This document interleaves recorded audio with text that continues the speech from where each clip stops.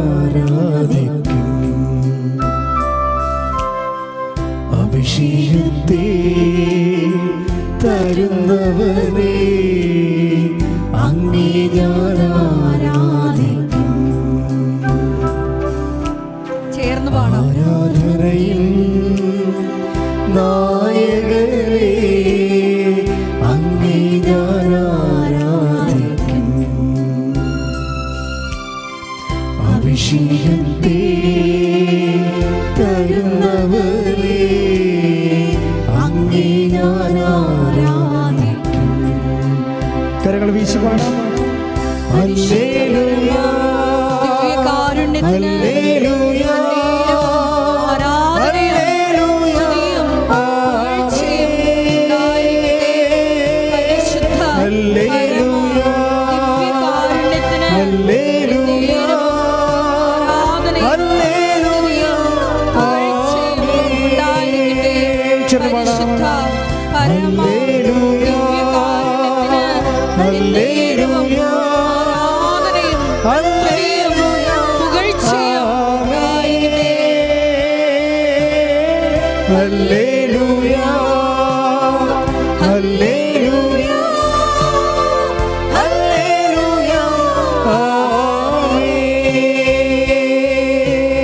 സ്തുതിച്ചു പ്രാർത്ഥിക്കാം. ഹല്ലേലൂയ ഹല്ലേലൂയ ഹല്ലേലൂയ ആരാധന ആരാധന ഹല്ലേലൂയ ഹല്ലേലൂയ യേശുവേ നന്ദി നന്ദി നന്ദി മഹത്വം മഹത്വം കർത്താവേ ഹല്ലേലൂയ ഹല്ലേലൂയ.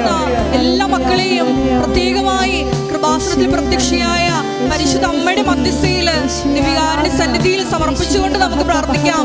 നമ്മുടെ ഉടമ്പടി നിയോഗങ്ങള് എത്രയും വേഗം സാധിച്ചുകൊണ്ട് അമ്മയുടെ പ്രത്യക്ഷീകരണത്തിന്റെ സാക്ഷികളായി ഞങ്ങൾ ഉയർത്തണമേ എന്ന് പ്രാർത്ഥിച്ചുകൊണ്ട് നമുക്ക് ഏറ്റുപാടാം.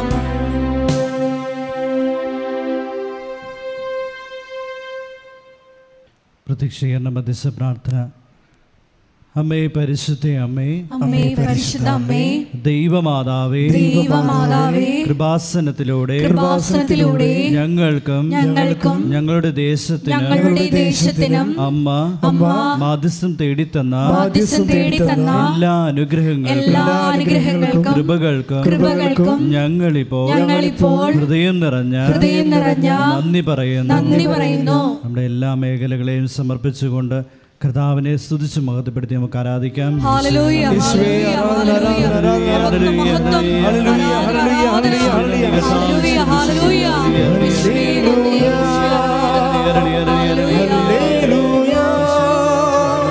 ഹല്ലേലൂയ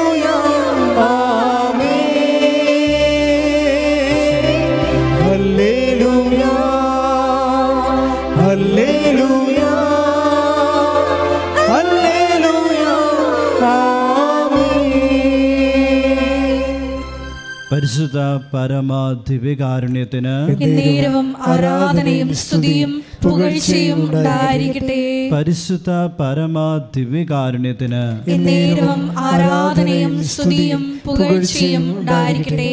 പരിശുദ്ധ പരമ ദിവ്യകാരുണ്യത്തിന് എന്നേരവും ആരാധനയും സ്തുതിയും പുകഴ്ചയും ഉണ്ടായിരിക്കട്ടെ. അമ്മേ പരിശുദ്ധ അമ്മേ, അമ്മേ പരിശുദ്ധ അമ്മേ, ദൈവമാതാവേ, 2004 ഡിസംബർ 7-ാം തീയതി ഉച്ച കഴിഞ്ഞ് 2:30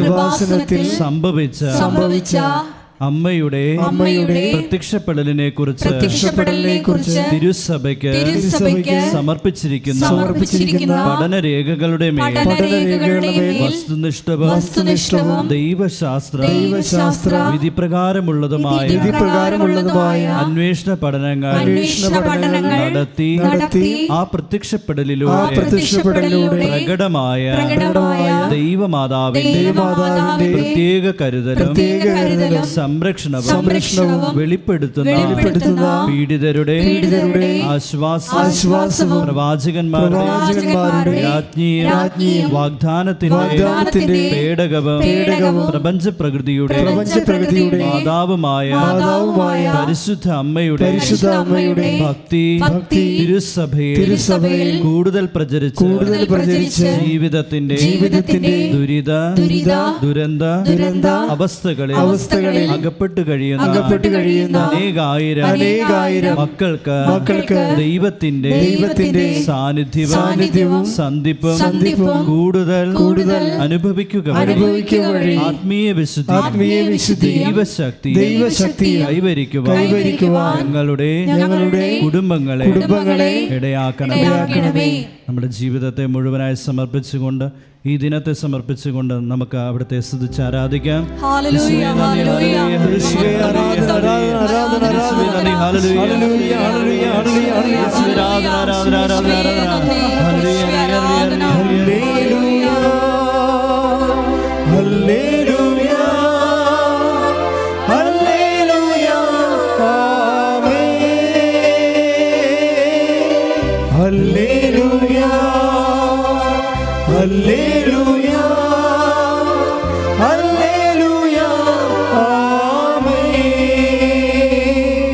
പരിശുദ്ധ പരമ ദിവ്യകാരുണ്യത്തിന് ആരാധനയും സ്തുതിയും പുകഴ്ചയും ഉണ്ടായിരിക്കട്ടെ.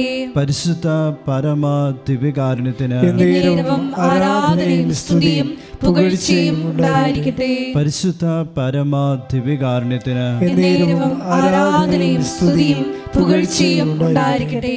അമ്മേ പരിശുദ്ധ അമ്മേ, പരിശുദ്ധ അമ്മേ, ഭൂസ്വർലോകങ്ങളുടെ രാജ്ഞിയായ അങ്ങേക്ക് ഭൗമ സംരക്ഷണത്തിനായി പ്രപഞ്ച പ്രകൃതിയെ തന്നെ തിരുസഭ പ്രതിഷ്ഠിക്കുവാൻ ഈ പ്രത്യക്ഷീകരണം വഴി ഇടയാക്കണമേ. പരിശുദ്ധ അമ്മേ, ജപമാല മാതാവേ, സകല കൃപാസനം പ്രാർത്ഥനകളോടും ചേർത്ത് ഞങ്ങളിപ്പോൾ പ്രാർത്ഥിക്കുന്ന ഈ കുടുംബത്തിന്റെ പ്രത്യേക നിയോഗവും മൗനമായി ഉടമ്പടിയിൽ സമർപ്പിക്കപ്പെട്ടിട്ടുള്ള എല്ലാ നിയോഗങ്ങളും, ലൈറ്റ് ക്യാൻഡിൽ പ്രേക്രിസ്റ്റിൽ സമർപ്പിക്കപ്പെട്ടുള്ള എല്ലാ നിയോഗങ്ങൾക്കും വേണ്ടിയും ഈ കൃപാസനതയും ഓരോ ശുശ്രൂഷകരെയും ബഹുമാനപ്പെട്ട ജോസഫ് അച്ഛനെയും അച്ഛൻ്റെ പ്രത്യേക നിയോഗങ്ങളെയും ഇവിടെ കടന്നു വന്ന് പ്രാർത്ഥിക്കുന്ന എല്ലാവരുടെയും നിയോഗങ്ങളെയും എല്ലാ ജനതയും നമുക്ക് സമർപ്പിക്കാം.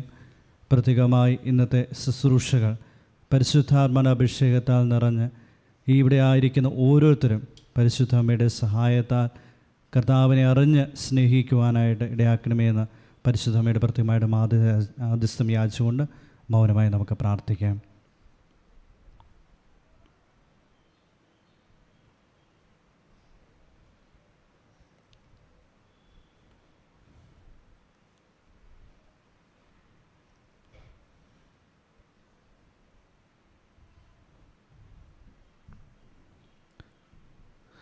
അമ്മയുടെ പ്രത്യക്ഷീകരണത്തിന്റെ ഈ അനുഗ്രഹവേളയിൽ ഞങ്ങൾക്ക് സാധിച്ചു തരുവാൻ കനിയണമേ. ആമേൻ. എല്ലാ മേഖലയിലും ഒരിക്കൽ കൂടി സമർപ്പിച്ചുകൊണ്ട് ഈശോയെ സ്തുതിച്ച് ആരാധിക്കാം. Hallelujah, hallelujah,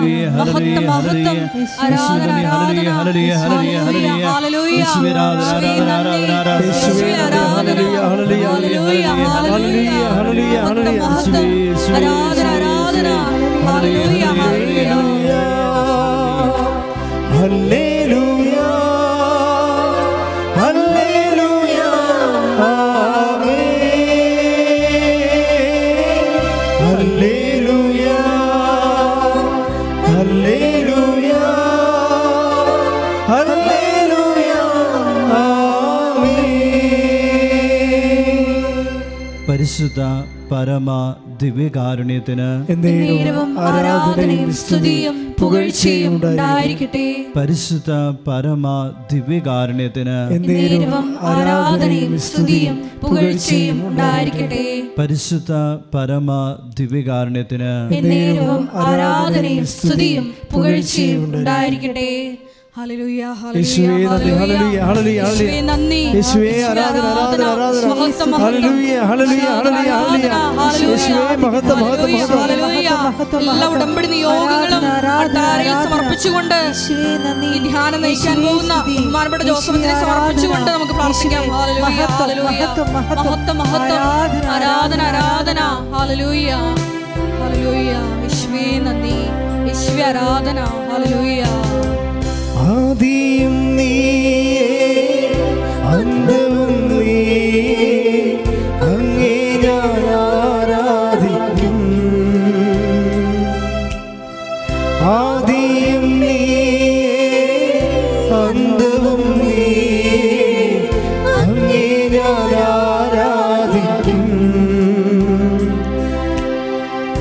വഴിയും നീയേ സത്യവും നീയേ അങ്ങേ ഞാൻ ആരാധിക്കും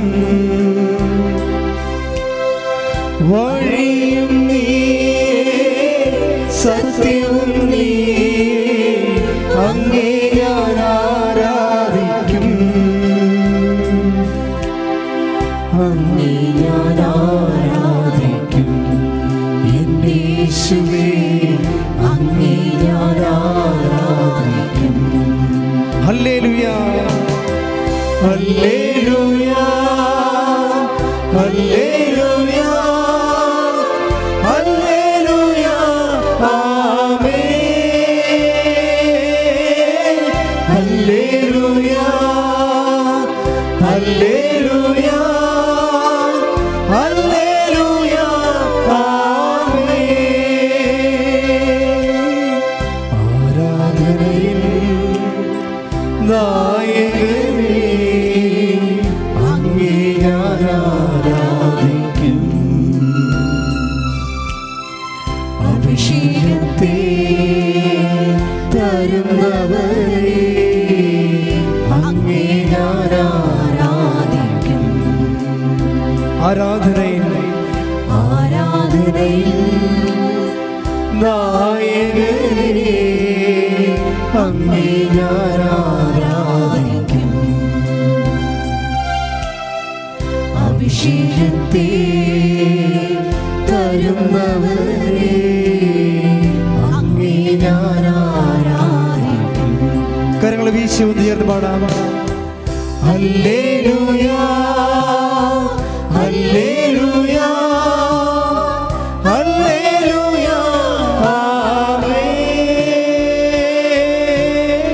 ഹല്ലേലൂയ ഹല്ലേലൂയ ഹല്ലേലൂയ ആമേൻ ഹല്ലേലൂയ ഹല്ലേലൂയ ഹല്ലേലൂയ ഹല്ലേലൂയ ആമേൻ ഹല്ലേലൂയ ഹല്ലേലൂയ ഹല്ലേലൂയ ആമേൻ സ്തുതിക്കട്ടെ ഹല്ലേലൂയ ഹല്ലേലൂയ ഹല്ലേലൂയ യേശുവേ ആരാധന ഹല്ലേലൂയ ഹല്ലേലൂയ ഹല്ലേലൂയ ഹല്ലേലൂയ യേശുവേ ആരാധന ആരാധന ആരാധന ഓരോ ഭവനങ്ങളിൽ ഇരുന്ന് പങ്കെടുത്ത് പ്രാർത്ഥിക്കുന്ന എല്ലാ മക്കളെയും കർത്താവിനോട് ചേർത്ത് സമർപ്പിക്കുന്നു. പ്രത്യേകമായി ഷെക്കീന ടിവിയിലൂടെ ഈ ശുശ്രൂഷയിൽ പങ്കെടുത്ത് പ്രാർത്ഥിക്കുന്ന മക്കളെ പ്രത്യേകമായി സമർപ്പിക്കുന്നു. യേശുവേ, അവരുടെ മേഖലകളിലെല്ലാം നിന്റെ ദിവ്യകാരുണ്യ ശക്തി പ്രകടമാക്കണമേ. അവരുടെ ജീവിത മേഖലകളിൽ ഇടപെട്ടുകൊണ്ട് ഇത്രയും വേഗം അവരെ സാക്ഷികളായി ഉയർത്തണമേ. ഹല്ലേലൂയ, ഹല്ലേലൂയ. മഹത്വം, മഹത്വം. ആരാധന, ആരാധന. യേശുവേ, ആരാധന. ഹല്ലേലൂയ, ഹല്ലേലൂയ, ഹല്ലേലൂയ. ആത്മമഹത്വം. ആരാധന, ആരാധന. ഹല്ലേലൂയ, ഹല്ലേലൂയ. യേശുവേ, നന്ദി. ഹല്ലേലൂയ. ഹല്ലേലൂയ ആമേൻ ഹല്ലേലൂയ എല്ലാവരും ഹല്ലേലൂയ ഹല്ലേലൂയ ആമേൻ ശ്രുതിക്കട്ടെ ശ്രുതിക്കട്ടെ ഹല്ലേലൂയ ഹല്ലേലൂയ ഹല്ലേലൂയ ഹല്ലേലൂയ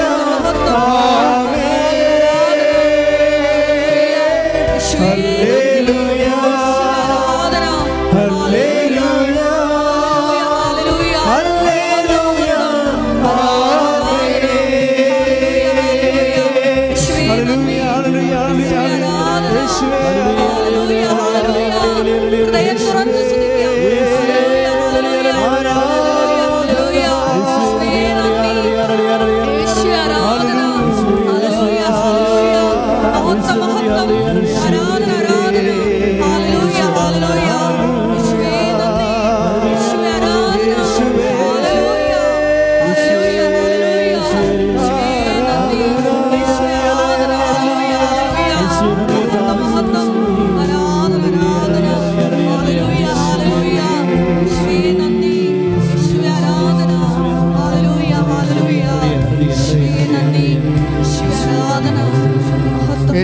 കർത്താവായ ദൈവമേ, ഈ സുപ്രഭാതത്തിലെ അങ്ങയുടെ ജീവിക്കുന്ന സാന്നിധ്യത്തിലേക്ക് ഞങ്ങളെ ക്ഷണിച്ചതിന് ആരാധനയിലെ പങ്കെടുക്കുവാൻ പ്രത്യേക കൃപ നൽകിയതിന് സ്തോത്രം ചെയ്യുന്നു. കർത്താവേ, ഞങ്ങളുടെ ഹൃദയത്തെ ജ്വലിപ്പിക്കണമേ, ബുദ്ധിയെ പ്രകാശിപ്പിക്കണമേ, വചനത്താൽ ഞങ്ങളെ അഭിഷേകം ചെയ്യണം. വചനത്തിന്റെ ശക്തിയാൽ മാരക രോഗങ്ങള്, വ്യാധികള്, ദുരിതങ്ങള് യേശുവിന്റെ നാമത്തിൽ മാറിപ്പോകട്ടെ.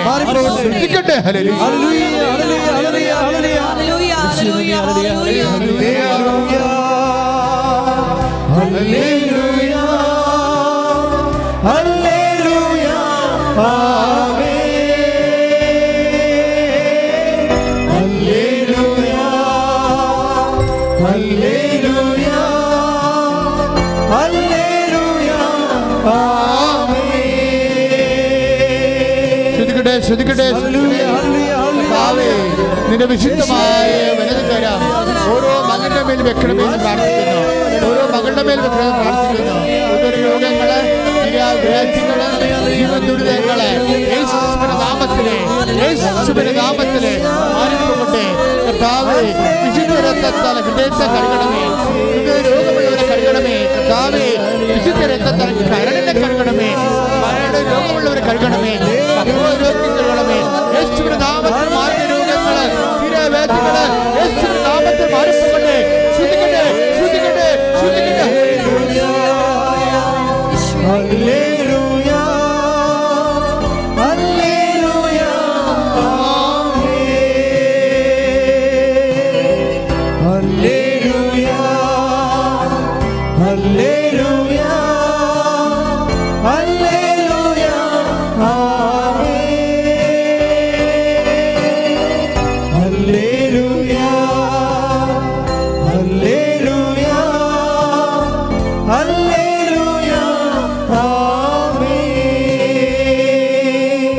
ഒരു കുഞ്ഞിനെ കർത്താവ് കാണിച്ചു തരുന്നുണ്ട്. ഗർഭസ്ഥ ശിശുവാണ്. ശിശുവിന് അംഗവൈകല്യം ഉണ്ടെന്നാണ് സ്കാനിങ് റിപ്പോർട്ട്. പക്ഷെ ഒരു വലിയ കൈ ഇങ്ങനെ വയറിൽ നിന്ന് നെഞ്ചിനും കൂടി ചേർത്ത് കൊണ്ട് കുഞ്ഞിനെ താങ്ങി നിർത്തിക്കുന്ന സന്ദേശമുണ്ട്. ആ കുഞ്ഞിനെ സമർപ്പിച്ചുകൊണ്ട് ശ്രദ്ധിക്കട്ടെ.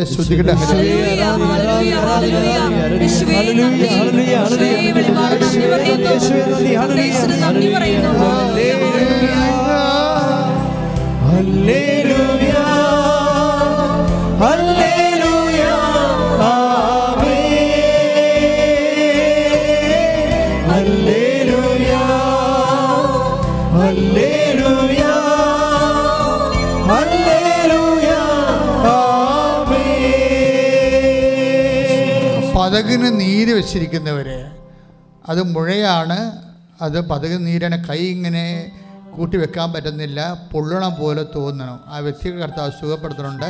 തന്നെയല്ല, പതകിന് ഇതുപോലെ നീരുള്ളവർ, ഓൺലൈനിൽ പ്രാർത്ഥിക്കുന്നവരൊക്കെ അവിടെ തൊട്ട് ഈ സമയത്ത് ശ്രദ്ധിക്കട്ടെ.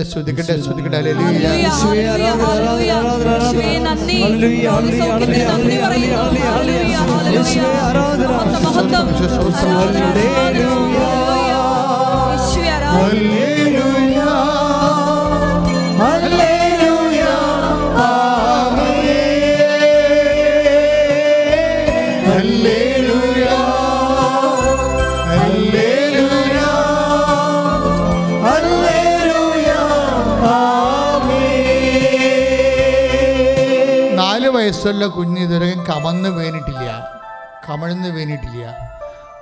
അപ്പോൾ ഓൺലൈനിൽ പ്രാർത്ഥിക്കുന്നവരും ഇവിടെ തീർത്ഥാടനത്തിൽ പ്രാർത്ഥിക്കുന്നവരും ഒക്കെ കുഞ്ഞുങ്ങളെ, കമന്ന് വീഴാത്ത കുഞ്ഞുങ്ങളെ, നിരങ്ങാത്ത കുഞ്ഞുങ്ങളെ, നിൽക്കാത്ത കുഞ്ഞുങ്ങളെ, സംസാരിക്കാത്ത കുഞ്ഞുങ്ങളെ മുഴുവൻ സമർപ്പിച്ചുകൊണ്ട് അതിശക്തമായി സ്തുതിക്കട്ടെ. കുഞ്ഞുങ്ങളെ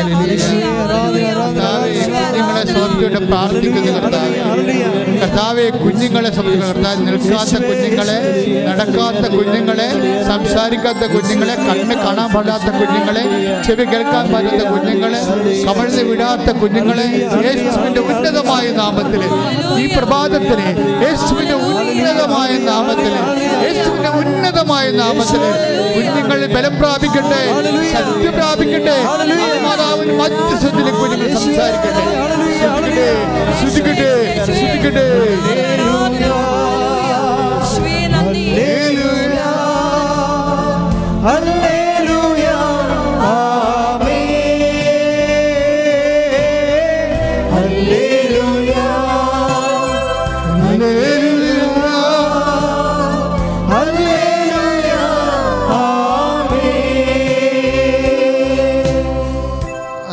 കിടന്ന കിടപ്പിൽ മലമൂത്രങ്ങൾ പോകുന്നവരുണ്ട്.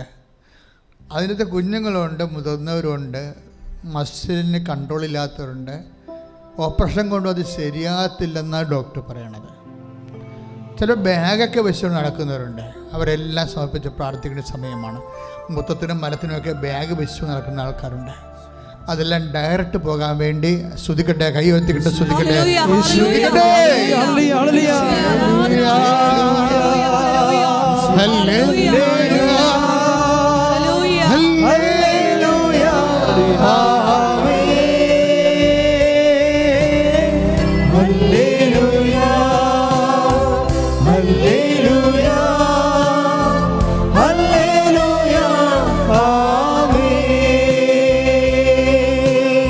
പൊള്ളിപ്പോയ അവസ്ഥകൾ, തേപ്പ് കൊണ്ട് വെച്ച് പൊള്ളിപ്പോകാം, തീ കൊണ്ട് പൊള്ളിപ്പോകാം, കറണ്ടടിച്ച് പൊള്ളിപ്പോകാം.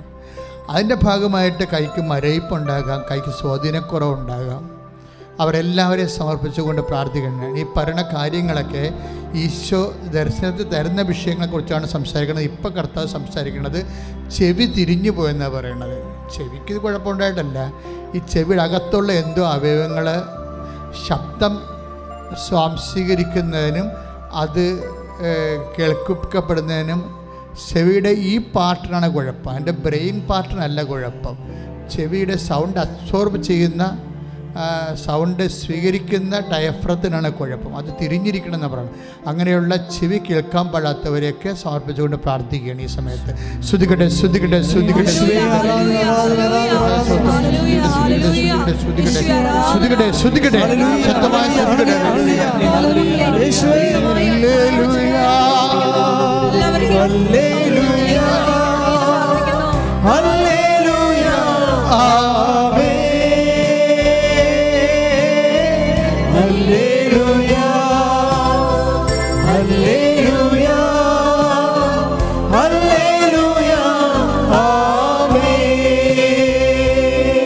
ഓവുലേഷൻ ഇല്ലാത്തവര്, പീരീഡ്സിൽ അല്ലെങ്കിലും ബ്ലഡ് പോകുന്നവർ, മൂത്രമറിയാതെ ഡിസ്ചാർജ് ഉണ്ടാകുന്നവർ, പിന്നെ വയറ്റ് ഡിസ്ചാർജ് ഉണ്ടാകുന്നവർ എല്ലാവരും അടിവയറ്റ് കൈവച്ച് പ്രാർത്ഥിക്കേണ്ട സമയമാണിത്.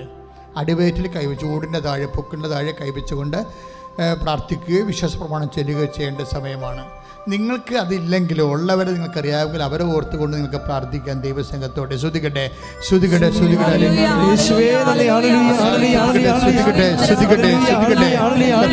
ഡിസ്ചാർജ് ഉള്ളവരെ കുറിച്ച് പ്രാർത്ഥിക്കുന്നു, ബ്ലീഡിംഗ് ഉള്ളവരെ കുറിച്ച് പ്രാർത്ഥിക്കുന്നു, ഓവലേഷൻ ഇല്ലാത്തവരെ കുറിച്ച് പ്രാർത്ഥിക്കുന്നു. യേശുവിന്റെ ഉന്നതമായ നാമത്തില്, യേശുവിന്റെ ഉന്നതമായ നാമത്തില് മാരക രോഗങ്ങള് സൗഖ്യമാകട്ടെ. ശ്രുതിക്കട്ടെ, ശ്രുതിക്കട്ടെ. ഹല്ലേലൂയ, ഹല്ലേലൂയ, ഹല്ലേലൂയ, ആമേൻ, ഹല്ലേലൂയ, ഹല്ലേലൂയ, ഹല്ലേലൂയ, ആമേൻ. അല്പം മുമ്പ് മെസ്സേജിന് പറയുന്ന മുമ്പ് കർത്താവ് ഒരു കാര്യം കാണിച്ചു തന്നിരുന്നു. അതായത് ചില മരുന്ന് കഴിച്ച് പൊള്ളിപ്പോയി, മരുന്ന് മാറിക്കഴിച്ചതോ അല്ലെങ്കിൽ അവരുടെ ഡോസ് തെറ്റിച്ച് കഴിച്ചതോ അല്ലെങ്കിൽ ആ കറസ്പോണ്ടിങ് മരുന്ന് മാറിപ്പോയതോ അതിനുള്ള മരുന്നുമല്ല.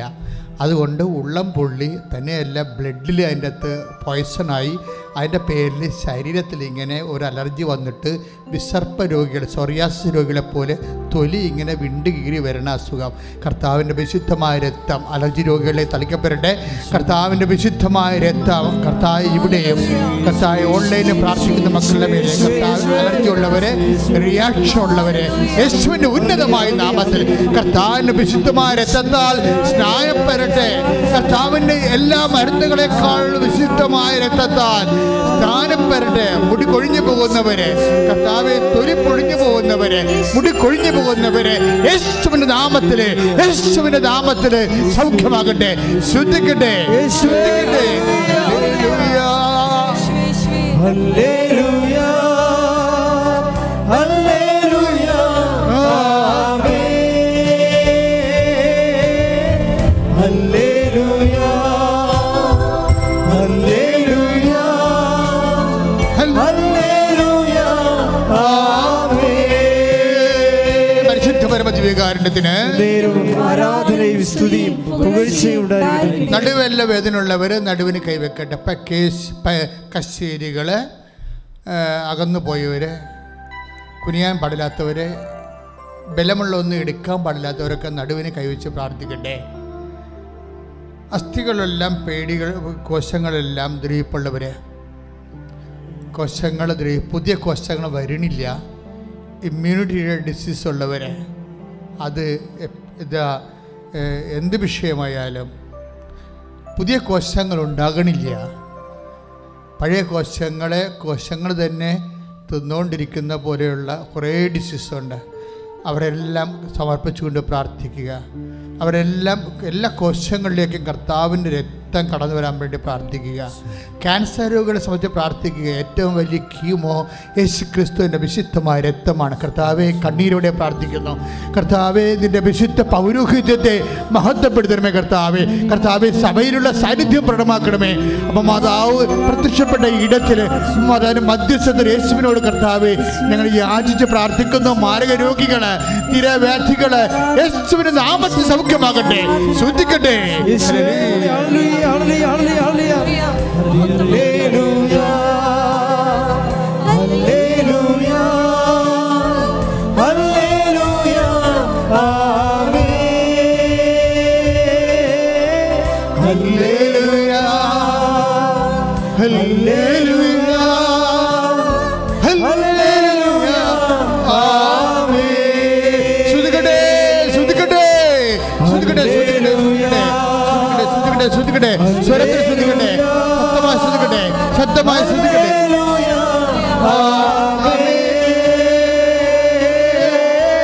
ഹല്ലേലൂയ ഹല്ലേലൂയ ഹല്ലേലൂയ ആമേൻ. പരമദിവ്യകാരുണ്യത്തിന് ആരാധനയും സ്തുതിയും പുകഴ്ചയും ഉണ്ടായിരിക്കട്ടെ. എന്ത് ചെയ്യണമെന്നറിയാൻ പാടില്ലാതെ കുഴങ്ങുന്നവരെ, ഏത് സബ്ജക്റ്റ് എടുക്കണോ അങ്ങനെ ഒരു ഐഡിയ കിട്ടാത്തവരെ, അവരെ നമ്മൾ സമർപ്പിച്ച് പ്രാർത്ഥിക്കാൻ പോവുകയാണ്. കുഞ്ഞുങ്ങൾ ഒത്തിരി പേര് ഈ മേഖലയിൽ വിഷമിക്കുന്നുണ്ട്. അവർക്ക് അവരുടെ പ്രൊഫഷൻ കറക്റ്റ് ചെയ്യാൻ പറ്റണില്ല. ഏതെടുത്താൽ കരകയറി പോകാമെന്ന് അറിയത്തില്ല. അതുകൊണ്ട് അവർക്ക് ജ്ഞാനം കിട്ടാൻ വേണ്ടിയും അവരുടെ തിരഞ്ഞെടുപ്പ് കറക്റ്റാകാൻ വേണ്ടിയും എല്ലാ അക്കാഡമിക്കായിട്ടുള്ള മേഖലയിൽ പ്രവർത്തിക്കുന്ന കുഞ്ഞുങ്ങളെ, കൺഫ്യൂഷനുള്ള കുഞ്ഞുങ്ങൾ ഫർദർ സ്റ്റഡിക്ക്, മേലോട്ടുള്ള പഠനങ്ങൾക്ക് സബ്ജക്റ്റ് ചൂസ് ചെയ്യാൻ പറ്റാത്ത മക്കളെ സമർപ്പിച്ചുകൊണ്ട് സ്തുതിക്കട്ടെ, സ്തുതിക്കട്ടെ, സ്തുതിക്കട്ടെ, സ്തുതിക്കട്ടെ,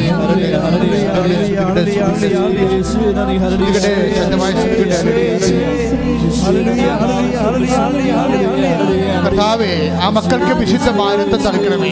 അവർക്ക് ഈ നിമിഷം തന്നെ കർത്താവേ വ്യക്തമായ ബോധ്യം കൊടുക്കണമെന്ന് പ്രാർത്ഥിക്കുന്നു.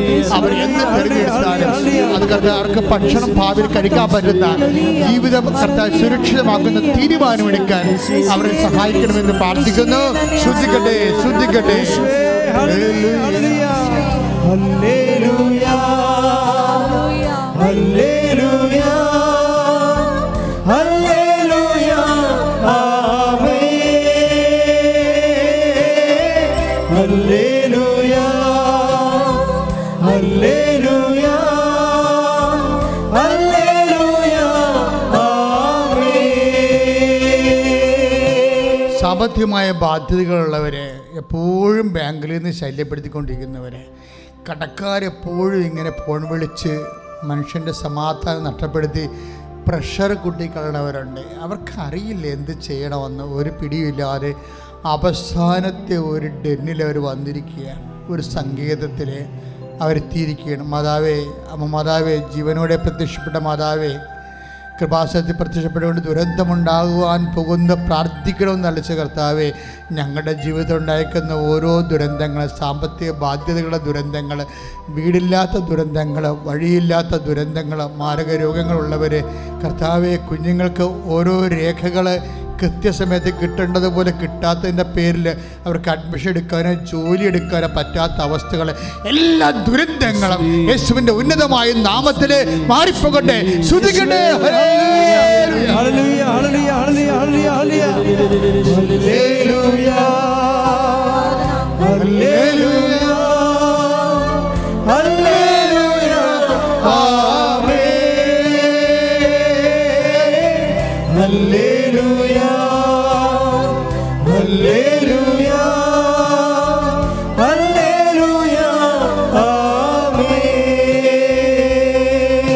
ദിവ്യപൈതലേ, നീ ഓർക്കുക, നീ നിൽക്കുന്ന ഇടം ദിവ്യകുർബാന എഴുന്നള്ളിയിരിക്കുന്ന സമയത്ത് പരിശുദ്ധ അമ്മ ജീവനോടെ പ്രത്യക്ഷപ്പെട്ട ഇടത്തിലെ അമ്മ ലോകത്ത് ആദ്യമായിട്ട് ഉടമ്പടി തന്ന ഒരു ധ്യാനകേന്ദ്രമാണ്.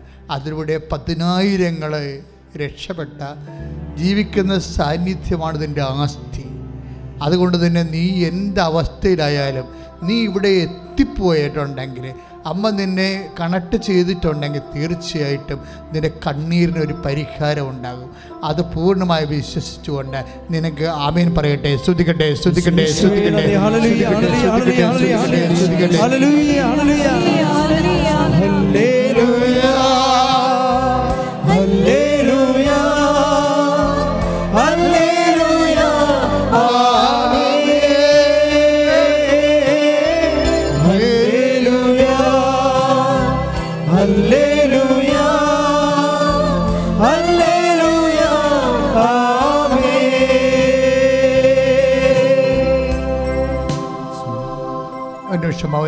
മൗനമായി പ്രാർത്ഥിക്കുക. കണ്ണുകളടച്ച് പ്രാർത്ഥിക്കുക. കൈകൾ കൂപ്പി പ്രാർത്ഥിക്കുക. നിങ്ങളുടെ വ്യക്തിപരമായ ആവശ്യങ്ങൾക്ക് വേണ്ടി പ്രാർത്ഥിക്കുക. ഇത് സമാപന ആശീർവാദത്തിലേക്കുള്ള പ്രാർത്ഥനയാണ്. അതുകൊണ്ട് തന്നെ ഇതിൻ്റെ ആശീർവാദം കിട്ടുന്നത് അവസാനമായിരിക്കും. നിങ്ങളിപ്പോൾ വിഷയം സമർപ്പിക്കുക. അച്ഛൻ ഓർക്കാത്ത എന്തെങ്കിലും വിഷയങ്ങളുണ്ടെങ്കിൽ, ഞാൻ ഓർക്കാത്തതല്ല, കർത്താവിന് തന്ന എല്ലാ കാര്യങ്ങളും ഞാൻ നിങ്ങൾക്ക് തന്നിട്ടുണ്ടോ, ഇനി ഏതെങ്കിലും കാര്യങ്ങൾ നിങ്ങളുടേതായിട്ടുള്ള കാര്യങ്ങളുണ്ടെങ്കിൽ ഇപ്പോൾ സമർപ്പിക്കാവുന്നതാണ്.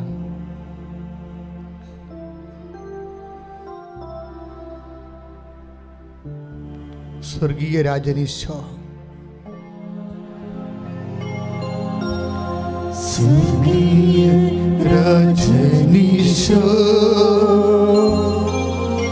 നിന്നുള്ളിൽ വന്നിടാനാ കാരുണ്യ സാഗരമേ, കാത്തുകൊള്ളിടമേ. ഒരുമിച്ച് പാടുക, സന്തോഷത്തോടെ, ഭക്തിയോടെ, വിശ്വാസത്തോടെ. സ്വർഗീയ രാജനീശോ, നിന്നുള്ളിൽ വന്നിടാനാ കാരുണ്യ സാഗരമേ, കാത്തുകൊള്ളിടമേ. കാരുണ്യ സാഗരമേ, കാരുണ്യ സാഗരമേ, കാത്തുകൊള്ളിടമേ. സ്വർഗീയ രാജനീശോ, സ്വർഗീയ രാജനീശോ, നിന്നുള്ളിൽ വന്നിടാനാ കാരുണ്യ സാഗരമേ, കാത്തുകൊള്ളിടമേ.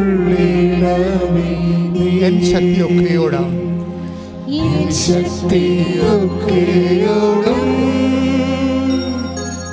നിന്നെ സ്നേഹിച്ചിടുന്നേ,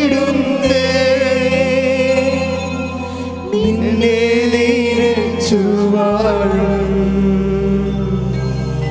എന്നിലേഴും നല്ലനേ. നിന്നെ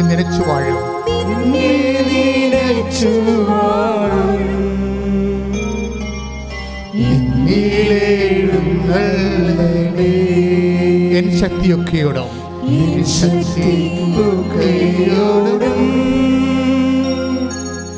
നിന്നെ സ്നേഹിച്ചിടുന്നേ, നിന്നെ നിരച്ചു വാഴും,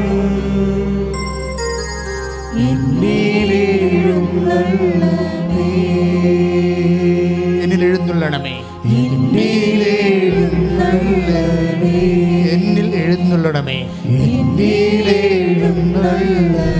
സ്വർഗീയരാജനീശോ ഒരുമിച്ച് എല്ലാവരും പാടുക. രാജനീശോ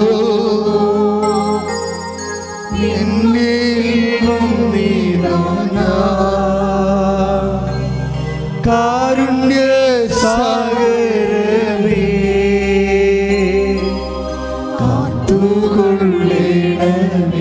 കാരുണ്യ സാഗരമേ, ഒരുമിച്ച് പാടുക. കാരുണ്യ സാഗരമേ,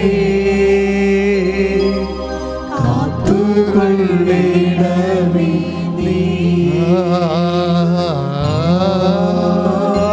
ഭാഷാപരത്തോടെ സ്തുതിക്കട്ടെ, ഭാഷാപരത്തോടെ സ്തുതിക്കട്ടെ, അഭിഷേകം ഉണ്ടാകട്ടെ.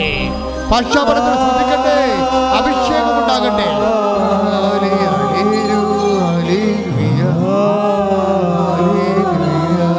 ഭാഷാപരത്തോടെ ശ്രദ്ധിക്കട്ടെ.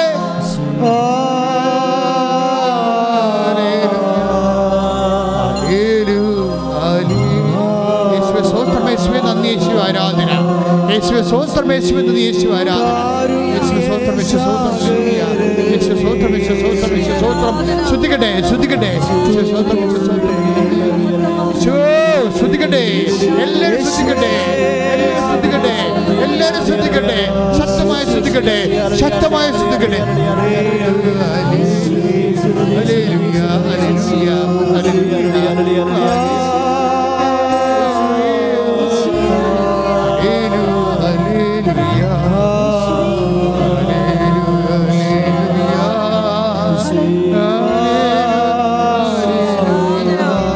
ഭാഷാപരത്തോടെ ശ്രദ്ധിക്കട്ടെ.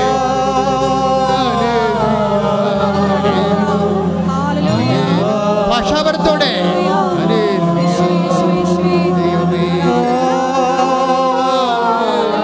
ആലപനത്തോടെ ആലപനത്തോടെ ശ്രദ്ധിക്കട്ടെ.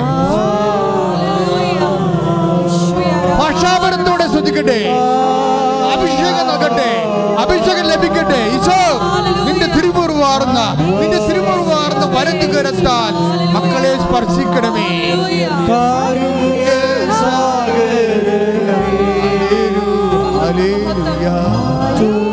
മാരക രോഗങ്ങൾ തീരാ വേദികൾ ദുരിതങ്ങള് യേശുവിന്റെ നാമത്തിൽ മാറിപ്പോകട്ടെ.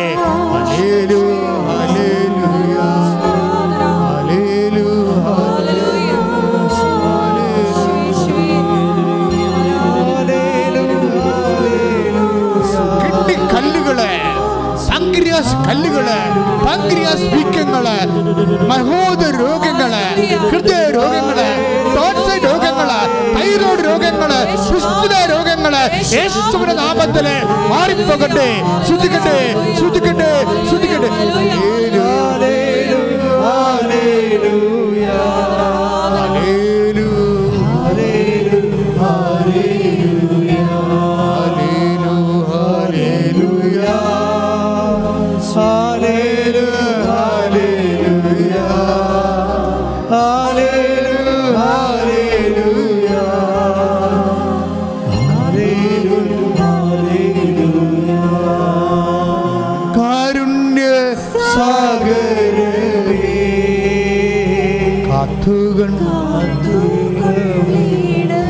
ഒരുമിച്ച് സ്വരത്തിൽ പാടുക. കാരുണ്യ സാഗരമേ,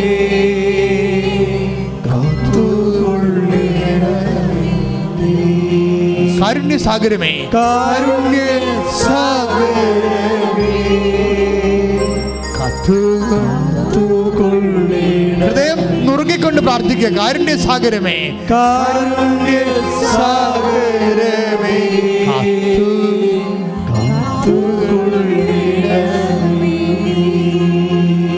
രാജനീശോ, സ്വർഗീയ രാജനീശോ, നിൻ മുൻപിൽ വന്നിടാനാ കാരുണ്യ സാഗരമേ കാത്തുകൊള്ളണമേ നീ. Praise the Lord. Praise the Lord. സന്തോഷത്തോടെ ഇരിക്കുക മക്കളെ. നമ്മൾ കർത്താവിൻ്റെ ചിറകിൻ്റെ കീഴിലാണ്. ഇവിടെ ഇരിക്കുന്നവരും ഓൺലൈൻ ഇരിക്കുന്നവരും ഈ നിമിഷത്തിലേക്ക് എത്തിച്ചേരാൻ കഴിഞ്ഞതിന് ഓർത്ത് നന്ദി പറയണം. നിങ്ങൾ ഒന്നിനെക്കുറിച്ച് ഉത്കണ്ഠപ്പെടേണ്ട. അത് ചുമ്മാ ഭംഗിവാക്കായിട്ട് ബൈബിൾ പറയണതല്ല. ഇവിടെ വന്നിട്ടുള്ള അനേകം മക്കളുടെ ജീവിതാനുഭവങ്ങളാണ് നമ്മുടെ ആസ്തി എന്ന് ഞാൻ പറഞ്ഞു. അത് ക്യാൻസർ 4th സ്റ്റേജിലായാലും ശരി, 3 കോടി കടമായാലും ശരി, ഒരു തീരുമാനം നിൻ്റെ ജീവിതത്തിൽ ഉണ്ടാകാൻ പോകുന്നു. അതുകൊണ്ടാണ് ദൈവമാണ് നിന്നെ ഇവിടെ കൊണ്ടുവന്നത്. ആ ഒരു ബോധ്യമുള്ളവരത് കൈയടിച്ചേ. ഈ ബോധ്യം നമുക്കുണ്ടാകണം. പിന്നെ അച്ഛന് പറയാനുള്ള രണ്ടാമത്തെ ഒരു അറിയിപ്പെന്ന് പറയണത്, മക്കളെ, നിങ്ങൾ ഉടമ്പടിയിലേക്ക് ആയിക്കഴിഞ്ഞാൽ, അതായത് നമ്മൾ ദൈവമായിട്ട് ഉടമ്പടി ചെയ്ത് കഴിഞ്ഞാൽ, പിന്നെ ഏറ്റവും നമ്മൾക്ക് വേണ്ടത് ശ്രദ്ധയാണ്. ശ്രദ്ധ എന്തിനാണെന്ന് വെച്ച് കഴിഞ്ഞാൽ, ശ്രദ്ധ മിക്കവാറും അതിന് ഒരു അവയർനെസ്സാണ്. What is happening inside and outside. എന്താണ് ഇപ്പോൾ സംഭവിച്ചുകൊണ്ടിരിക്കുന്നത്, എൻ്റെ ജീവിതത്തിൽ എന്തൊക്കെയാണ് സംഭവിച്ചുകൊണ്ടിരിക്കുന്നതിനെക്കുറിച്ചുള്ള ഒരു സൂക്ഷ്മതയാണ് ശ്രദ്ധ. അല്ലാതെ നമ്മൾ ചുമ്മാ ഒരു ചെവിയുടെ ശ്രദ്ധയല്ല.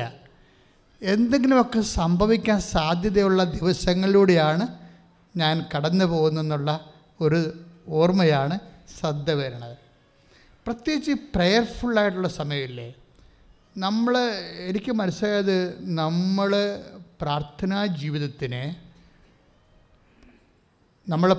ജീവിതത്തിൻ്റെ ഇന്ന് ലഭ്യമായ ഏറ്റവും മുന്തിയ നിലവാരമുള്ള ഒരു കമ്മ്യൂണിക്കേഷൻ റിലേഷനിലേക്കാണ് ഉടമ്പടി നമ്മളെ കൊണ്ടുവരണത്. ഉടമ്പടിയേക്കാൾ വലുത് ദൈവത്തിനൊന്നും ചെയ്യാനില്ല. അപ്പോൾ നമ്മൾ ശ്രദ്ധിക്കണം, നമ്മൾ ചെയ്യണത് ദൈവം പണ്ട് ചെയ്തുകൊണ്ടിരുന്നതെല്ലാം പർട്ടിക്കുലർ കവനൻറ്റുകളാണ്. പർട്ടിക്കുലർ കവനൻ്റ് എന്ന് വെച്ചാൽ ദൈവം ഒരാളെ തിരഞ്ഞെടുക്കും.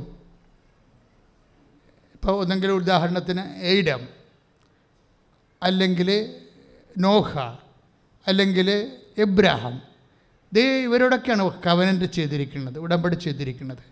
അത് ദൈവത്തിൻ്റെ മുമ്പ് നീതിമാന്മാരായിട്ട് ദൈവം കണ്ടെത്തിയതുകൊണ്ട് അവർക്ക് ജനതകൾക്ക് വേണ്ടിയാണ് അവരെ തിരഞ്ഞെടുത്തിരിക്കുന്നത്. അതെല്ലാം വ്യക്തികളാണ് ദൈവം ഉടമ്പടി ചെയ്തുകൊണ്ടിരുന്നത്, പ്രത്യേകിച്ച് തിരഞ്ഞെടുക്കപ്പെട്ട വ്യക്തികളോട്.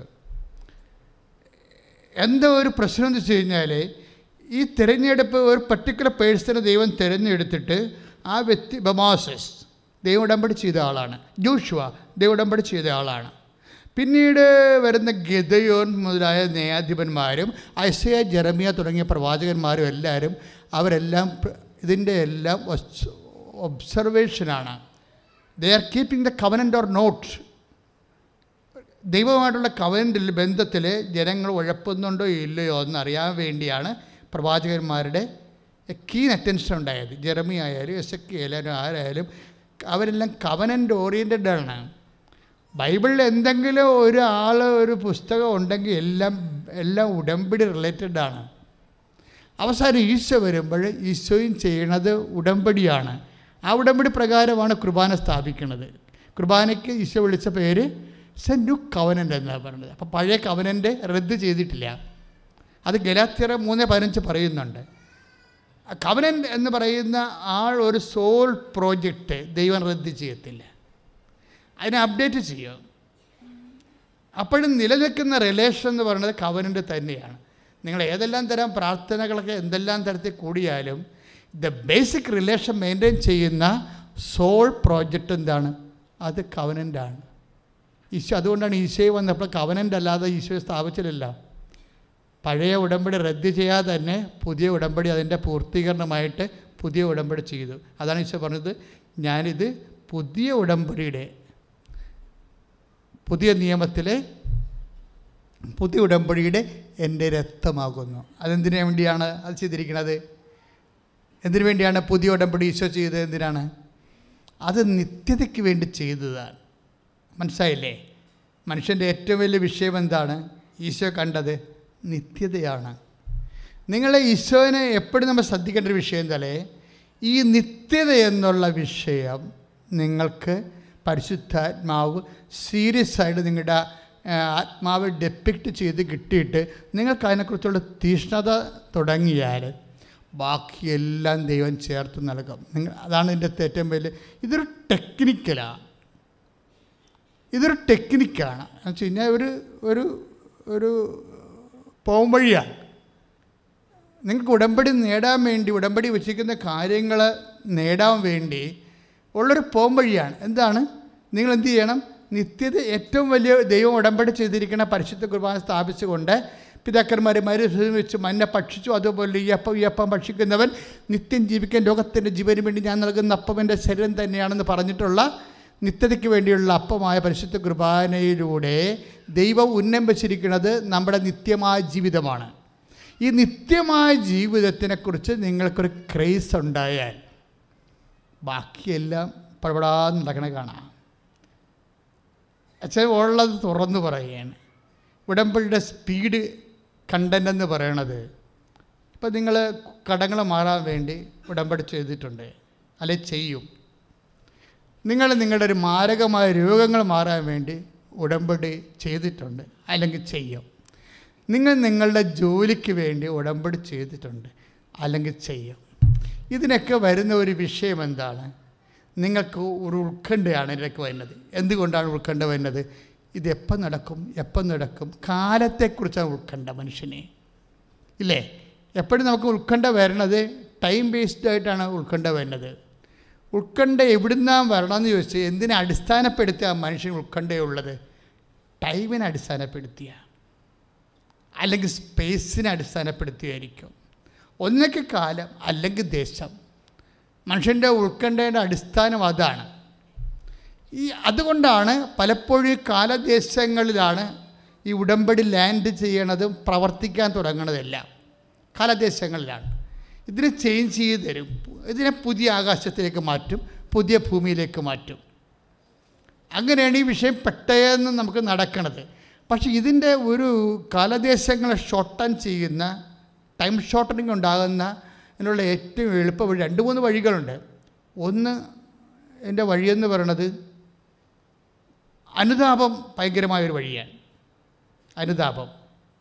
രണ്ടാമത്തെ വഴി, അതായത് ടൈം ഷോർട്ടനിങ്ങിനെ കുറിച്ചാണ് ഞാനിപ്പോൾ സംസാരിക്കും. ഉടമ്പടി വിധി പ്രകാരമുള്ള ടൈം ഷോർട്ടനിങ്, കാല ചുരുക്കം. ഉടമ്പടി വിധി ഇപ്പോൾ ജോലി, വീട്, വിവാഹം, കുഞ്ഞുങ്ങളുണ്ടാകണത്. ഇപ്പോൾ കഴിഞ്ഞ ദിവസം ഒരു സാക്ഷി ഇവിടെ ഉണ്ടായിരുന്നു. എന്താ സാക്ഷ്യം? ഭയങ്കര സർക്കാസ്റ്റിക്കായിട്ട് സാക്ഷിയാണ്. അവർ തമിഴ് ദമ്പതികളാണ്. അത് ഉടമ്പടി എടുത്ത ഒരു സഹോദരിക്ക് ഇവരുമായിട്ട് കണക്ഷൻ ഉണ്ടായിരുന്നു. ഈ ഉടമ്പടി എടുത്ത സഹോദരി 1.5 കൊല്ലമായിട്ട് ഇവരോട്, തമിഴ് ദമ്പതികളോട് കൃപാസനത്തെക്കുറിച്ച് സംസാരിക്കുന്നുണ്ട്. അവർ കൃപാസനത്തെക്കുറിച്ച് സംസാരിക്കുമ്പോൾ അതിൻ്റെ അർത്ഥം ക്രിസ്തുവിനെ ബേസ് ചെയ്താണ് സംസാരിക്കുന്നത്. കാരണം ക്രിസ്തുവിനെ ഏറ്റവും അടുത്ത് പെട്ടെന്ന് അറിയാനുള്ള ഷോർട്ട് കട്ടാണ് കൃപാസനം. ആൾക്കാർക്ക് ക്രിസ്തുവിനെ പെട്ടെന്നറിയാനും പെട്ടെന്ന് അനുഭവിക്കാനും ഉള്ള ഒരു ഷോർട്ട് കട്ട്, ഇന്ന് കിട്ടി ലഭ്യമാകുന്ന ഏറ്റവും ഷോർട്ട് കട്ടാണ് കൃപാസനം. അതുകൊണ്ട് ഇവർ കൃപാസനത്തെക്കുറിച്ച് സംസാരിക്കും, പിന്നീട് ഉടമ്പടിയെക്കുറിച്ച് സംസാരിക്കും. 1.5 കൊല്ലം ഈ തമിഴ് ദമ്പതികളെ ഇവർ ഇങ്ങനെ ടീച്ച് ചെയ്യുകയാണ്. എന്നിട്ട് ഇവർക്കൊരു കുലുക്കമൊന്നുമില്ല.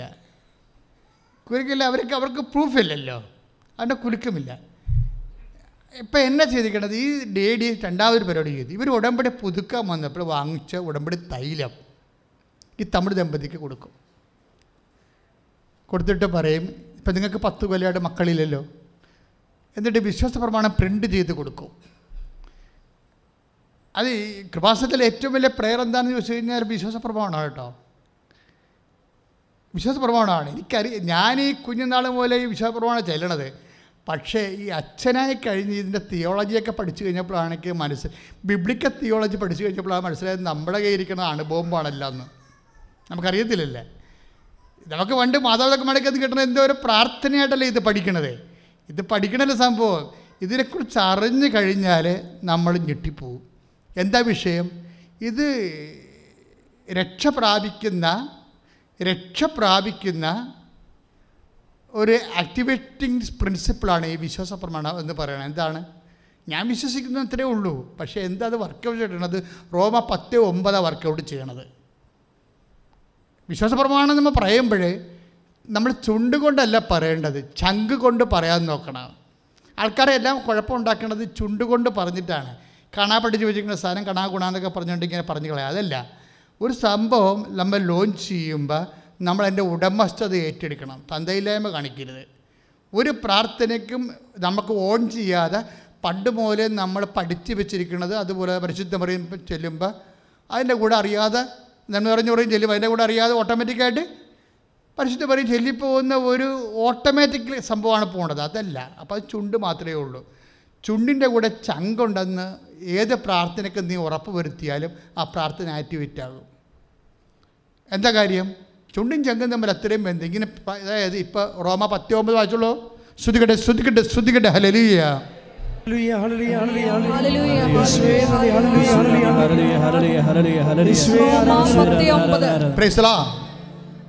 ആകയാൽ യേശു കർത്താവാണ്.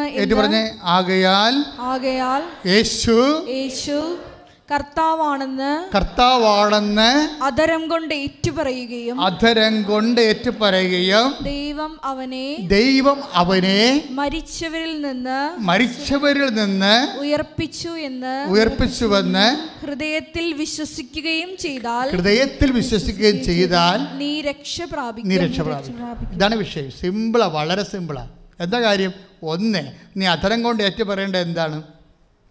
യേശു കർത്താവാണെന്ന്. എന്ന് വെച്ചാൽ അതിൻ്റെ അർത്ഥം എന്താണ്? അതോടുകൂടി എല്ലാ പ്രശ്നവും തീരുകയും. നീ അധരം കൊണ്ട് ഏറ്റു പറയണത് എന്താണ്? എന്താ ഏറ്റു പറയണത്? യേശു കർത്താവാണ്. യേശു കർത്താവാണെന്ന് പറഞ്ഞാൽ അതിൻ്റെ അർത്ഥം എന്താണെന്നറിയാവോ? നിനക്ക് ലോൺ നിന്നെ ഓടിച്ചിട്ടിരിക്കുന്ന ബാങ്ക് മാനേജർ കർത്താവല്ലെന്നാണ്. ഡോക്ടർ ക്യാൻസർ 4ാം സ്റ്റേജ് ആണെന്ന് പറഞ്ഞ് ഇനി വീട്ടിൽ കൊണ്ടുപോയിക്കോ, അറിയിച്ചോ എന്നൊക്കെ പറഞ്ഞിരിക്കുന്ന ഡോക്ടർ കർത്താവല്ലെന്ന് എൻ്റെ അർത്ഥം. മനസ്സിലായി? ആരാണ് കർത്താവ്? യേശുവാണ് കർത്താവ്.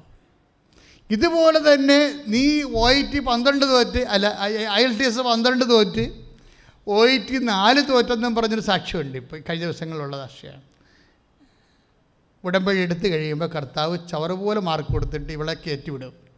ഇവളിൽ തന്നെ ഒരു വിശ്വാസം ഇല്ലാതായിപ്പോയി. അതുകൊണ്ടാണ് ഇതെല്ലാം ആദ്യകാലങ്ങളെല്ലാം ഫ്ലോപ്പായത്. പക്ഷേ ഇത് ഈശോയുമായിട്ട് ഡിസ്കസ് ചെയ്ത് കർത്താവിൻ്റെ നിത്യമായ സംരക്ഷണത്തിലേക്ക് ഇത് വെച്ച് കഴിഞ്ഞപ്പോൾ പെട്ടെന്ന് ഇവരുടെ വിഷയങ്ങളെല്ലാം മാറും. അങ്ങനെ ഒരു സാക്ഷ്യം കഴിഞ്ഞ ദിവസങ്ങളുണ്ട്. ഞാനിപ്പോൾ ഓർത്ത് പറയാൻ പോണ കാര്യം, ഈ യേശു വിശ്വാസ പ്രമാണം ചെല്ലുമ്പോൾ നിങ്ങൾ വിശ്വാസ പ്രമാണമാണ് ചെല്ലണതെന്ന് നിങ്ങൾക്ക് നല്ല ബോധം ഉണ്ടാകണം. ഇപ്പോൾ ഇവരെന്താ, തമിഴ് ദമ്പതിയോട് എന്താ പറയുന്നത്? ഒരു വിശ്വാസ പ്രമാണം പ്രിൻ്റ് ചെയ്തിട്ട് കോപ്പി എടുത്ത് തമിഴ് ദമ്പതിക്ക് കൊടുക്കും. എന്നിട്ടെന്താ പറയണത്? ഉടമ്പടി തൈലവും കൊടുക്കും. എന്നിട്ട് അവരോട് എന്ത് പറയും? നിങ്ങൾ ഉടമ്പടി തൈലം കൊണ്ട് നിങ്ങളുടെ അടിവയറ്റിൽ 10 കൊല്ലമായിട്ട് അവർ മക്കളില്ല. അവർക്ക് പണ്ടൊരു കുഞ്ഞുണ്ടായിരുന്നു, പിന്നെ മക്കളില്ല അവർക്ക് 10 കൊല്ലമായിട്ട്. എങ്ങനെയൊക്കെ ട്രൈ ചെയ്തിട്ടും എന്തെല്ലാം ചികിത്സ എടുത്തിട്ട് മക്കളില്ല, ഉണ്ടാകത്തുമില്ല. അവർ മുഴുവൻ അല്ലെങ്കിൽ തന്നെ ഇതിൻ്റെ അകത്തെല്ലാം കൊഴുപ്പ് കയറിയിരിക്കുന്നത്. ഒന്നെങ്കിൽ ഈ ഫെലോപ്പിൻ ട്യൂബ് രണ്ടും അറുത്ത് കളയണം. അറുത്ത് കഴിഞ്ഞാൽ പിന്നെ കൊച്ചുണ്ടാകത്തില്ല. ഗർഭപാത്രത്തിൽ മുഴുവൻ പ്രോബ്ലംസാണ്. അതുകൊണ്ടാണ് കുട്ടികളില്ലാതിരിക്കുന്നത്. പക്ഷേ അതല്ല, ഇവർ ഈ വിശ്വാസപ്രമാണം തെറ്റിക്കാതെ ഇങ്ങനെ പ്രിൻ്റ് ചെയ്ത് കൊടുത്തിരിക്കുന്നത് ചെല്ലി വെച്ചും അവരോട് പറഞ്ഞ് ഇത് ചെല്ലിക്കഴിഞ്ഞിട്ട് എന്ത് ചെയ്യണം? നിങ്ങൾ ഉടമ്പടി തൈലം എടുത്ത് വയറ്റിൽ തേക്കണം. എന്താണ്? 21 ദിവസത്തിനുള്ള ഒരു പ്രഗ്നൻ്റാണ്. ഇത്രയും സ്പീഡാണ് ഉടമ്പടി. എന്താ കാര്യം? അവർക്ക് മക്കളുണ്ടാവത്തില്ല എന്ന് പറഞ്ഞ ഡോക്ടറല്ല കർത്താവ്. കർത്താവ് ആരാണ്? യേശു ക്രിസ്തുവാണ്. യേശു ക്രിസ്തുവിനെ കർത്താവാക്കണത് എന്താ? എന്തുകൊണ്ട് എല്ലാവരും കർത്താവാകാത്തത്? മരണത്തെ ജയിച്ചാൽ മാത്രമേ കർത്താവാകത്തുള്ളൂ, അല്ലെങ്കിൽ മനുഷ്യനായിട്ടിരിക്കുകയുള്ളൂ. അതുകൊണ്ടാണ് സെൻറ്റ് പോൾ പറയണം. ആ വചനം ഒന്നിന് വായിച്ചോളൂ, 10:9 വായിച്ചോളൂ.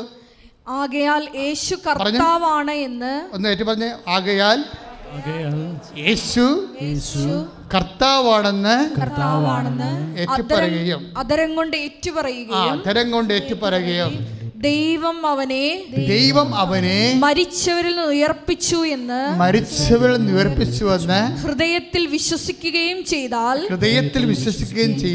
നീ രക്ഷ പ്രാപിക്കും. അപ്പൊ രക്ഷ നമ്മൾ എന്ത് ചെയ്യണേ? പ്രാപിക്കുകയാണ് ചെയ്യണത്. ഈ രക്ഷ പ്രാപിക്കുന്ന രണ്ട് സംഭവമുണ്ട്. ഒന്ന് ശങ്കുണ്ട്, ഒന്ന് ചുണ്ടുണ്ട്. നമ്മുടെ പ്രശ്നം നമ്മൾ ഈ ചുണ്ട് മാത്രമേ ഉപയോഗിക്കുന്നുള്ളൂ. അതാണ് കുഴപ്പം. പ്രാർത്ഥന നിൻ്റെത് കേൾക്കപ്പെടാത്തതിൻ്റെ കാരണം നീ ചുണ്ട് മാത്രമേ ഉപയോഗിക്കുന്നുള്ളൂ. ഒരു 90% മനുഷ്യരും അങ്ങനെയാണ്. ചങ്ക് ഉപയോഗിക്കണില്ല. ചങ്കിൽ എന്താ പറഞ്ഞിരിക്കണത്? ദൈവം അവനെ മരിച്ചവരിൽ നിന്ന് ഉയർപ്പിച്ചു. ഏറ്റു പറഞ്ഞേ, ദൈവം അവനെ മരിച്ചവരിൽ നിന്ന് ഉയർപ്പിച്ചു. ഒന്നുകൂടി പറഞ്ഞേ, ദൈവം അവനെ മരിച്ചവരിൽ നിന്ന് ഉയർപ്പിച്ചു. ഒന്നുകൂടി പറഞ്ഞേ, ദൈവം അവനെ മരിച്ചവരിൽ നിന്ന് ഉയർപ്പിച്ചു. കൈയടിച്ച് സ്തുതിക്കട്ടെ, സ്തുതിക്കട്ടെ. ഞങ്ങളുടെ ജീവിത പ്രതിസന്ധികളിൽ യേശു കർത്താവാണെന്ന് ഉറക്കെ പ്രഖ്യാപിക്കാനുള്ള വലിയ അഭിഷേകം ഞങ്ങൾക്ക് ഓരോരുത്തർക്കും പ്രദാനം ചെയ്യണമേ. ഹല്ലേലൂയ. കർത്താവാണെന്ന് യേശു ദൈവമാണെന്ന് ഞാൻ വിശ്വസിക്കുന്നു, ഞാൻ പ്രഖ്യാപിക്കുന്നു. യേശു കർത്താവാണെന്ന് യേശു ദൈവമാണെന്ന് ഞാൻ വിശ്വസിക്കുന്നു, ഞാൻ പ്രഖ്യാപിക്കുന്നു. യേശുവേ രക്ഷകാ, കർത്താവേ നാഥനേ, യേശുവേ രക്ഷകാ, കർത്താവേ നാഥനേ. പരിശുദ്ധ പരമദിവ്യകാരുണ്യത്തിന് ആരാധനയും സ്തുതിയും പുകഴ്ചയും ഉണ്ടായിരിക്കട്ടെ. അച്ഛൻ എന്തിനാ ഇങ്ങനെ പറയാമെന്നറിയാവോ? ഇന്ന് ഏറ്റവും കൂടുതൽ നേർച്ച വസ്തുക്കൾ കിട്ടുന്ന പ്രാർത്ഥന എന്താണ്? ഉടമ്പടി പ്രാർത്ഥനയാണ്. ഉടമ്പടി ഞങ്ങൾ നിങ്ങൾക്ക് തരുന്നത് എന്തൊക്കെയാണ്? 2 മെഴുകുതിരി തരും, പിന്നെന്താണ്? വെഞ്ചരിച്ച ഉപ്പ് തരും, പിന്നെന്താണ്? ഉടമ്പടി തരം തരും, പിന്നെ കാശ് രൂപ. ഇതൊന്നും ബൈബിളിലില്ലാത്ത ഒരു സാധനം തരത്തില്ല. തേനൊന്നും ബൈബിളിലില്ലാത്തതാണ്. അത് പണ്ട് പോലെ അത് ഉടമ്പടിയുടെ ഭാഗവും അല്ല. അത് പണ്ട് പോലെ ഗർഭിണികൾക്കും കൊച്ചു കുഞ്ഞുങ്ങൾക്കും വേണ്ടി വെഞ്ചരിച്ച് വെച്ചിരിക്കണം. അത് പണ്ട് പോലെ ഉള്ളത് കൊണ്ട് അങ്ങനെ നിലനിർത്തിക്കൊണ്ടിരിക്കണം. പക്ഷേ അതൊന്നും ഉടമ്പടി ചേർത്തിട്ടില്ല. ഉടമ്പടിയിലുള്ള ഇത്രയേ ഉള്ളൂ. ഈ ഉടമ്പടിയിലുള്ള എല്ലാ കാര്യങ്ങളും നേർച്ച വസ്തുക്കളും ബൈബിളിലുള്ളതാണ്. അതിൻ്റെ റെഫറൻസ് നിങ്ങളുടെ ഉടമ്പടി പുസ്തകത്തിലുണ്ട്. അത് ബൈബിളിൽ എവിടെയാണത് ഉള്ളതെന്ന്, എണ്ണ എവിടെയാണ് ഉള്ളത്, കാശുരത്തെക്കുറിച്ച് എവിടെയാണ് പറയണത്, അത് ജ്ഞാപകത്തെക്കുറിച്ച് എവിടെയാണ് പറയണത്, അതുപോലെ തന്നെ തിരിയെക്കുറിച്ച് എവിടെയാണ് പറയണത്, എല്ലാം എഴുതി വെച്ചിട്ടുണ്ട്. ഇതിൻ്റെ എന്താ സംഭവിച്ചു കഴിഞ്ഞാൽ ഇത് ബൈബിളിലുള്ളതല്ല പ്രശ്നം. അതുപോലെ തന്നെ ഒരു പ്രശ്നമാണ് ഇത് ഉപയോഗിക്കുന്ന രീതികൾ. മനസ്സിലായില്ലേ? ഉപയോഗിക്കുന്ന രീതി എന്താണ്? ഇതിൻ്റെ പവർ ഇൻകൾക്കേറ്റ് ചെയ്തിരിക്കുന്നത് നമ്മളൊരു ജനറൽ ബ്ലെസ്സിങ്സിലല്ല അത് ചെയ്തിരിക്കുന്നത്, ഒരു പർട്ടിക്കുലർ ബ്ലെസ്സിങ്സിലാണ് അത് ചെയ്യണത്. 12 പ്രാർത്ഥന ചൊല്ലിയാണ് വെഞ്ചരിക്കുന്നത്. പിന്നീട് മനുഷ്യന്മാർ ഇന്നത്തെ ജീവിതത്തിൽ അനുഭവിക്കുന്ന എല്ലാ മേഖലകൾക്കും കൂടിയുള്ള ഒരു കാസ്റ്റിംഗ് പ്രെയറുണ്ട്. അതുൾപ്പെടെ ചൊല്ലിയിട്ടാണ് നിങ്ങൾക്ക് തരണത്. ഇതിൻ്റെ ഉദ്ദേശം എന്ന് പറയണത് ഇതിൻ്റെ അകത്ത് ശക്തി ഇൻകൾക്കേറ്റ് ചെയ്യണമെന്നുള്ളതാണ് ഒരു ഉദ്ദേശം. എനിക്കുള്ള പൗരോഹിത്യത്തിൻ്റെ സ്വാഭാവികമായ ഒരു ചൈതന്യത്തിൽ ജനങ്ങളുടെ ആവശ്യത്തിനു വേണ്ടി പ്രാർത്ഥിച്ച്, നമുക്കറിയാമല്ലോ എല്ലാം വർക്കൗട്ട് ചെയ്യേണ്ടത് ശക്തിയിലാണ്. കാര്യം എന്താണ്? ദൈവം തന്നെ ശക്തിയാണ്. അപ്പോൾ 1 കൊറിന്തോസ് എപ്പോഴും ഞാൻ ഇടയ്ക്ക് നിങ്ങൾ പറയാറുണ്ട്, 1 കൊറിന്തോസ് 1:24 എന്താ പറയണത്? ദൈവത്തിൻ്റെ ജ്ഞാനവും പറഞ്ഞ് ദൈവത്തിൻ്റെ ശക്തിയുമായ യേശുക്രിസ്തു. അതിന് പറഞ്ഞ ദൈവത്തിൻ്റെ ജ്ഞാനവും ദൈവത്തിൻ്റെ ശക്തിയുമായ യേശുക്രിസ്തു. അപ്പൊ യേശുക്രിസ്തു ആരാണ്? ദൈവത്തിൻ്റെ ശക്തിയാണ്. ഒരു വ്യക്തി എന്നതിനേക്കാൾ പോലെ തന്നെ യേശു ആരാണ്? ശക്തിയാണ്. നേർച്ചവസ്തുക്കളിലേക്ക് യേശു കർത്താവാണെന്ന് അധരം കൊണ്ട് ഏറ്റു പറഞ്ഞിട്ട് ദൈവം അവനെ മരിച്ചോ ഉയർപ്പിച്ചെന്ന് ഹൃദയത്തിൽ വിശ്വസിച്ചിട്ടാണ് ഇത് ബ്ലസ് ചെയ്യണത്. അപ്പോൾ ഈ ശക്തി ഇതിലേക്ക് വരും. ഇനി നിങ്ങളിതിനെ എന്താ ചെയ്യണത്? നിങ്ങൾ അതേ പവറിൽ വിശ്വാസപ്രമാണം ചൊല്ലി വേണം ഈ വിഷയം റിലീസ് ചെയ്യിക്കാൻ. കഴിഞ്ഞ ദിവസം കൊണ്ടൊരു സാക്ഷ്യം ഉണ്ടായി. അവരുടെ പേര് സോഫി കുര്യൻ, പാലയൂരില്ല തോമാശ്ശേരിയുടെ പള്ളി, ആ ഇടവക്കാരുതിയാണ്. അവിടെ സാക്ഷ്യം എന്ന് പറഞ്ഞത് നിങ്ങൾ കേൾക്കണം, അതിൻ്റെ കണക്കുണ്ട്. അവിടെ സാക്ഷ്യം അവർക്ക് ഈ സോഫി കുര്യന് റൈറ്റ് കിഡ്നി ഡാമേജാണ്. പഴുത്തിരിക്കുകയാണ്. അതിൻ്റെ തകർത്ത് സിസ്റ്റൊക്കെ വന്ന് പഴുത്തിരിക്കുകയാണ്. അപ്പോൾ ഡോക്ടർ പറഞ്ഞു ഇത് കട്ട് ചെയ്ത് കളയണമെന്ന് പറഞ്ഞു, അല്ലെങ്കിൽ മറ്റേ കിഡ്നിയും പോകുമെന്ന് പറഞ്ഞു. അപ്പോൾ ഇവർ സോഫി കുര്യൻ ഒരു വലിയ ബിസിയാണ്, ഒരു 10-60 വയസ്സിങ്ങനെ അവർക്കുണ്ട്. അപ്പോൾ അവർ പറയും കട്ട് ചെയ്യുന്നതിൽ കുഴപ്പമൊന്നുമില്ല, പക്ഷേ സൈഡ് ഇഫക്ട്സ് ഉണ്ടാകരുത്. അതാണ് അവരുടെ മനസ്സിലുള്ളൊരു സംഭവം. കട്ട് ചെയ്യുന്നതിൽ എനിക്ക് കാണുന്നത് അമ്മച്ചിക്ക് കിഡ്നി കട്ട് ചെയ്യുമ്പോൾ ഉണ്ടാകുന്ന ദുരന്തത്തെക്കുറിച്ച് മെഡിക്കലായിട്ട് ഒത്തിരി അറിയത്തില്ലെന്ന് തോന്നുന്നു. അവരോട് ഒന്ന് സാക്ഷ്യം പറഞ്ഞത് അങ്ങനെയാണ്, എനിക്ക് കട്ട് ചെയ്യുന്നതിന് കുഴപ്പമൊന്നുമില്ല, പക്ഷേ കാര്യം ഒരു കിഡ്നി ഉണ്ടെങ്കിൽ ജീവിക്കും എന്നുള്ള ആൾക്കാർ പൊതുവേ ഇങ്ങനെ പഠിച്ചു വെച്ചിരിക്കുകയാണല്ലോ. അപ്പോഴേ കട്ട് ചെയ്യുന്നതിന് കുഴപ്പമൊന്നുമില്ല, അതിൻ്റെ പേരിൽ സൈഡ് ഇഫക്ട്സ് ഉണ്ടാവരുത് എന്നാണ് അവരുടെ ഒരു മനസ്സിലുള്ള ഒരു ധാരണ. എന്നിട്ട് ഇവരെന്നാ ചെയ്യണമെന്ന് വെച്ച് കഴിഞ്ഞാൽ ഇവരുടെ ചേച്ചി ഉടമ്പടി എടുത്തിട്ടുണ്ട്. അവർക്ക് 10-65 വയസ്സുണ്ടാവും. ആ ഉടമ്പടിയുടെ കൂടെ പ്രാർത്ഥിക്കാൻ വേണ്ടി ഇവർ വരും. ഇതിനിടക്കുള്ളിൽ 2 കാര്യം ചെയ്യും. ഇവർ സെക്കൻഡ് ഒപ്പീനിയന് പോകും, പിന്നെ തേർഡ് ഒപ്പീനിയന് പോകും വേറെ ഡോക്ടറിൻ്റെ അടുത്ത്. ഒരു നെഫ്രോളജിസ്റ്റിനെ കണ്ടിട്ടേ അവർക്കിതിനെക്കുറിച്ച് കുറച്ച് ധാരണയുള്ള ആൾക്കാരാണ്. അതുകൊണ്ട് കിഡ്നി കട്ട് ചെയ്യുന്ന വിഷയമാണല്ലോ ചോദിച്ചിട്ട് വീട്ടുകാർ ഇവരെ പല സ്ഥലത്ത് കൊണ്ടുപോകും. എല്ലാം മെയിൻ സൂപ്പർ സ്പെഷ്യാലിറ്റി ഹോസ്പിറ്റലിലെ നെഫ്രോളജിനെ പോയി കാണാം. എന്നിട്ട് അവരെല്ലാവരും ഇത് സ്കാൻ ചെയ്യും, അതുപോലെ തന്നെ ബയോപ്സി ചെയ്യും ഒക്കെ ചെയ്തിട്ട് അവർ പറയും ഇത് കട്ട് ചെയ്യണം എന്ന് പറയും. അപ്പോൾ അവർ കട്ട് ചെയ്യാൻ തീരുമാനിച്ച് കിഡ്നി കട്ട് ചെയ്യാൻ തീരുമാനിച്ച് ഡേറ്റും ഫിക്സ് ചെയ്ത്, എന്നിട്ട് ഇവർ ഡേറ്റ് ഫിക്സ് ചെയ്തിട്ട് പ്രാർത്ഥിക്കാൻ വേണ്ടി വരും. മൂത്ത ചേച്ചിയുടെ ഉടമ്പടി എടുത്തിട്ടുണ്ട്, അവിടെ കൂടെ പ്രാർത്ഥിക്കാൻ വരും. എന്നിട്ട് ഇവരെന്നാ ചെയ്യണമെന്ന് വെച്ച് കഴിഞ്ഞാൽ ഇതിനകത്ത് മുഴുവനും വ്രണമാണ്. ഇവരെ റൈറ്റ് കിഡ്നിയിൽ വ്രണമാണ്. അതെല്ലാ സ്കാനിങ്ങിനും ബയോപ്സിയിലും ആ റിപ്പോർട്ടുണ്ട്. അതുകൊണ്ടാണ് അത് കട്ട് ചെയ്ത് കളയണമെന്ന് പറയണത്. പക്ഷെ ഇവർ ഉടമ്പടി ഉപ്പ് വെഞ്ചരിച്ച് കൊടുത്ത് ഇവിടുന്ന് വാങ്ങിച്ചത് അവർ വിശ്വാസപ്രമാണം ചൊല്ലി വായിലിടും. ഞാനിത് ചില അച്ഛന്മാരോടൊക്കെ ഈ ഉടമ്പടിയുടെ ഉപ്പിനെ കുറിച്ചൊക്കെ പറയുമ്പോൾ അവർ പറയും നമ്മൾ എന്തിനാണ് ജനങ്ങളെ പഴയ കാലത്തേക്ക് കൊണ്ടുപോകണമെന്ന് ചോദിക്കും. നമ്മളെ മുന്നോട്ടല്ലേ പോണത്. അപ്പോൾ ഇങ്ങനെ വസ്തുവകകളിലൊന്നും വിശ്വസിക്കാതെ ക്രിസ്തുവിൽ തന്നെ വിശ്വസിച്ച് പോകാൻ പാടില്ലേ എന്ന് എന്നോട് ചോദിക്കും. അത് ദൈവശാസ്ത്രമായിട്ട് കുറച്ച് ആഴമായ ബന്ധമുള്ളവരെ ചോദിക്കണത്. പക്ഷെ ഞാൻ ഡീല് ചെയ്യണത് ദൈവശാസ്ത്രജ്ഞന്മാരോടല്ലല്ലോ. ആരോടല്ല ഡീല് ചെയ്യണത്? ഈ കിഡ്നി വേദനയും രോഗവും മരണവും മല്ലടിക്കുന്ന കരയുന്ന മനുഷ്യരോടാണ് കൃപാസനത്തിൽ ഡീല് ചെയ്യണത്. ഞാനെപ്പോഴും ഒരു ദൈവത്തോട് ചോദിക്കുന്നത് എനിക്ക് ദൈവത്തെക്കുറിച്ച് ഒണ്ടോളജിക്കലായിട്ട് എക്സ്പീരിയൻസ് വേണമെന്നല്ല. അത് മണ്ണാങ്കട്ട അത് കഴിച്ചുകൊണ്ട് കുറേ ആൾക്കാർ ഫാനിൻ്റെ താഴേക്ക് ഇരിപ്പുണ്ട്, കുറച്ച് കഴിയുമ്പോൾ പുസ്തകമൊക്കെ എഴുതും, കുറച്ച് മരിച്ചു പോകും. പക്ഷേ മനുഷ്യനിവിടെ വേദനിച്ച് മരിക്കുകയും ചെയ്യും.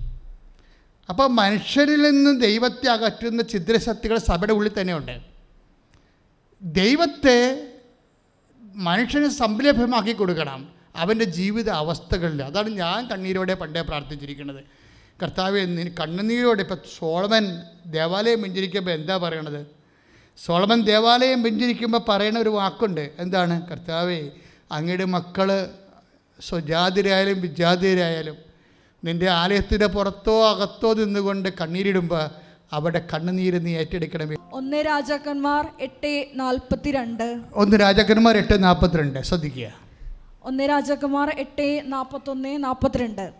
അങ്ങയുടെ ജനമായ ഇസ്രായേൽ പെടാത്ത വിദേശി അങ്ങയുടെ മഹനീയ നാമത്തെയും അങ്ങയുടെ കരുത്തുറ്റ കരങ്ങളുടെ പ്രവർത്തനങ്ങളെയും നീട്ടിയ ഭുജത്തെയും പറ്റി കേട്ട് അങ്ങയെ തേടി വന്ന് ഈ ആലയത്തിന് നേരെ തിരിഞ്ഞ് പ്രാർത്ഥിച്ചാൽ അവിടുത്തെ ജനമായ ഇസ്രായേലിനെ പോലെ സർവ്വജനതകളും അങ്ങയുടെ നാമം അറിയാനും അങ്ങയെ ഭയപ്പെടാനും ഞാൻ ഈ ഭവനം അങ്ങേക്കായി നിർമ്മിച്ചിരിക്കുന്നുവെന്ന് ഗ്രഹിക്കാനും വേണ്ടി അങ്ങ് വസിക്കുന്ന സ്വർഗത്തിൽ നിന്ന് അവൻ്റെ പ്രാർത്ഥന ശ്രവിക്കുകയും യാചനകൾ സാധിച്ചു കൊടുക്കുകയും ചെയ്യണമേ. അതായത് ജീവിതത്തോട് ദൈവത്തെ ചേർത്ത് നിർത്തുന്നതാണ് ബൈബിള്.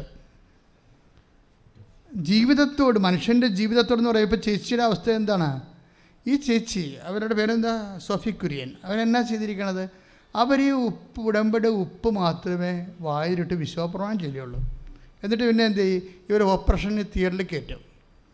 തിയേറ്ററിൽ കയറ്റി കഴിയുമ്പോൾ ഇവർ അൺകോൺഷ്യസ് ആക്കും. അനസ്തേഷ്യ കൊടുത്ത് ഇവരെ ബോധക്കെട്ടുണ്ട്.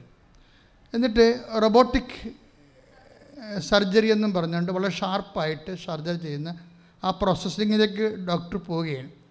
ഡോക്ടർ പോയി സ്കാനിങ് എന്നൊക്കെ ഇവരിങ്ങനെ കാണിക്കുമ്പോൾ ഡോക്ടർ ഞെട്ടിപ്പോകും ഇവിടെ കിഡ്നി കാണുമ്പോൾ. എന്താ കാര്യം? പണ്ട് കണ്ട കിഡ്നിയല്ല ഇരിക്കണത്, കഴിഞ്ഞ ആഴ്ച കണ്ടതല്ല. ഇപ്പം എന്താ സംഭവിച്ചിരിക്കണത്? ഒരു ചെറിയ ഒരു പൊറ്റ പോലെ ആ വ്രണമെല്ലാം പോയിട്ട് അതൊരു ചെറിയ പൊറ്റയായിട്ട് മാറുകയും നമ്മൾ പുറത്ത് കഴിയുമ്പോഴേ പൊറ്റ ഉണ്ടാകത്തില്ലേ, അതുപോലെ ഒരു തൊലിപ്പാടായിട്ട് മാറും. ഡോക്ടർ ഞെട്ടിപ്പോയി, ശരിക്കും പറഞ്ഞാൽ ഇതെന്താ സംഭവിച്ചെന്ന് അറിയാതെ ഞെട്ടിപ്പോയി. എന്നിട്ട് ഇവർ ഈ ഡോക്ടർ തൊലി മാത്രം എടുത്ത് മാറ്റിയിട്ട് ബയോപ്സി കൊടുക്കും. അതിൻ്റെ അത് ക്യാൻസറിൻ്റെ അല്ല വേണ്ട, ഒരു സംഭവം എൻ്റെ അടുത്തില്ല. ഡോക്ടർ പറയും ഓപ്പറേഷൻ്റെ ആവശ്യമില്ല, കിഡ്നി മാറ്റേണ്ട ആവശ്യമില്ല. എന്താണ് ഇത്? സുഖപ്പെട്ടിരിക്കണമെന്ന് പറയും. ഈ നേർച്ച വസ്തുക്കളൊക്കെ ഇൻകൾക്കേറ്റ് ചെയ്തിരിക്കുന്ന ഈ പ്രിൻസിപ്പിളല്ലേ ശക്തി. 1 കൊറിന്തോസ് 1:24 ശക്തിയാണ്. എന്താണ്? യേശുക്രിസ്തുവാണ്. എന്താണത്? ദൈവത്തിൻ്റെ ജ്ഞാനവും പറഞ്ഞ് ദൈവത്തിൻ്റെ ശക്തിയുമായ യേശുക്രിസ്തു. ഇതാണ് യേശു കർത്താവാണെന്ന് അത്തരം കൊണ്ട് ഏറ്റു പറഞ്ഞിട്ട് ദൈവം അവനെ മരിച്ചെന്ന് ഉയർപ്പിച്ചെന്ന് ഹൃദയത്തിൽ വിശ്വസിച്ചിട്ടാണ് ഇതിനകത്ത് ഇത് ഇമ്പോസ് ചെയ്യണത്. ഇതൊരു അട്രിബ്യൂഷനാണ്. എന്താ കാര്യം? രക്ഷ എന്ന് പറയുന്ന സംഭവം എന്താണ്? പ്രാപിക്കണം മനുഷ്യൻ. അതിൻ്റെ പ്രോസസ്സിങ് എന്താണ്? രക്ഷയുടെ പ്രോസസ്സിങ് എന്താണ്? രക്ഷ മനസ്സിലാക്കുകയല്ല, ആണോ? യേശു കർത്താവാണെന്ന് ഹൃദയം കൊണ്ട് അതിനം കൊണ്ട് ഏറ്റു പറഞ്ഞു ദൈവനെ മരിച്ചെന്ന് ഉയർപ്പിച്ചെന്ന് വിശ്വസിക്കുമ്പോൾ രക്ഷ നമ്മൾ മനസ്സിലാക്കുകയാണ്. ഒരു ഐഡിയ പോലെ. And redemption is not an idea. ഇപ്പം എന്താ സംഭവിക്കണമെന്ന് വെച്ച് കഴിഞ്ഞാൽ ദൈവശാസ്ത്രത്തിൽ പോലും സംഭവിക്കണത് എന്താണ്? ദൈവത്തിന് ഒരു ഐഡിയലിസത്തിൻ്റെ ഭാഗമാക്കി മാറ്റുകയാണ്. ജീവിതത്തോട് ബന്ധമില്ലാത്ത ജീവിതത്തിൽ നിന്ന് പേര് ദൈവത്തെയൊക്കെ എടുത്തുകൊണ്ട് പോയി. പക്ഷേ ആദിമസഭയ ജീവിതത്തോട് ചേർത്താണ് ദൈവത്തെ വെച്ചത്. എന്താ കാര്യം എന്നറിയാം? ഇപ്പോൾ നമ്മൾ ഉദാഹരണത്തിന് 2 പത്രോസിന്റെ 1:3 ശ്രുതികട്ടെ ശ്രുതികട്ടെ ശ്രുതികട്ടെ. തന്റെ മഹത്വത്തിലേക്കും ഔന്നത്യത്തിലേക്കും തന്റെ മഹത്വത്തെ പറഞ്ഞ തന്റെ മഹത്വത്തിലേക്കും തന്റെ മഹത്വത്തിലേക്കും ഔന്നത്യത്തിലേക്കും നമ്മളെ വിളിച്ചവനെ കുറിച്ചുള്ള പൂർണ്ണമായ അറിവിലൂടെ നമ്മുടെ ജീവിതത്തിനും കച്ച് പോയിന്റ് എന്തിനു വേണ്ടിയാണ്? നമ്മുടെ ജീവിതത്തിനും. അതാ വിഷയം. ദൈവം എന്തിനാണ്? നമ്മുടെ ഇത് 2 പത്രോസാണ് വചനം. 2 പത്രോസ് 1:3 ഒന്ന് വായിച്ച മോളെ. തന്റെ മഹത്വത്തിലേക്കും ഏറ്റു പറഞ്ഞ് തന്റെ മഹത്വത്തിലേക്കും ഔന്നത്യത്തിലേക്കും നമ്മെ വിളിച്ചവനെ കുറിച്ചുള്ള പൂർണ്ണമായ അറിവിലൂടെ നമ്മുടെ ജീവിതത്തിനും അല്ല, നമ്മുടെ ചിന്തയ്ക്കല്ല, നമ്മുടെ ധ്യാനത്തിനല്ല, നമ്മുടെ ധാരണയ്ക്കല്ല, നമ്മുടെ പഠനത്തിനല്ല, നമ്മുടെ ചർച്ചയ്ക്കല്ല, ഒന്നിനുമല്ല. ദൈവം എന്തിനുള്ളതാണ്? നമ്മുടെ ജീവിതത്തിനാണ്. ദൈവം ജീവിതത്തിന് വേണ്ടി. അതാണ് ആദ്യം സഭയുടെ കാഴ്ചപ്പാട്. ഈ കാഴ്ചപ്പാടിൽ നിന്നൊക്കെ പോകുന്നത് ദൈവം ചിന്തയ്ക്ക് വേണ്ടി, ദൈവം വാദപ്രതിവാദത്തിന് വേണ്ടി, ദൈവം സൈദ്ധാന്തികവും ആയിട്ടുള്ള വിശ്ലേഷണത്തിന് വേണ്ടി അങ്ങനെയായി ദൈവം ക്ലാസ് റൂമിന് വേണ്ടിയായി പോയി. ഞങ്ങളൊക്കെ പഠിച്ച കാലത്തുള്ള അവസ്ഥയാണ്. ദൈവം എന്തിനാണ്? ക്ലാസ് റൂമിന് പുറത്ത് ദൈവമില്ല, ജനം ദൈവമില്ല, അത് അലഞ്ഞു നടക്കും. ബൈബിൾ എന്താ? ആദിമസഭ എന്താ പറയണത്? ഒന്ന് വായിച്ചേ. തന്റെ മഹത്വത്തിനും ഏറ്റു പറഞ്ഞേ തന്റെ മഹത്വത്തിലേക്കും ഔന്നത്യത്തിലേക്കും നമ്മെ വിളിച്ചവനെ കുറിച്ചുള്ള പൂർണ്ണമായ അറിവിലൂടെ നമ്മുടെ ജീവിതത്തിനും ഭക്തിക്കും ആവശ്യമായതെല്ലാം അവന്റെ ദൈവശക്തി നമുക്ക് പ്രദാനം ചെയ്തിരിക്കുന്നു. ദൈവശക്തിയാണ് നമുക്കത് പ്രദാനം ചെയ്യണത്. ഇപ്പം നേർച്ച വസ്തുക്കൾ നിങ്ങളുടെ ഭക്തിയുടെ വസ്തുക്കൾ തന്നെയാണ്. അത് നിങ്ങൾക്ക് തരുമ്പോൾ എൻ്റെ അകത്ത് ഉദ്ദേശിക്കുന്നത് എന്താണ്? ദൈവശക്തിയാണ്. അതുകൊണ്ട് തന്നെയാണ് അത് സൂക്ഷിച്ച് വെക്കണം, സൂക്ഷിച്ച് കൈകാര്യം ചെയ്യണം. നിങ്ങളത് വിശുദ്ധിയോടെ ഉപയോഗിക്കണമെന്നൊക്കെ അച്ഛൻ പറഞ്ഞില്ലേ? കാര്യം വിശുദ്ധിയും ശക്തിയും തമ്മിൽ ബന്ധമുണ്ട്. വിശുദ്ധി ഇപ്പം ശക്തി എന്ന് പറയുന്നത് എന്താണ്?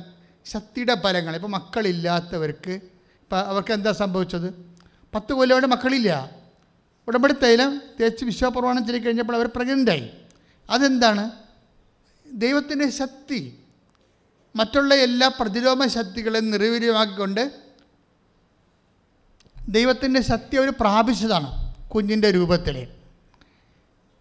ഇതുപോലെ വരുന്ന ഒരു വിഷയം തന്നെയാണ് ഈ ശക്തി. നമ്മളെ എല്ലാ മേഖലകളിലും സംലഭ്യമാണ്, ഏത് മേഖലയിലാണെങ്കിലും. പക്ഷേ ശക്തിക്ക് മുമ്പ് എന്തൊരു സംഭവം ഉണ്ടാകണം? വിശുദ്ധി ഉണ്ടാകണം. പിടികിട്ടിയ? ശക്തിക്ക് മുമ്പ് എന്താ ഉണ്ടാകണം? ഉടമ്പടി ശ്രദ്ധിക്കേണ്ട. ചില ആൾക്കാർക്ക് ഉടമ്പടി അത് ഏക്കാത്തതിൻ്റെ കാരണം ആ ഉടമ്പടി അവർ ഉടമ്പടിയുടെ വിധിപ്രകാരമല്ല ചെയ്യണത്. ശക്തി വരുന്നതിന് മുമ്പ് എന്താ നമുക്ക് വേണ്ടത്? വിശുദ്ധി. ഞാനൊരു കാര്യം ചോദിക്കട്ടെ നിങ്ങളോട്. എബ്രാഹത്തിന് ദൈവം വാഗ്ദാനം ചെയ്തത് എന്താണ്? 3 കാര്യം വാഗ്ദാനം ചെയ്തായിരുന്നു. എന്തൊക്കെയാണ്? ഒരു ലാൻഡ് കൊടുക്കുമെന്ന് പറഞ്ഞായിരുന്നു, അല്ലേ? സ്ഥലം കൊടുക്കാമെന്ന് പറഞ്ഞായിരുന്നു. പിന്നെ എന്താ എബ്രാഹത്തിനോട് പറഞ്ഞത്? സ്ഥലം കൊടുക്കാമെന്ന് പറഞ്ഞായിരുന്നു. പിന്നെ നിന്റെ ബ്ലെസ്സിങ് കൊടുത്തു. പിന്നെ ഒരു മകനെ വാഗ്ദാനം ചെയ്തായിരുന്നു, അല്ലേ? ആരെയാണത് വാഗ്ദാനം ചെയ്തത്? ഇസ്ഹാക്കിനെ.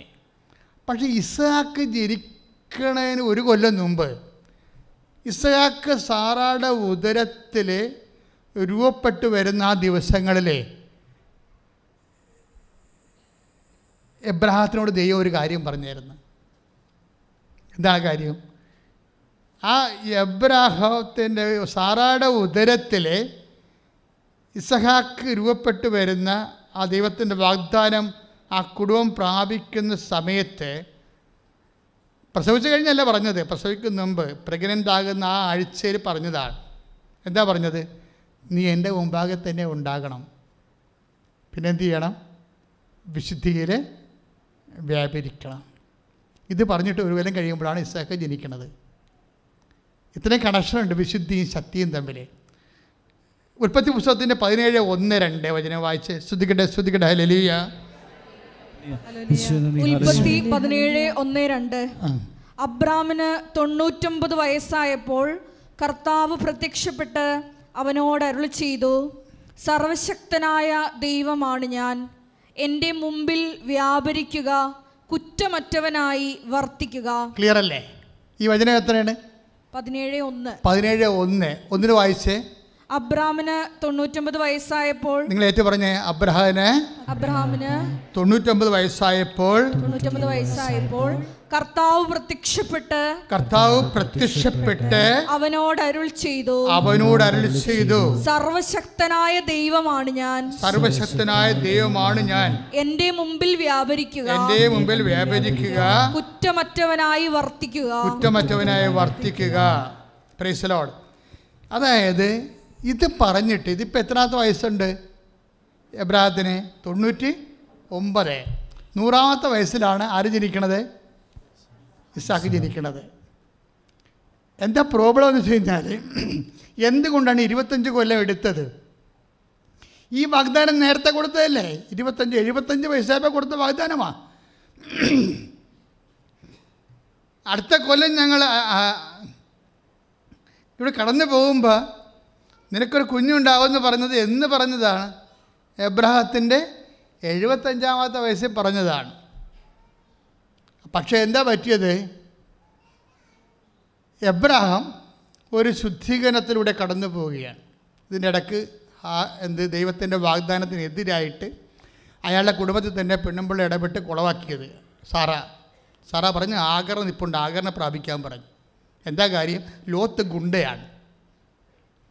ഇവന്മാരുടെ കൂടെ ഉള്ളവന്മാരെല്ലാം ഗുണ്ടാ പരിപാടിയുള്ളതാണ്. നിങ്ങളെങ്ങാനും ചത്തുപോയി കഴിഞ്ഞാൽ ഈ സ്വത്തെല്ലാം അടിച്ചിട്ട് അവന്മാർ പോകും. നമുക്ക് സ്വന്തം കുഞ്ഞുണ്ടെങ്കിൽ തീർച്ചയായിട്ടും നമുക്ക് അവകാശമുണ്ടല്ല. അതുകൊണ്ട് ദൈവം പറഞ്ഞു വന്ന് കേൾക്കേണ്ട കാര്യമില്ല, നീ ആഗറിനെ പ്രാപിക്കുക, മക്കളുണ്ടാകട്ടെ എന്ന് പറഞ്ഞു. ആര് പറഞ്ഞു കൊടുത്തതാണ്? ആ ചിരിച്ച ചേർത്തി പറഞ്ഞു കൊടുത്തതാണ്. ദൈവം വാഗ്ദാനം അതാണ്. എന്താ പ്രോബ്ലം എന്ന് വെച്ച് കഴിഞ്ഞാൽ, ദൈവവചനം കേൾക്കുമ്പോൾ ചില അണ്ണന്മാർക്കും ചേച്ചിമാർക്കും ചിരി വരും. അതോടുകൂടി അവിടെ കാര്യത്തിലൊരു തീരുമാനമാകും. ഉൽപ്പത്തി പുസ്തകം 21:1-5 വരെ. സ്തുതിക്കട്ടെ, സ്തുതിക്കട്ടെ, സ്തുതിക്കട്ടെ. കർത്താവ് വാഗ്ദാനമനുസരിച്ച് പറയുക, കർത്താവ് വാഗ്ദാനമനുസരിച്ച് സാറായെ അനുഗ്രഹിച്ചു. വൃദ്ധനായ അബ്രാഹത്തിൽ നിന്ന് സാറാ ഗർഭം ധരിച്ച് ദൈവം പറഞ്ഞ സമയത്ത് തന്നെ പുത്രനെ പ്രസവിച്ചു. സാറായിൽ ജനിച്ച മകന് ഇസഹാക്ക് എന്ന് അബ്രഹാം പേരിട്ടു.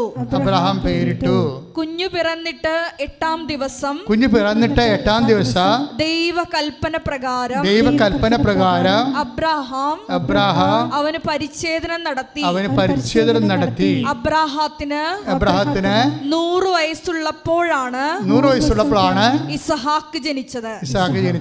ക്ലിയർ അല്ലേ? 21:5 അബ്രഹാത്തിന് എത്ര വയസ്സുണ്ട്? ഇസ്ഹാക്ക് ജനിക്കുമ്പോൾ 100 വയസ്സുണ്ട്.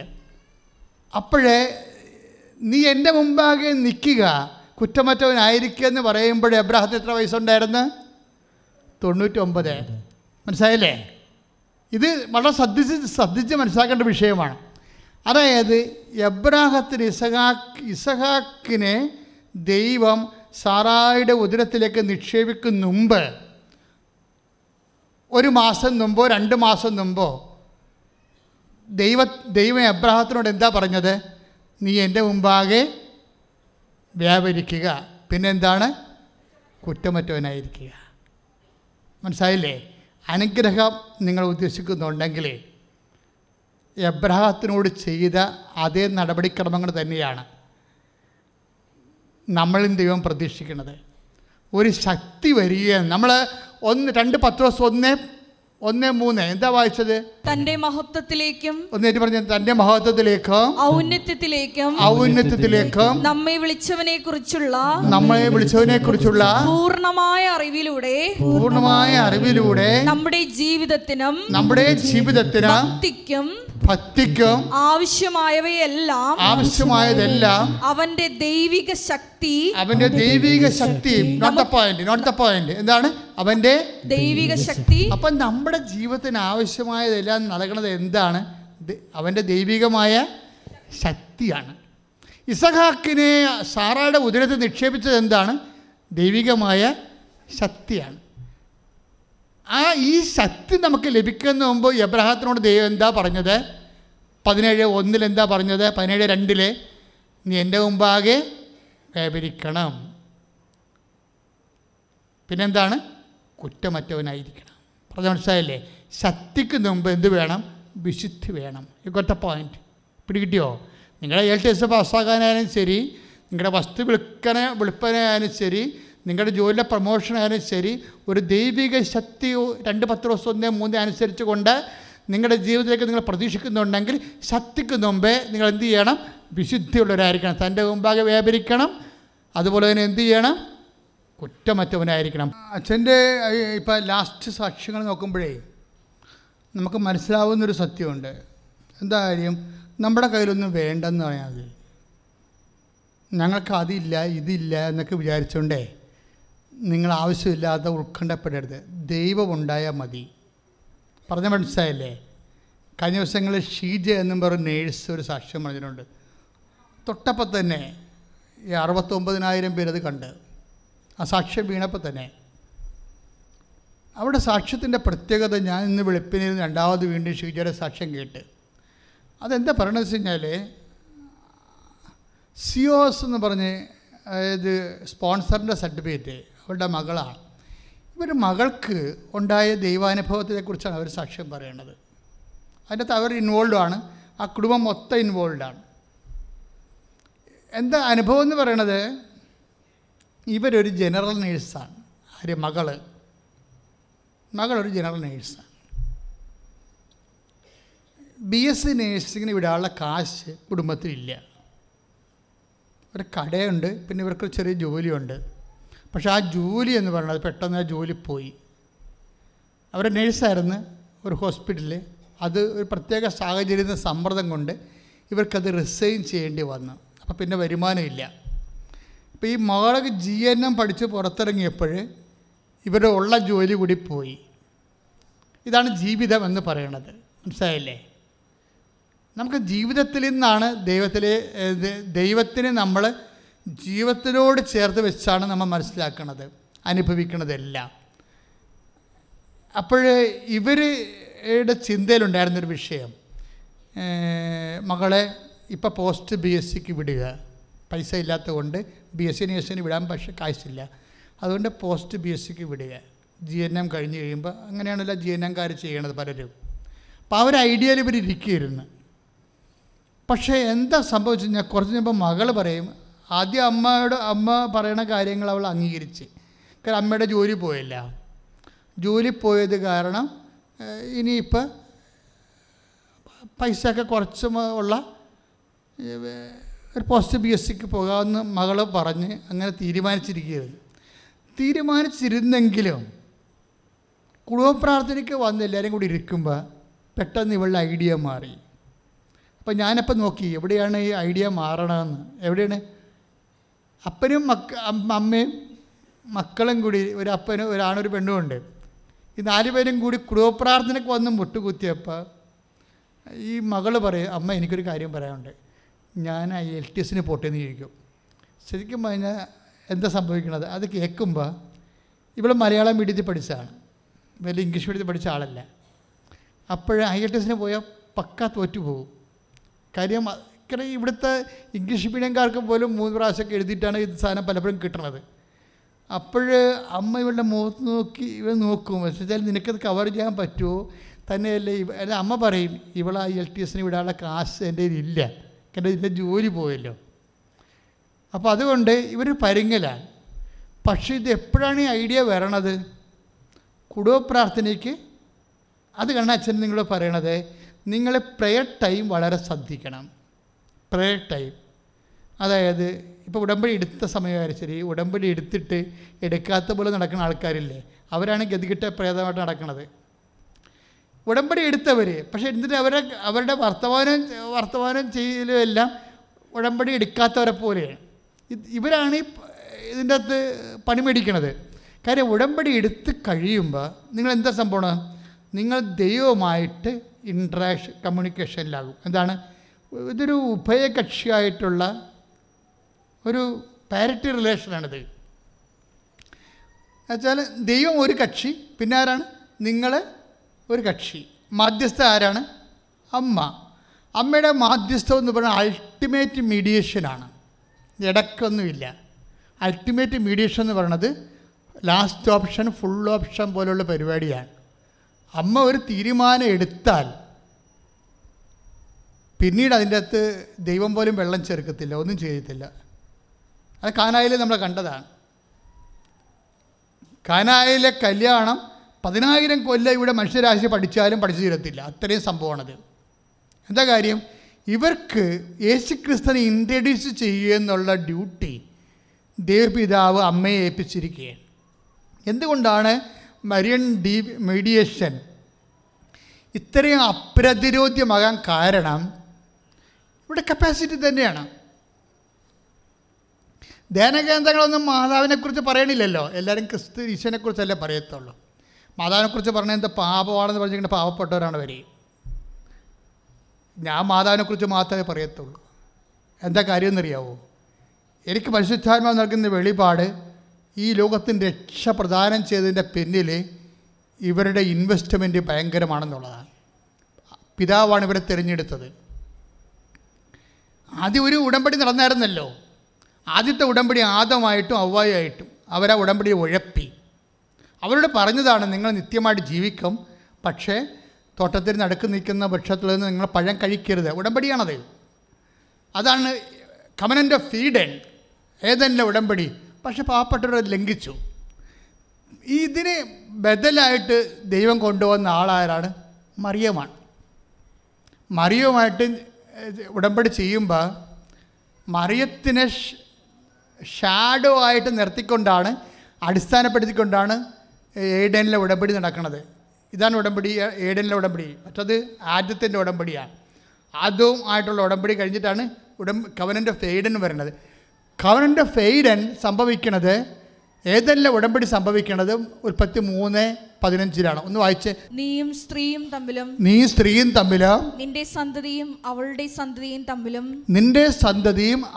സന്തതിയും തമ്മിലും ഞാൻ ശത്രുത ഉളവാക്കും. അവൻ നിന്റെ തല തകർക്കും. നീ അവന്റെ കുതികാലിൽ പരിക്കേൽപ്പിക്കും. ക്രിസ്തുവിനെയും മറിയത്തെയും പ്രീസപ്പോസ് ചെയ്തുകൊണ്ടാണ് കവനൻ്റ് ഓഫ് ഈഡൻ വർക്കൗട്ട് ചെയ്യണത്. ഇവിടെ എന്താണ് ബൈബിളിൻ്റെ അടിസ്ഥാനം എന്ന് പറയണത്? ക്രിസ്തുവിനെയും മറിയത്തെയും, ക്രിസ്തുവിനെ മാത്രമല്ല മറിയത്തെ കൂടി പ്രീസപ്പോസ് ചെയ്തുകൊണ്ടാണ് ദൈവം പാപത്തിന് പരിഹാരം നിശ്ചയിക്കുന്നത്. അമ്മയെ ഒഴിവാക്കിക്കൊണ്ട് ക്രിസ്തുവിനെ മാത്രം പ്രൊമോട്ട് ചെയ്തുകൊണ്ടല്ല സെക്കൻഡ് ഉടമ്പടി വരണത്. ക്രിസ്തുവിനെ പ്രൊമോട്ട് ചെയ്യാൻ വേണ്ടി അമ്മയെ ബാക്ക്ഗ്രൗണ്ടിൽ നിർത്തിയിട്ടാണ്, ബേസ് ചെയ്തിട്ടാണ് ഉടമ്പടി വരണത്. ഇനി വരുമ്പോഴുള്ള വിഷയം എന്ന് പറയുന്നത്, അതുകൊണ്ട് തന്നെ ലോകത്തിന് യേശുവിനെ കൊടുക്കാനുള്ള ദൈവത്തിൻ്റെ ഉപകരണമാണ് മറിയം.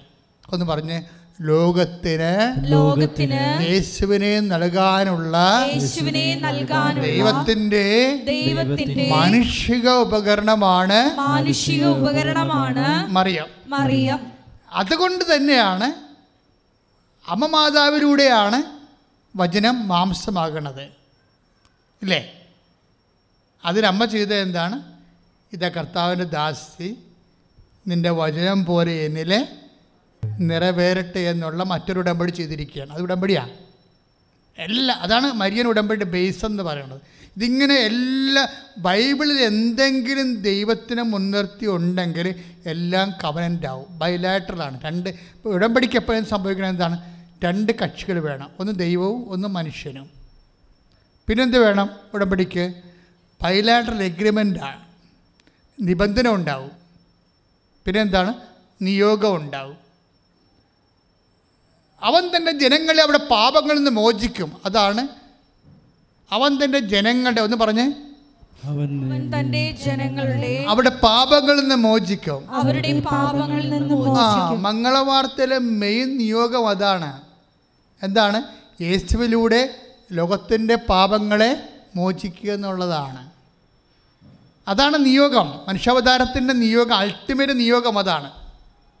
പാപത്തെ മാറ്റി നിർത്തിയിട്ട് ഒന്നും ചെയ്യാൻ പറ്റത്തില്ല. നിങ്ങൾ വിശുദ്ധീകരിക്കാതെ, ഞാൻ വിശുദ്ധീകരിക്കാതെ വേറെ ഇരുട്ട് കൊണ്ട് വിട്ടടക്കാനോ കണ്ണടച്ചിരുട്ടാക്കാനോ ഒന്നും പറ്റത്തില്ല. പ്രാർത്ഥിക്കുക, കർത്താവായ ദൈവമേ, ദൈവത്തിൻ്റെ പദ്ധതി പ്രകാരം സുവിശേഷ വിഹിതമായ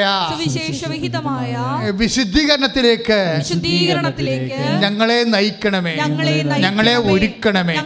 ശ്രദ്ധിക്കട്ടെ.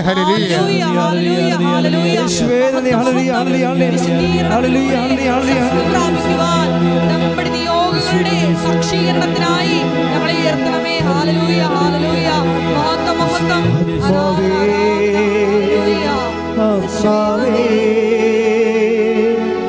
ഞങ്ങളിൽ നിറയണമേ ആത്മാവേ, ആത്മാവേ ഞങ്ങളിൽ നിറയണമേ. ലൂക്കാസ് വിശേഷം 1:31 ഏറ്റു പറഞ്ഞ, നീ ഗർഭം ധരിച്ച് ഒരു പുത്രനെ പ്രസവിക്കും. നീ യേശുവിന് യേശുവെന്ന് പേരിടണം. അപ്പം നീ ഗർഭം ധരിച്ച ഒരു പുത്രനെ പ്രസവിക്കും എന്ന് പറയുന്ന വചനത്തിലെ മാതാവിൻ്റെ ഇൻവെസ്റ്റ്മെൻ്റ് എന്താണ്? മാതാവിൻ്റെ ഇൻവെസ്റ്റ്മെൻറ്റ് എന്താണ്? അവിടെ വിശ്വാസമാണ്. ദൈവം പറഞ്ഞ വചനത്തിൽ അവർ വിശ്വസിക്കുന്നത് കൊണ്ടാണ് പിന്നീട് പരിശുദ്ധാത്മാവ് അമ്മയെക്കുറിച്ച് എന്താ പറയണത്? മേരി, കർത്താവ് എന്ന് പറഞ്ഞ മേരി, കർത്താവ് നിന്നോട് അരുളി ചെയ്ത കാര്യങ്ങൾ നിറവേറുമെന്ന് വിശ്വസിച്ച നീ ഭാഗ്യവതി. അപ്പൊ ലൂക്ക 1:31 ആക്ടിവേറ്റ് ചെയ്യണത് ലൂക്ക 1:45 അനുസരിച്ചാണ്. ദൈവത്തിൻ്റെ വാഗ്ദാനമാണ്, നീ ഗർഭം ധരിച്ചൊരു പുത്രനെ പ്രസവിക്കും. ഈ വാഗ്ദാനം മേരി പ്രാപിക്കുന്നത് എങ്ങനെയാണ്? അതിൽ വിശ്വസിച്ചുകൊണ്ടാണ്. അതാണ് പരിശുദ്ധാത്മാവ് എലിസബത്തിലൂടെ പറയണത്. ലൂക്ക 1:45 എന്താ പറയണത്? കർത്താവ് നിന്നോട് അരുളി ചെയ്ത കാര്യങ്ങൾ നിറവേറുമെന്ന് വിശ്വസിച്ച നീ ഭാഗ്യവതി. അപ്പൊ നമ്മൾക്ക് യേശുവിനെ തന്നത് ആരാണ്? മറിയത്തിന്റെ വിശ്വാസമാണ്. കൈയിടിച്ച് കർത്താവിനെ സ്തുതിക്കട്ടെ.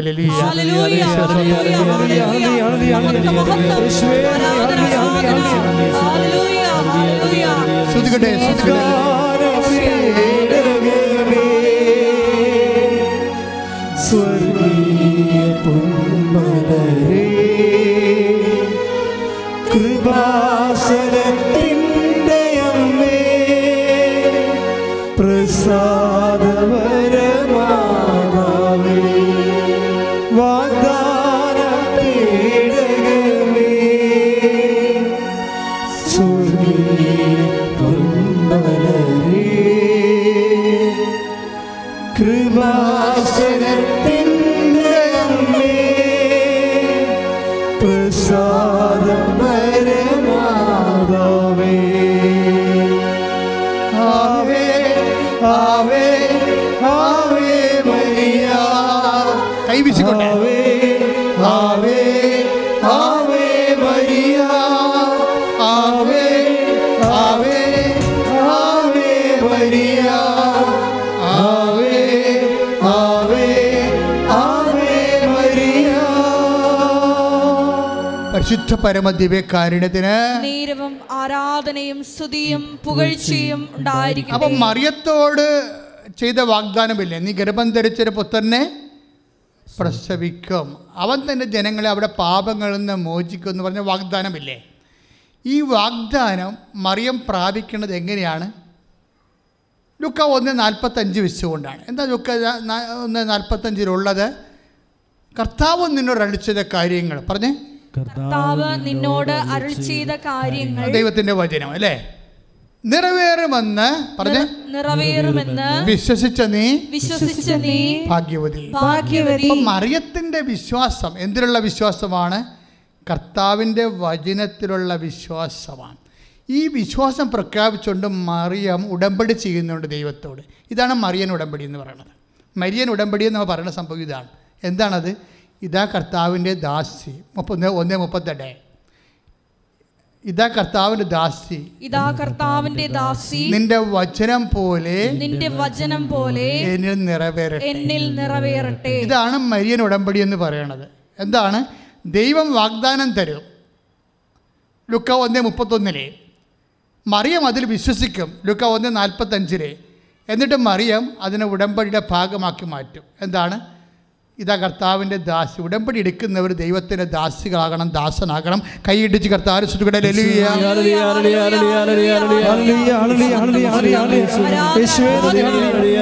ഉടമ്പടി നിബന്ധനകള് വിശ്വസ്താപൂർവ്വം പാലിക്കുന്നതിലൂടെ അവിടുത്തെ ദാസനും ദാസിയുമാകാനുള്ള വലിയ കൃപ ഞങ്ങൾക്ക് ഓരോരുത്തർക്കും പ്രദാനം ചെയ്യണമേ. ഹല്ലേലൂയ, ഹല്ലേലൂയ. മഹത്വം, മഹത്വം.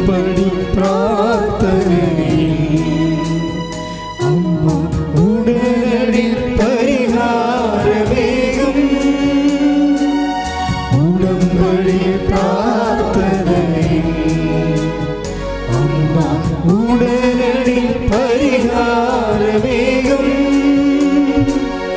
അവൻ പറയുന്നത് ചെയ്തിടുവിൻ ജീവിതം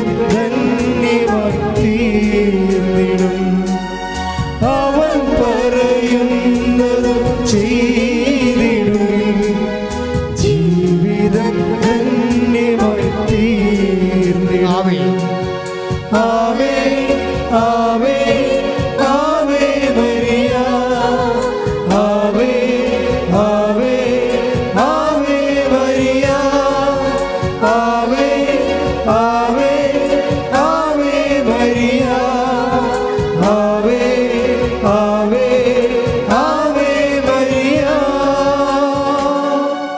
praise the Lord. Praise the Lord. അപ്പം മറിയത്തിൻ്റെ വിശ്വാസത്തിൽ ലുക്ക 1:38 അനുസരിച്ചുകൊണ്ട് അതാണ് മരിയൻ ഉടമ്പടിയുടെ ബേസ്മെൻറ്റ്.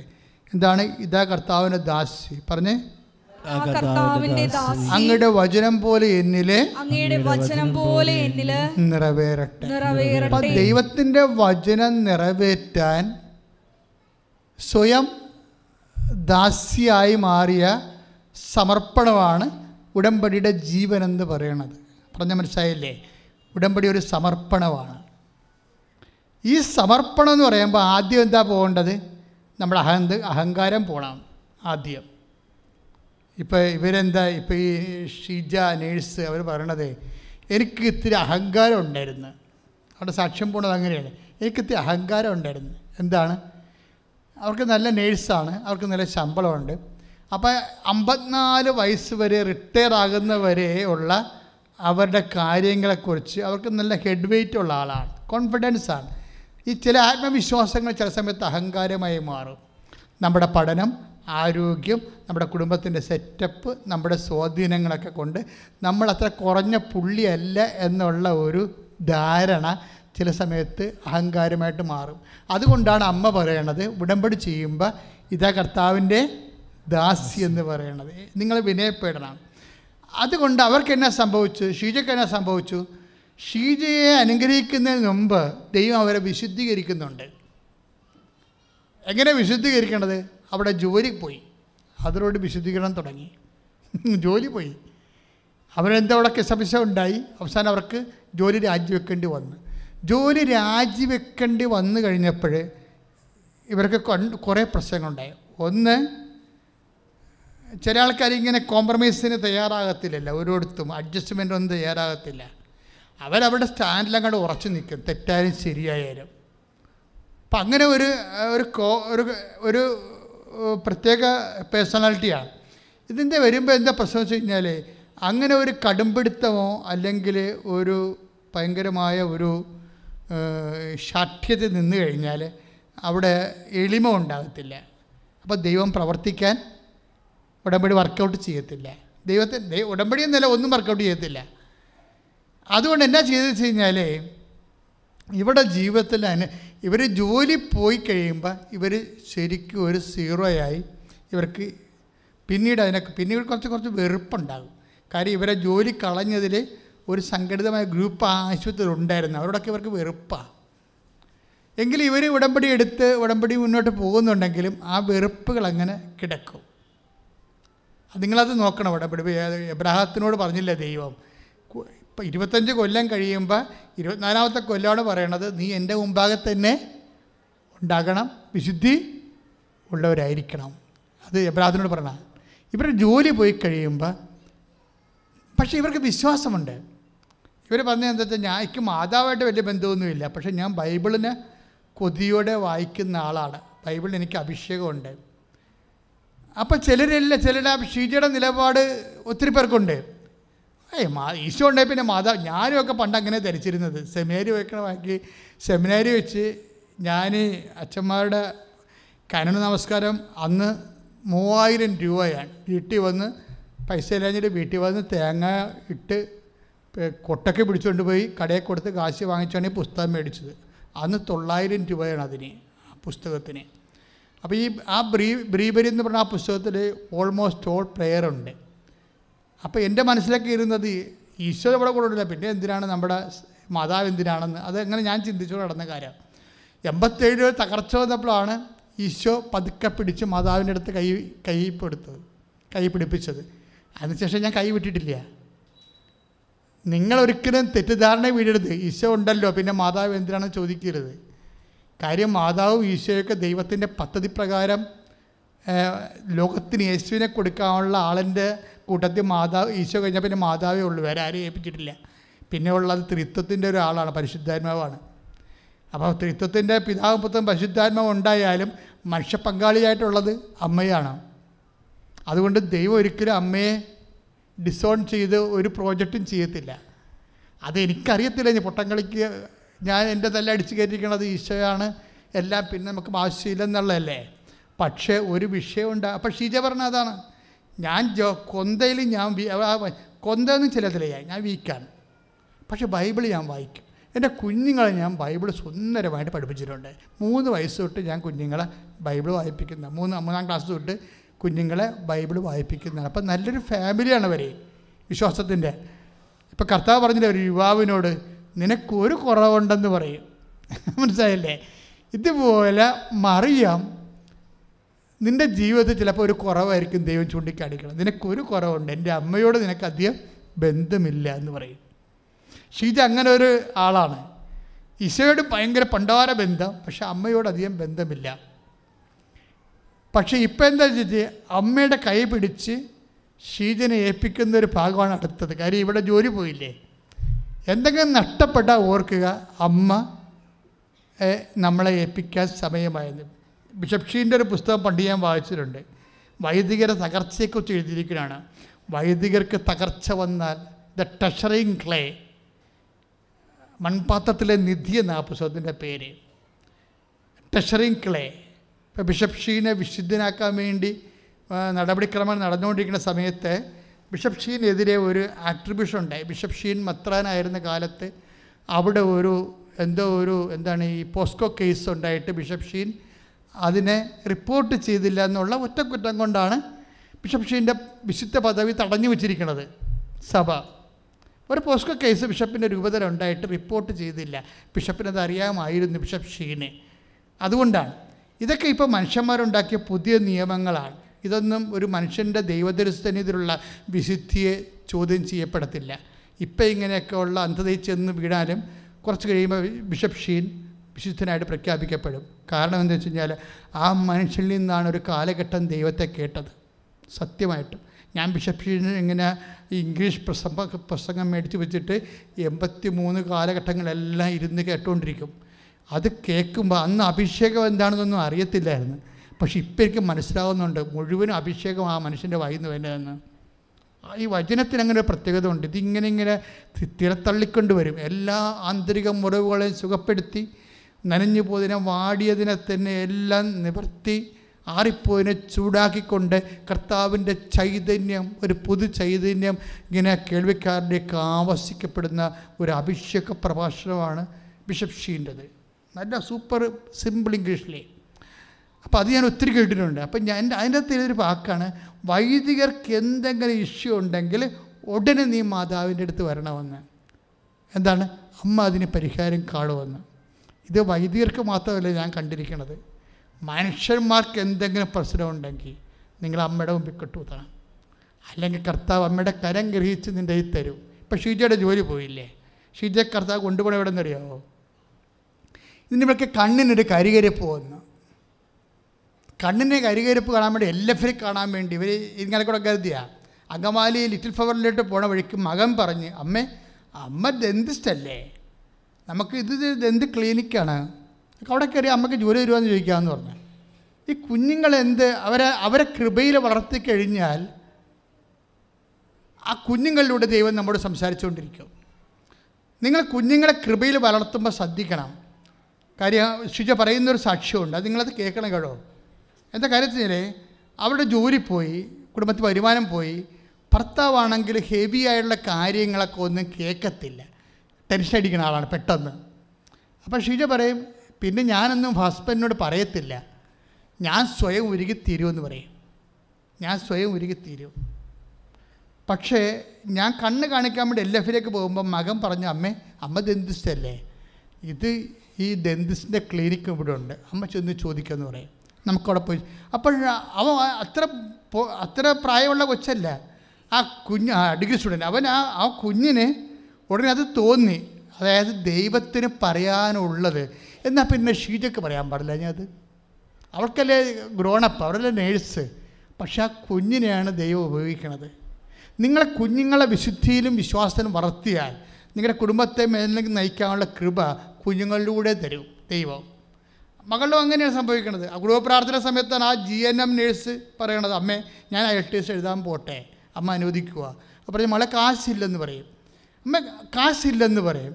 കാശില്ലെന്ന് പറഞ്ഞെങ്കിൽ അവളെ പറഞ്ഞു ഓക്കെ അമ്മ പറഞ്ഞ പോലെ എന്ന് പറയും. ഞാൻ ആദ്യം ഇനി പോസ്റ്റ് PSC പോയിട്ട് പിന്നീട് ഏതെങ്കിലും കാലത്ത് PSC എടുക്കാമെന്ന് പറയും. അപ്പോൾ കുഞ്ഞുങ്ങളുടെയൊക്കെ വർത്തമാനം കണ്ടു, കുടുംബത്തിൻ്റെ അവസ്ഥ കണ്ടപ്പോൾ അടങ്ങി ഒതുങ്ങി നിൽക്കണ കണ്ടില്ലേ. അതാണ് എൻ്റെ വിജയമെന്ന് പറഞ്ഞത്. അമ്മ പറഞ്ഞ് മകളെ കാശില്ലല്ലോ നമുക്ക്, ഇപ്പോൾ ജോലിയും പോയില്ലേ. എന്നിട്ട് പിന്നീട് ഒരു മാസം കഴിഞ്ഞിട്ട് ഇവ കൊച്ചു പിന്നെയും ചോദിക്കും അമ്മയുടെ അമ്മേ ഞാൻ ഓൺലൈൻ IELTS പാസ് എഴുതട്ടെ എന്ന് ചോദിക്കും. ഓ എന്നാൽ നീ അത് ചെയ്യും, എന്നാലും പരീക്ഷയുടെ പൈസ ആകുമ്പോൾ പൈസ വേണ്ടി വരത്തില്ല എന്ന് ചോദിക്കാൻ ഇതും അവൾക്ക് വിഷമമാവുന്ന കാരണം അമ്മ അത് പറയത്തില്ല, നീ മുന്നോട്ട് പോകാൻ പറയും, പോസിറ്റീവായിട്ട് പറയും. പക്ഷേ എന്നിട്ട് അവൾ ഓൺലൈനിലൊക്കെ പഠിച്ച പരീക്ഷ എഴുതും. പരീക്ഷ എഴുതാനുള്ള കാശൊക്കെ കർത്താവ് സെറ്റ് ചെയ്ത് കൊടുക്കണം. ഭയങ്കര രസകരമായ കാര്യമാണ്. ഒറ്റ പരീക്ഷ എഴുതിയുള്ള കൊച്ച് എല്ലാത്തിനും ഗ്രേഡായി. ഒന്ന് നിന്ന് ചോദിക്കേ, അതായത് അവർക്ക് +2 അല്ലേ, സാധാരണ സ്കൂളിൽ പഠിച്ചിരിക്കുന്ന കുട്ടിയല്ലേ. ഇതിനേക്കാൾ ഇത്രയോ ഗ്രേഡുള്ള ആൾക്കാർ പഠിച്ചിട്ട് കിട്ടണില്ല. ഇത് ദൈവം തന്നെയാണ്. അത് നമ്മുടെ പഠനത്തെക്കാൾ വലുതാണ് ദൈവം, നമ്മുടെ ബുദ്ധിയേക്കാൾ വലുതാണ് ദൈവം.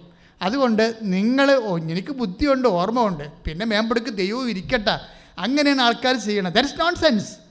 നിങ്ങൾക്ക് ബുദ്ധി ഉണ്ടായാലും കർത്താവെ നിന്നെ ആശ്രയിക്കാൻ എന്നെ സഹായിക്കണമേ ഒന്ന് പറഞ്ഞ് നെഞ്ചത്ത് വെച്ച് കൈവച്ച് പറഞ്ഞ് കർത്താവേ എനിക്ക് ബുദ്ധിയും വേണ്ടത്ര സ്വാധീനവും രക്ഷപ്പെടാനുള്ള മാർഗങ്ങളും എനിക്കുണ്ടെങ്കിലും അങ്ങേ പൂർണ്ണമായി ആശ്രയിക്കുവാൻ എന്നെ പഠിപ്പിക്കണമേ, എന്നെ നയിക്കണമേ. അപ്പം നമ്മൾ ഈ കഥ കൊണ്ടുപോകുന്ന ദൈവാനുഭവത്തിൻ്റെ ഈ സ്റ്റോറി കൊണ്ടുപോകുന്ന 2 മക്കളാണ്. അവരുടെ 2 മക്കളാണ് ഇവർ ഉദ്ദേശിക്കുന്നത്, ഈ മകളും അതുപോലെ തന്നെ മകനും. അതെനിക്ക് ഭയങ്കര ഇഷ്ടപ്പെടായിരുന്നു ആ സാക്ഷ്യം. എന്താ പ്രശ്നം വെച്ച് കഴിഞ്ഞാൽ അതിനുശേഷം ഇവരെല്ലാഫിൽ ചെല്ലും, കണ്ണ് കാണിക്കാൻ വേണ്ടി കാണിച്ച്. ഇവിടുന്ന് ജോലി കിട്ടിക്കഴിയുമ്പോൾ LFL പോകും. കണ്ണ് കാണിക്കാൻ വേണ്ടി ചെല്ലുമ്പോൾ അവിടെ വെച്ച് അവർക്കൊരു കൃപാസനം പത്രം കിട്ടും. അപ്പം നിങ്ങളൊരു പ്രേക്ഷിത പ്രവർത്തനം ചെയ്യുമ്പോൾ എത്രയോ കുടുംബങ്ങൾ രക്ഷപ്പെടുന്ന നിങ്ങൾക്കറിയാവോ? ആ പത്രം അവർ വാങ്ങിച്ചിട്ട് ബാഗിൽ വെക്കും. 3 മാസം അവിടെ ഇരിക്കും. അതിനുള്ളിൽ അവൾ അത് പാസ്സാകും. പിന്നീട് ഇവൾക്ക് പോകാൻ ഉദ്ദേശിക്കുന്നത് UK പോകേണ്ടത്. അതിന് ഇത് IELTS പാസ്സാകില്ല. പിന്നെ എന്താ വേണ്ടത്? പിന്നെ ഓഫർ ലെറ്റർ വേണം. ഓഫർ ലെറ്ററും കിട്ടും. പക്ഷെ പിന്നെ എന്താ വേണ്ടത്? പണമല്ലേ. പണം കിട്ടത്തില്ല. അതായത് പണം കിട്ടാത്തതിൻ്റെ കാരണം വെച്ച് കഴിഞ്ഞാൽ ഇവർക്ക് 4 സെൻറ്റ് സ്ഥലമുണ്ട്, അതിന് വഴിയില്ല. നിങ്ങളൊരു സബ്ജക്റ്റ് കേൾക്കണം സത്യമായിട്ട്. 4 സെൻറ്റ് സ്ഥലമാണ് ഉള്ളത്, അതിന് പിന്നെ എന്താണ് വഴിയുമില്ല. അപ്പോൾ ബാങ്ക് മാനേജർ പറയും നിങ്ങളുടെ ഇതിന് ഈടെടുക്കാൻ പറ്റത്തില്ല, ഇതിന് വഴിയില്ലല്ലോ, 4 സെൻറ്റ് സ്ഥലമല്ലേ ഉള്ളൂ, തരത്തില്ലെന്ന് പറയും. പക്ഷെ തരത്തില്ല എന്ന് പറഞ്ഞുകൊണ്ട് ഇവർ ബാക്കിലോട്ട് പോകത്തില്ല. എന്താ കാര്യം? ദൈവം അവരെ മുന്നോട്ട് തന്നെ കൊണ്ടുപോകും. ഉടമ്പടിയുടെ ഒരു ശക്തി അതാണ്. നിങ്ങൾ ഈ ഗ്രൗണ്ട് ലെവലിൽ പ്രവർത്തിക്കുന്ന ആൾക്കാരുടെ അവരുടെ മുന്നേറ്റങ്ങൾ ശ്രദ്ധിക്കണം. ഞാൻ പറയണത് ഇവരെക്കാൾ ഭേദമാണ് നിങ്ങളുടെ ഭൗതിക സാഹചര്യങ്ങൾ പലർക്കും. ഇവരുടെ ഒരു അവസ്ഥ കണ്ടില്ലേ? ആഗ്രഹം മാത്രമേ ഉള്ളൂ, അത് കർത്താവിൻ്റെ ആഗ്രഹമേ ഉള്ളൂ. കുടുംബ പ്രാർത്ഥനയിൽ കിട്ടിയ ഒരു ആശയത്തിൽ അങ്ങനെ വർക്കിട്ട് പോവുകയാണ്. അതിനുശേഷം ഇവരുടെ ചേച്ചി ഇടപെട്ടിട്ട് ഒരു UK ഫാമിലി PR ഉള്ളവരെ തരപ്പെടുത്തി കൊടുക്കും. അപ്പോൾ 5 ലക്ഷം രൂപ ഇവർ സംഘടിപ്പിക്കും. ബാക്കി 5 ലക്ഷം വേണം. അതിനിടക്ക് COS അതായത് അവരുടെ എഗ്രിമെൻ്റ് പേപ്പർ വരണം. അത് വരത്തില്ല. ആ എഗ്രിമെൻ്റ് പേപ്പർ വരാതെ ഇവർ ശരിക്കും വെള്ളം കുടിക്കും. അപ്പോഴാണ് ഇവർ വന്ന് ഉടമ്പടി എടുക്കുന്നത്. കൃപാസനം പത്രം അവരുടെ കയ്യിലുണ്ട്. പക്ഷേ ഉടമ്പടി എടുക്കേണ്ട കാര്യമുണ്ടോ? എന്താണ് ഉടമ്പടി? എന്നൊക്കെ പറഞ്ഞുകൊണ്ട് ഉടമ്പടിയെക്കുറിച്ച് ഐഡിയ ഇല്ലാതെ ഉടമ്പടി എടുക്കാൻ പ്രാർത്ഥിച്ചാൽ പോരെ എന്നൊക്കെ പറഞ്ഞിരിക്കുമ്പോഴാണ് COS വരാത്തത്. കാര്യം എന്താണ്? അവർ നമ്മുടെ കോൺട്രാക്റ്റ് അംഗീകരിച്ചിട്ടുള്ള പേപ്പറാണ് COS. അതിൻ്റെ അകത്ത് ഇവിടെ ശമ്പളവും അതുപോലെ തന്നെ ജോലിയും എല്ലാം കാരണം അതൊന്നും ഇല്ലല്ലോ ഇവിടെ. അപ്പോൾ അതുകൊണ്ട് ഇവരെന്നാ ചെയ്യുന്നത്? ഉടമ്പടി എടുക്കും. ഉടമ്പടി എടുത്തിട്ട് COS പേപ്പറിനാണ് ഉടമ്പടി എടുക്കുന്നത്. ഉടമ്പടി എടുത്ത് ഇവർ വീട്ടിൽ ചെല്ലുമ്പോൾ 4:30 6:30 മണിയാകുമ്പോൾ COS പേപ്പർ വരും. ഇത്രയും സ്പീഡാണ് ഉടമ്പടി. ഇതെവിടുന്നാണ് തുടങ്ങണത്? ഒരു പത്രം കിട്ടിയിട്ട് തുടങ്ങണതാണിത്. ഒരു പത്രം കിട്ടി. അപ്പോൾ ദൈവം അവരെ ഉടമ്പടിയിലോട്ട് ചേർത്തിട്ട് മാതാവിൻ്റെ കരങ്ങളെ ഗ്രഹിപ്പിച്ച് കൊടുത്തിട്ട് പിന്നെ അമ്മയാണ് ഇവർ വഴി നടത്തുന്നത്. എന്നിട്ട് പോകാൻ നേരത്ത് ആകുമ്പോൾ 5 ലക്ഷം രൂപ വേണം. അപ്പോൾ എന്താ പറ്റി, അവർക്ക് ദൈവം 5 ലക്ഷം രൂപ ബാങ്കിലുള്ള വേറൊരു ഫാമിലിയെ പരിചയപ്പെടുത്തി കൊടുക്കും. എന്നിട്ട് ഈ ഫാമിലി വന്നിട്ട് ഈ കൊടുക്കത്തില്ലെന്ന് പറഞ്ഞ 4 സെൻറ്റ് സ്ഥലം വഴിയില്ലാത്തതല്ലേ, ബാങ്കിൽ പൈസ തരത്തില്ലെന്ന് പറഞ്ഞ ആ ബാങ്കുകാർ തന്നെ, ആ ബാങ്കിലും തന്നെ വേറൊരാൾക്കാർ വന്ന് 5 ലക്ഷം രൂപ എടുത്തിട്ട് ഇവർക്ക് കൊടുക്കും. ഒരു വാതിലടഞ്ഞാൽ, മാതാവിൻ്റെ വാതിലടഞ്ഞിട്ടില്ലെങ്കിൽ ഒരു വാതിലും അടഞ്ഞിട്ടില്ല. അങ്ങനെ ചിന്തിക്കണം നിങ്ങൾ. ദൈവത്തിൻ്റെ വാതിൽ, ബാങ്കിൻ്റെ വാതിലടയാം, ആശുപത്രിക്കാർ പറയും ഇത് ഓപ്പറേറ്റ് ചെയ്യണം, കിഡ്നി എടുത്ത് കളയണമൊക്കെ, പല വാതിലും അടയാം. ദൈവത്തിൻ്റെ വാതിൽ അടയാത്തിടത്തോളം കാലം അത് തുറന്നിട്ടിരിക്കണത്. വചനത്തിലുണ്ടല്ലോ, ഞാൻ തുറന്ന വാതിൽ ആരും അടക്കത്തില്ലെന്നാണ്. സ്തുതിക്കട്ടെ സ്തുതിക്കട്ടെ സ്തുതിക്കട്ടെ സ്തുതിക്കട്ടെ. ഹല്ലേലൂയ യേശുവേ ആരാധന ആരാധന ആരാധന ഹല്ലേലൂയ ആരാധന ആരാധന ആരാധന ആരാധന ആരാധന ആരാധന ആരാധന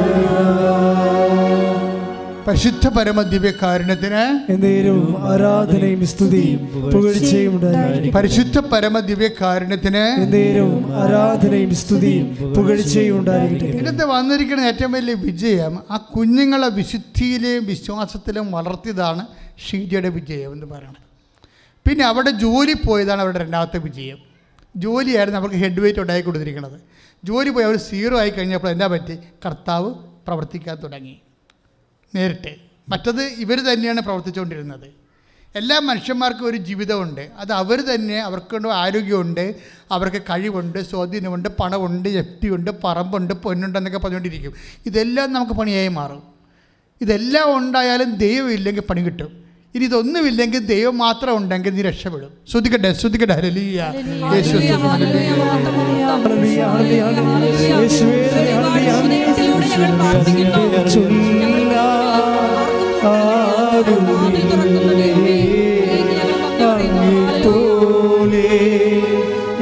യേശുവേ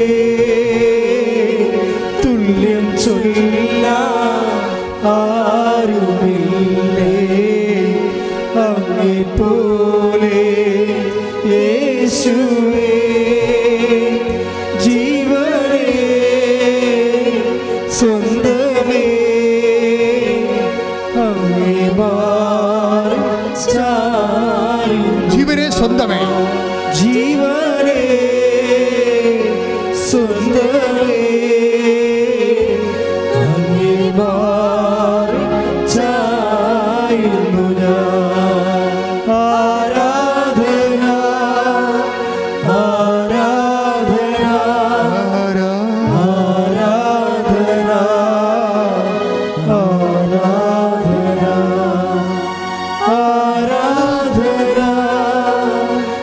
ആരാധന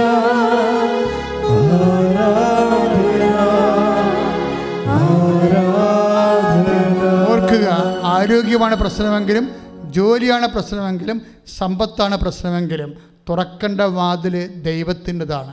വേറെ മനുഷ്യന്മാരുടെ വാതിൽ അടഞ്ഞു എന്ന് പറഞ്ഞുകൊണ്ട് നമുക്കൊരു ചുക്കും ചെയ്യാൻ പറ്റത്തില്ല. കാരണം എന്താണ്, ദൈവം തുറന്ന വാതിൽ അടക്കാൻ ആർക്കും പറ്റത്തില്ല. വെളിപാട് 3:7-8. വെളിപാട് 3-ാം അധ്യായം 7-ാം വാക്യം വായിച്ചോളൂ. പരിശുദ്ധനും സത്യവാനും ദാവീദിന്റെ താക്കോൽ കൈവശമുള്ളവനും മറ്റാർക്കും അടയ്ക്കാൻ കഴിയാത്തവണ്ണം തുറക്കുന്നവനും മറ്റാർക്കും തുറക്കാൻ കഴിയാത്ത വിധം അടയ്ക്കുന്നവനും ആയവൻ പറയുന്നു, നിന്റെ പ്രവർത്തികൾ ഞാൻ അറിയുന്നു. Praise the Lord. സ്തുതിക്കട്ടെ സ്തുതിക്കട്ടെ. ഹല്ലേലൂയ ഹല്ലേലൂയ ഹല്ലേലൂയ ഹല്ലേലൂയ ഹല്ലേലൂയ ഹല്ലേലൂയ യേശുവേ ആരാധന ഹല്ലേലൂയ മഹത്വം ആരാധന ആരാധന ആരാധന ആരാധന. Praise the Lord. തള്ള വരെ കുടല് മുറിച്ച് മാറ്റിയിരിക്കുന്നതായിട്ട് കാണുന്നുണ്ട്, ചോര കിരിയുന്നതായിട്ട് കാണുന്നുണ്ട്. ആ വ്യക്തിയുടെ സൗഖ്യത്തിനായി സ്തുതിക്കട്ടെ, സ്തുതിക്കട്ടെ, സ്തുതിക്കട്ടെ.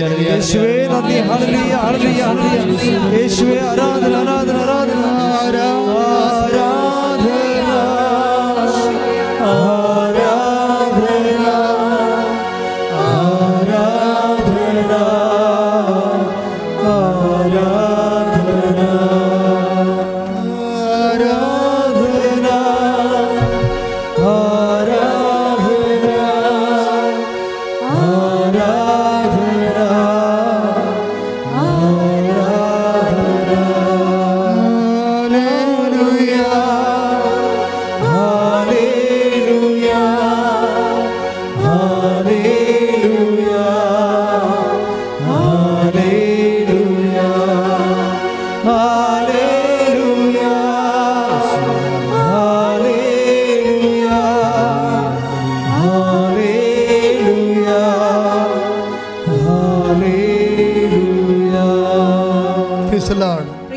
ഏറ്റവും വലിയ അത്ഭുതം എന്താണെന്നറിയാവോ? ഈ GNM കാരത്തി ഇപ്പോൾ ഇംഗ്ലണ്ടിൽ വർക്ക് ചെയ്യണ ആടെ കൂടെയാണെന്ന് അറിയാവോ?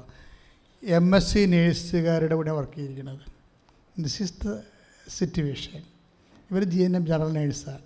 BSc നേഴ്സുമാരുടെ കൂടെയും MSc നേഴ്സുമാരുടെ കൂടെയാണ് വർക്ക് ചെയ്യണത്. അത് കർത്താവ് തീരുമാനിക്കും. നീ വിശ്വാസത്തിൽ നിൽക്കുക, ഉടമ്പടിയോട് വിശ്വസ്തത കാണിക്കുക, ബാക്കി കാര്യങ്ങൾ ദൈവം തീരുമാനിക്കും. നീ തന്നെ കിടന്നുകൊണ്ട് നീന്തി തുടിച്ചിട്ട് വിഷമിക്കേണ്ട കാര്യമില്ല. കർത്താവ് നിന്നെ പൊക്കിയെടുത്ത് വെക്കേണ്ട സ്ഥലത്ത് വെച്ചിരിക്കും. ദാനിയൻ്റെ സിംഹക്കുഴിയിലെ ദാനിയന് ഭക്ഷണം കൊടുക്കുന്നത് ഹബക്കൂക്കിനെ പൊക്കിക്കൊണ്ടുപോയാണ്. ഹബക്കൂക്ക് ഭക്ഷണം കൊണ്ട് എങ്ങോട്ട് പോകുകയായിരുന്നു. ഹബക്കൂക്കിന് അങ്ങനെ തന്നെ പൊക്കിയെടുത്തിട്ടാണ് ദാനിയൻ്റെ അടുത്ത് കൊണ്ടുപോയി വെക്കുന്നത്. ആരെക്കൊണ്ടാണെങ്കിലും കർത്താവ് നിന്നെ നിലനിർത്തി തന്നിരിക്കും. അതുകൊണ്ട് നീ കർത്താവിനോട് ഉടമ്പടി വഴി ഐക്യപ്പെട്ടിരിക്കുന്ന ഐക്യത്തെ മാനിച്ചുകൊണ്ട് ഉടമ്പടിയുടെ ജീവിതം നയിക്കുക. ദൈവം നിന്നെ സഹായിക്കട്ടെ. Praise the Lord. ബഹുമാനയുടെ അച്ഛനിപ്പോൾ, പ്രഭു അച്ഛനിപ്പോൾ ആശീർവാദം നൽകും. എല്ലാവരും മുട്ട നിൽക്കുക. നമ്മുടെ എല്ലാ ഉടമ്പടി നിയോഗങ്ങൾ പരിശുദ്ധ അമ്മയുടെ മധ്യസ്ഥയിൽ ദിവ്യകാരുണ്യനാഥന് മുമ്പിൽ സമർപ്പിച്ചുകൊണ്ട് അമ്മയുടെ പ്രത്യക്ഷീകരണത്തിൻ്റെ സാക്ഷികളായി എന്നെയും എൻ്റെ കുടുംബത്തെയും ഉയർത്തണമേ എന്ന് പ്രാർത്ഥിച്ചുകൊണ്ട് നമുക്ക് ശിരസ്സ് നമിച്ച് ദിവ്യകാരുണ്യനാഥൻ്റെ ആശീർവാദം സ്വീകരിക്കാം. ഹല്ലേലൂയ, ഹല്ലേലൂയ. യേശുവേ നന്ദി, യേശുവേ ആരാധന. ഹൃദയം തുറന്ന് നിങ്ങളുടെ നിയോഗങ്ങളുടെ മേൽ പരിശുദ്ധ അമ്മയുടെ മധ്യസ്ഥതയാൽ വലിയ ഇടപെടലുണ്ടാകാൻ വേണ്ടി പ്രാർത്ഥിച്ചുകൊണ്ട് ആഗ്രഹിച്ചുകൊണ്ട് സ്തുതിച്ച് പ്രാർത്ഥിക്കാം. ഹല്ലേലൂയ, ഹല്ലേലൂയ. മഹത്വം, മഹത്വം. ആരാധന, ആരാധന. ഹല്ലേലൂയ, ഹല്ലേലൂയ. മഹത്വം, മഹത്വം. ആരാധന, ആരാധന. ഹല്ലേലൂയ. യേശുവേ നന്ദി, യേശുവേ ആരാധന. ഹല്ലേലൂയ, ഹല്ലേലൂയ. ഹല്ലേലൂയ, ഹല്ലേലൂയ. ഹല്ലേലൂയ, ഹല്ലേലൂയ. മഹത്വം, മഹത്വം. ആരാധന, ആരാധന. ഹല്ലേലൂയ. യേശുവേ നന്ദി, യേശുവേ ആരാധന. ഹല്ലേലൂയ, ഹല്ലേലൂയ. യേശുവേ നന്ദി, യേശുവേ ആരാധന. പരിശുദ്ധ പരമമാ ദിവ്യകാരുണ്യമേ, എന്നുമെന്നും അങ്ങേയ്ക്കാരാധന. പരിശുദ്ധ പരമമാ ദിവ്യകാരുണ്യമേ, എന്നുമെന്നും അങ്ങേയ്ക്കാരാധന. പരിശുദ്ധ പരമമാ ദിവ്യകാരുണ്യമേ,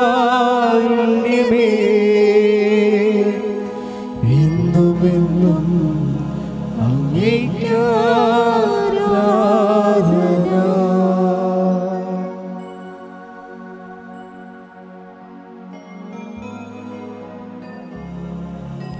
ആവേ ആവേ ആവേ മരിയ, ആവേ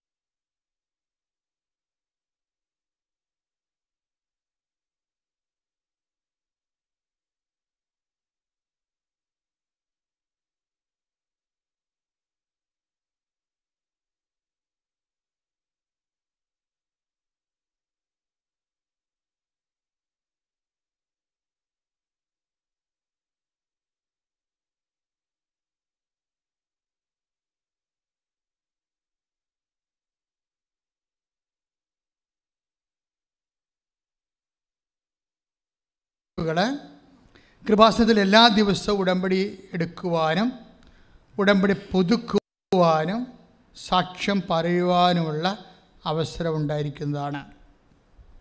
കാരണം സാക്ഷ്യം പ്രധാനപ്പെട്ട കാര്യമാണ്.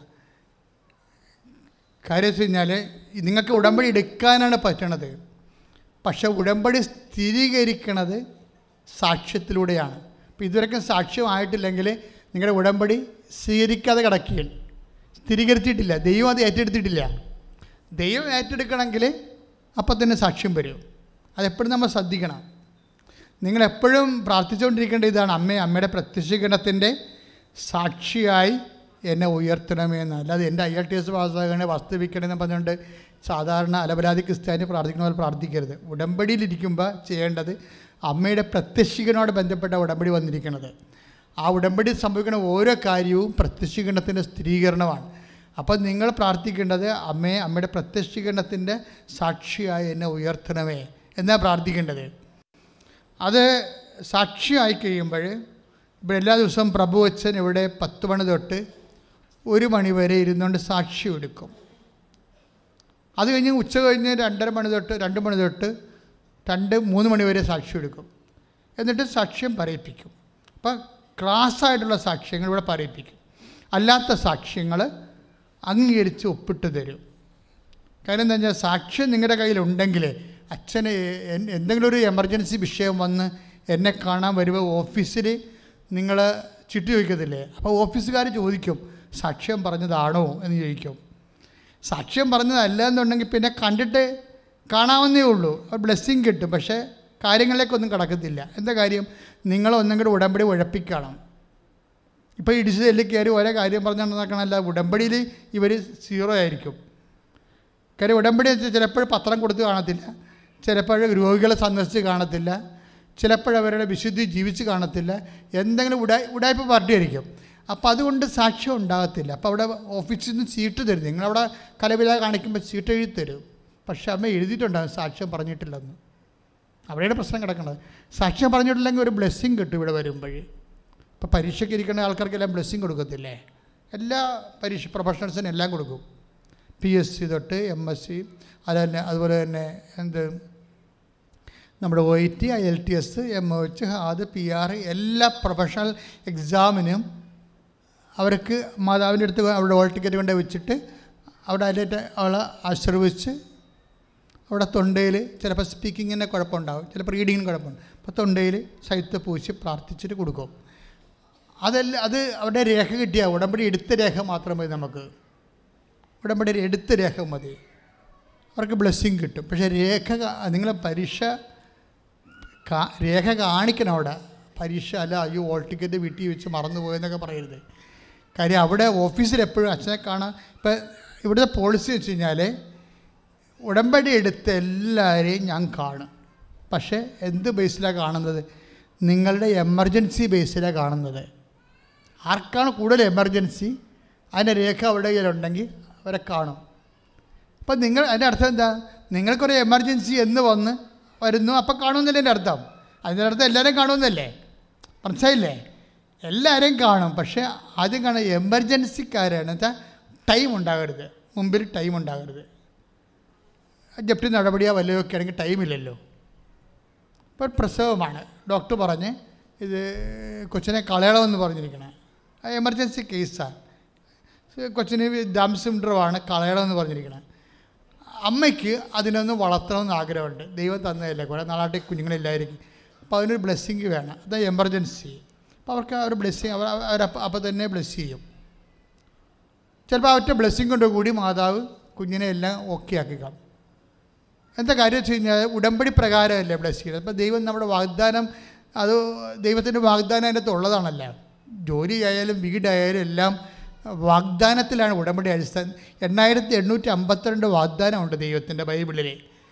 നമ്മുടെ ആവശ്യങ്ങൾ ഏതെങ്കിലും ഒരെണ്ണത്തിലുണ്ടാവും. അപ്പോൾ സ്വാഭാവികമായിട്ട് ദൈവം തൻ്റെ വാഗ്ദാനങ്ങൾ വിശ്വസ്തനായ കാരണം ഉടമ്പടി എടുക്കുന്നതിന് അത് കിട്ടുമെന്നുള്ള കാര്യം ഉറപ്പായ കാര്യമാണ്. പിന്നെ നിങ്ങൾ കാണിക്കണത് ചില ആൾക്കാർ ഉടമ്പടി ഇനിയിപ്പം രോഗിനെ കാണണം, അപ്പോൾ അളിഞ്ഞ മോന്തമായിട്ട് ഈ പണ്ടാരം നടക്കണമുണ്ടാണ് കുഴപ്പം പറയണത്. ഈ രോഗിനെ കാണാമല്ലോ, ഇവിടെ രോഗികൾ എവിടെ ഉണ്ട്? ഞാൻ പറഞ്ഞ അമേരിക്കയിൽ പോയി കാണാൻ പറയും. അല്ല പിന്നെ എന്ത് ചെയ്യാൻ? രോഗികൾ എവിടെ ഉണ്ടെന്ന് അറിയാൻ പാടില്ലെന്ന്. മര്യാദയ്ക്ക് ഗവൺമെൻറ് ആശുപത്രിയിൽ പോയിട്ട് രോഗികളെ കാണണം, ഉള്ളതെല്ലാം കയ്യിലുണ്ടെങ്കിൽ അവർ കൊടുക്കണം. പ്രാർത്ഥനാപൂർവ്വമായിട്ട് ഒരു മിഷൻ വിസിറ്റാണ് ഉദ്ദേശിക്കുന്നത്, അല്ലാതെ ബന്ധുമുറയിലുള്ള രോഗികളുടെ വിസിറ്റല്ല ഉദ്ദേശിക്കുന്നത്. ബന്ധുക്കളൊന്നും കാണേണ്ട കാര്യമില്ല. എന്താ കാര്യം? നമുക്കൊരു ബന്ധവും പരിചയമില്ലാത്ത ആൾക്കാരെ കാണേണ്ടത്. അപ്പനെയും അമ്മനെ നോക്കണമെന്നല്ല പറയണത്. അപ്പനെയും അമ്മയെ നോക്കണമെന്ന് വെച്ചാൽ കടം തീർക്കണത് പോലെ വരത്തുള്ളൂ. അവരോട് വാങ്ങിച്ചത് അവർക്ക് കൊടുക്കുക, നമ്മളെല്ലാം പിന്നെ ആരാണ് കൊടുക്കേണ്ടത്. അതിനകത്ത് നമുക്ക് റെമ്യൂണറേഷൻ ഒന്നുമില്ല, അത് കടമ നിർവഹിക്കുകയില്ല. നമ്മൾ അവിടേക്ക് എന്തുമാത്രം ആനുകൂല്യം വാങ്ങിച്ചിട്ടാണ് നമ്മളിവിടെ നിൽക്കണത്. അപ്പം അപ്പനെയും അമ്മയും നോക്കുക, അമ്മായപ്പനും അമ്മായിയമ്മയെ നോക്കുക എന്നൊക്കെ പറയുന്ന സഹോദരൻ നോക്കുന്നത് കടം കൊടുക്കുകയാണ്, കടം വാങ്ങിച്ച് തിരിച്ചു കൊടുക്കുകയാണ്. അല്ലാതെ അതൊരു പ്രേക്ഷിത പ്രവർത്തനമല്ല. പ്രേക്ഷിത പ്രവർത്തനം എന്ന് പറയുന്നത് നിങ്ങളെ സ്നേഹിക്കുന്നവരെ മാത്രം നിങ്ങൾ സ്നേഹിച്ചാൽ പ്രതിഫലത്തിന് എന്താണ്? അവകാശമില്ലല്ലോ. പ്രതിഫലത്തിന് അവകാശം ഉണ്ടാകണമെന്നുണ്ടെങ്കിൽ നിങ്ങൾക്ക് ബന്ധവും സ്വന്തവും നോക്കാതെ ദൈവത്തിൻ്റെ മക്കളായിട്ട് ആൾക്കാർ ജാതിയും മതവും നോക്കാതെ കണ്ടും ആവശ്യക്കാരനെ സഹായിച്ചും പോകണം. ഇപ്പോൾ ഞാൻ വലിയ വാക്ക് പറയല്ലേ, ഇന്നലെ ഒരു കരള രോഗിയോട് വന്നിട്ടുണ്ടായിരുന്നു, ഓപ്പറേഷനാണെന്നും പറഞ്ഞു. അപ്പോൾ എൻ്റെ പോക്കറ്റിലുണ്ടായിരുന്നത് ഞാൻ എണ്ണാതെ കൊടുത്ത്. ഇങ്ങനെ കൊടുത്ത കാര്യം പറയുകയില്ല, നിങ്ങൾ കൊടുക്കാൻ വേണ്ടി പറയണം. ഞാൻ പറഞ്ഞു, ചേട്ടാ ഇത് എണ്ണിയിട്ടില്ല, 500 നോട്ടാണ് എല്ലാം, ഇത് എണ്ണിയിട്ടില്ല, ചേട്ടനും എണ്ണരുത്. കാര്യം എന്താണ്? കർത്താവിൻ്റെ അനുഗ്രഹം എണ്ണിയല്ല കൊടുക്കണത്, ബ്ലസ് ചെയ്ത ആ നോട്ടല്ല. ഇത് പോക്കറ്റിൽ നിന്ന് എഴുതുക, അങ്ങനെ ചേട്ടാ ഇത് എണ്ണിയിട്ടില്ല. കാര്യം എന്താണ്? നിങ്ങൾ എണ്ണരുത്. കർത്താവ് എണ്ണിയല്ല കൊടുക്കുന്നത്. നിങ്ങളുടെ മകൻ്റെ കടലിൻ്റെ ഓപ്പറേഷൻ എല്ലാം കഴിയും, കടം ഉണ്ടാകത്തില്ല. അത് കഴിയുമ്പോൾ നിങ്ങൾക്ക് ഈ കാശെടുത്ത് ഉപയോഗിക്കുക, അതുവരെ കാശ് സൂക്ഷിക്കാൻ പറഞ്ഞിരിക്കുക. എന്തൊക്കെയാണ് കൊടുക്കണത്? എന്താ? പണമല്ല, കർത്താവിൻ്റെ ഒരു ബ്ലെസ്സിങ്ങാണ് കൊടുക്കണത്. കൊടുക്കാൻ വേണ്ടി ഇങ്ങനെ കൈ നീണ്ടിരിക്കണം ശരിക്കും. അത് നമുക്ക് അയാളാണെങ്കിൽ ഒരു ഹിന്ദു സഹോദരനാണ്, ആ ഒരു ഹിന്ദുവാണ്, ആ മുസ്ലിമാണെന്ന് നോക്കിയാണ് നമ്മൾ സഹായിക്കണത് അല്ല. ആവശ്യമാണ് അവരുടെ വിഷയം, അവരുടെ ആവശ്യം എന്താണ്, അതാണ് നമ്മൾ സഹായിക്കേണ്ടത്. അപ്പം അതുകൊണ്ട് നിങ്ങളും ഇതുപോലെ ഉടമ്പടി എടുക്കുമ്പോൾ ദാനം ചെയ്യണം. ദാനം ചെയ്ത് കഴിയുമ്പോൾ കാര്യം നിങ്ങളെന്ന് വെച്ചാൽ 10 പൈസ എങ്ങനെ ഉണ്ടാക്കാൻ വൈറ്റിപ്പഴപ്പ് ക്രിസ്ത്യാനിയായത് കാരണം എങ്ങനെ 10 പൈസ മറ്റൊന്നിനെ അടിച്ചെടുക്കാമെന്ന് പറഞ്ഞാൽ നടക്കുന്നത്. ആ പാർട്ടി വന്ന് ഉടമ്പടി ചെയ്ത് കഴിഞ്ഞാൽ മിക്കവാറും ഉള്ള കിഡ്നി അടിച്ചു പോകാൻ സാധ്യതയുണ്ട്. വളരെ സൂക്ഷിച്ച് ദൈവമായിട്ട് ഇടപെടാനാണ് എപ്പോഴും നല്ലത്. അപ്പോൾ നമ്മുടെ അസൽ സ്വഭാവം ദൈവത്തിൻ്റെ അടുത്ത് കാണിക്കരുത്. മര്യാദയ്ക്ക് എളിമപ്പെട്ട് വളരെ കർത്താവ് എന്നെ വിശുദ്ധീകരിച്ച്, കാര്യം പുനരുദ്ധാനത്തെക്കുറിച്ചോ വീണ്ടും ജീവിതത്തെക്കുറിച്ച്, കർത്താവിൻ്റെ കൂടെ ജീവിതത്തെക്കുറിച്ചോ ഒരു കാഴ്ചപ്പാടില്ലാത്ത ആൾക്കാരാണ് ഇതുപോലെ വയറ്റിപ്പഴപ്പ് മാത്രം, വേറെ ഉദരമാണ് അവരുടെ ദൈവമെന്ന് പൗലോസ് പറഞ്ഞില്ലേ, അങ്ങനെയുള്ള ആൾക്കാരും ഉണ്ട്. അപ്പോൾ അതുകൊണ്ട് അവരെല്ലാം ആ മൈൻഡെല്ലാം ചേഞ്ച് ചെയ്യാതെ ദൈവത്തിന് 1ാം സ്ഥാനം കൊടുത്തിട്ട് മുന്നോട്ട് പോകണം. That's okay. അടുത്ത അറിയിപ്പ്.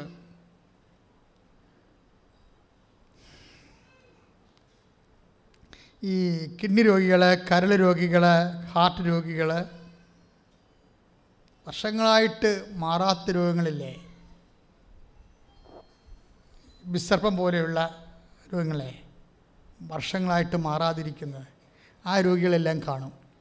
നിങ്ങളത് പറഞ്ഞാൽ മതി. അവിടെ ചീട്ട് വേണം, അതിൻ്റെ ആ രോഗം നിങ്ങൾക്ക് ഉണ്ടെന്നുള്ളതിന് തെളിവ് വേണം.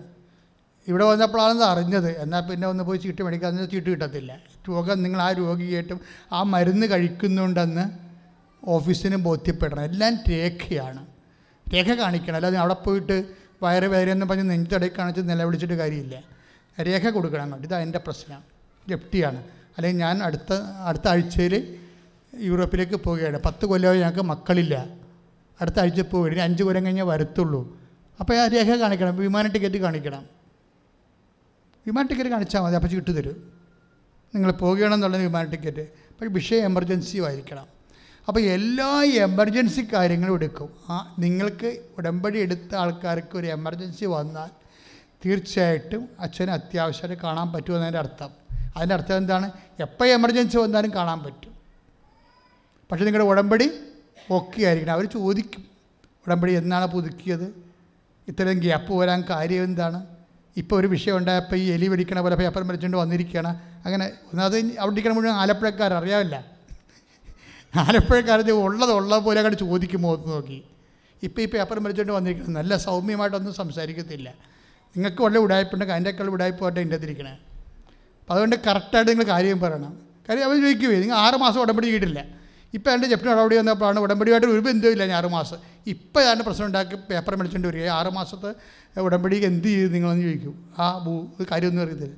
അപ്പോൾ ഇപ്പോൾ കാര്യം കാണാൻ വേണ്ടി ഇങ്ങനെ വയറ്റിപ്പിഴപ്പായിട്ട് വരുന്ന ആൾക്കാരെ ഉടമ്പടി ടേക്കപ്പ് ചെയ്തില്ല. നിങ്ങൾ ഇതെല്ലാം പുതുക്കാൻ പറയും. നിങ്ങൾ ഉടമ്പടി ആകാൻ പറയും ദൈവം ആദ്യം. ഉടമ്പടി ഇപ്പോൾ ഉഴപ്പി ബ്രേക്ക് ചെയ്ത് നിൽക്കുകയല്ലേ. നിങ്ങൾ ഉടമ്പടി ദൈവമായിട്ട് ഉടമ്പടി ഉടമ്പടി പോയി പുതുക്കാൻ പറയും. ഇപ്പോൾ ക്യാൻസർ രോഗി പക്ക് തളർന്നു പോയ ആളുണ്ട്.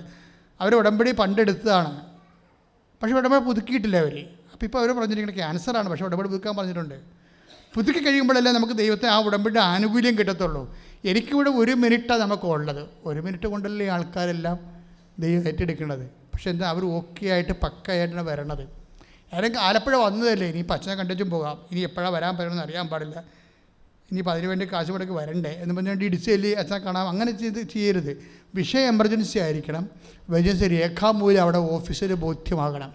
ഇനി ഓഫീസിൽ നിങ്ങൾ എന്തെങ്കിലും തരികിട കാണിച്ച് മസിൽ പവറും തോന്നിയാസമൊക്കെ പറഞ്ഞുകൊണ്ടൊക്കെ നിങ്ങൾ ആരാണ്, ഇത് വിൽക്കാനിരിക്കുകയാണ്, കൊടുക്കാനിരിക്കുകയാണ്, കാശുണ്ടാക്കാതിരിക്കണമൊക്കെ പറഞ്ഞ് ഡയലോഗ് അടിക്കുക അവിടെ നിന്നുണ്ട് ആൾക്കാർ. ആ ഡയലോഗ് ഇപ്പം ഇങ്ങനെ വരുമ്പോൾ അപ്പം തന്നെ ചേട്ടാ ചീട്ടൊന്നും പറഞ്ഞിട്ട് തരും, ചേട്ട എഴുതി തരും, ചീട്ട എഴുതി തരും ചേട്ടനെ. എന്നിട്ട് അവർ ഇങ്ങോട്ട് തിരിച്ച് പുറകെ എന്ന് വെച്ചാൽ അപ്പം 17 നമ്പർ ഫ്രോഡാണ് കേട്ടാന്ന് പറഞ്ഞിട്ട് പോരെ. അവിടെ വലിയ മസിൽ കാണിച്ച് ചീട്ട് വാങ്ങിച്ചിരിക്കുകയാണ്. കാര്യം ഈ ഉടമ്പടി എടുത്ത പാർട്ടിയല്ല, ഭർത്താവാണ് വന്നിരിക്കണത്. ഇപ്പോൾ ഉടമ്പടി എടുത്ത ഭാര്യയാണ്, അവരവരുടെ നിലപ്പുണ്ട്, അവർക്ക് ഉടമ്പടി ചെയ്തിട്ടുമില്ല. അവർ ഭർത്താവ് വന്നിരിക്കേണ്ടി ഇപ്പോൾ കാണുമെന്ന് പറഞ്ഞു. അപ്പോൾ ഈ അവളെ എന്തെങ്കിലും ശാസ്ത്രീയ വർത്തമാനം പറഞ്ഞെങ്കിൽ അപ്പം തന്നെ ചേട്ടാ ഒരു കുഴപ്പമില്ല, ചീട്ടൊന്നും എഴുതി തരും. അപ്പോൾ ഇതിന് ആ 34 നമ്പർ ചീട്ടാണെങ്കിൽ അവർ കറങ്ങി തിരിഞ്ഞ് ബൈക്കിലൂടെ എൻ്റെ അടുത്ത് ഞാൻ 34 നമ്പർ ചീട്ടില്ല, ഉടായിപ്പാണ് കേട്ടെന്ന്. അപ്പോൾ ഞാൻ 34 നമ്പർ ചീട്ട് വരാൻ കാത്തിരിക്കും. ഒരക്ഷരം മിണ്ടത്തില്ല, അവരും അറിയത്തില്ല ഞാനും അറിയത്തില്ല. സിമ്പിൾ ബ്ലെസ്സിങ്സ് ക്ലോസ് ചെയ്യുക ആളാണ്.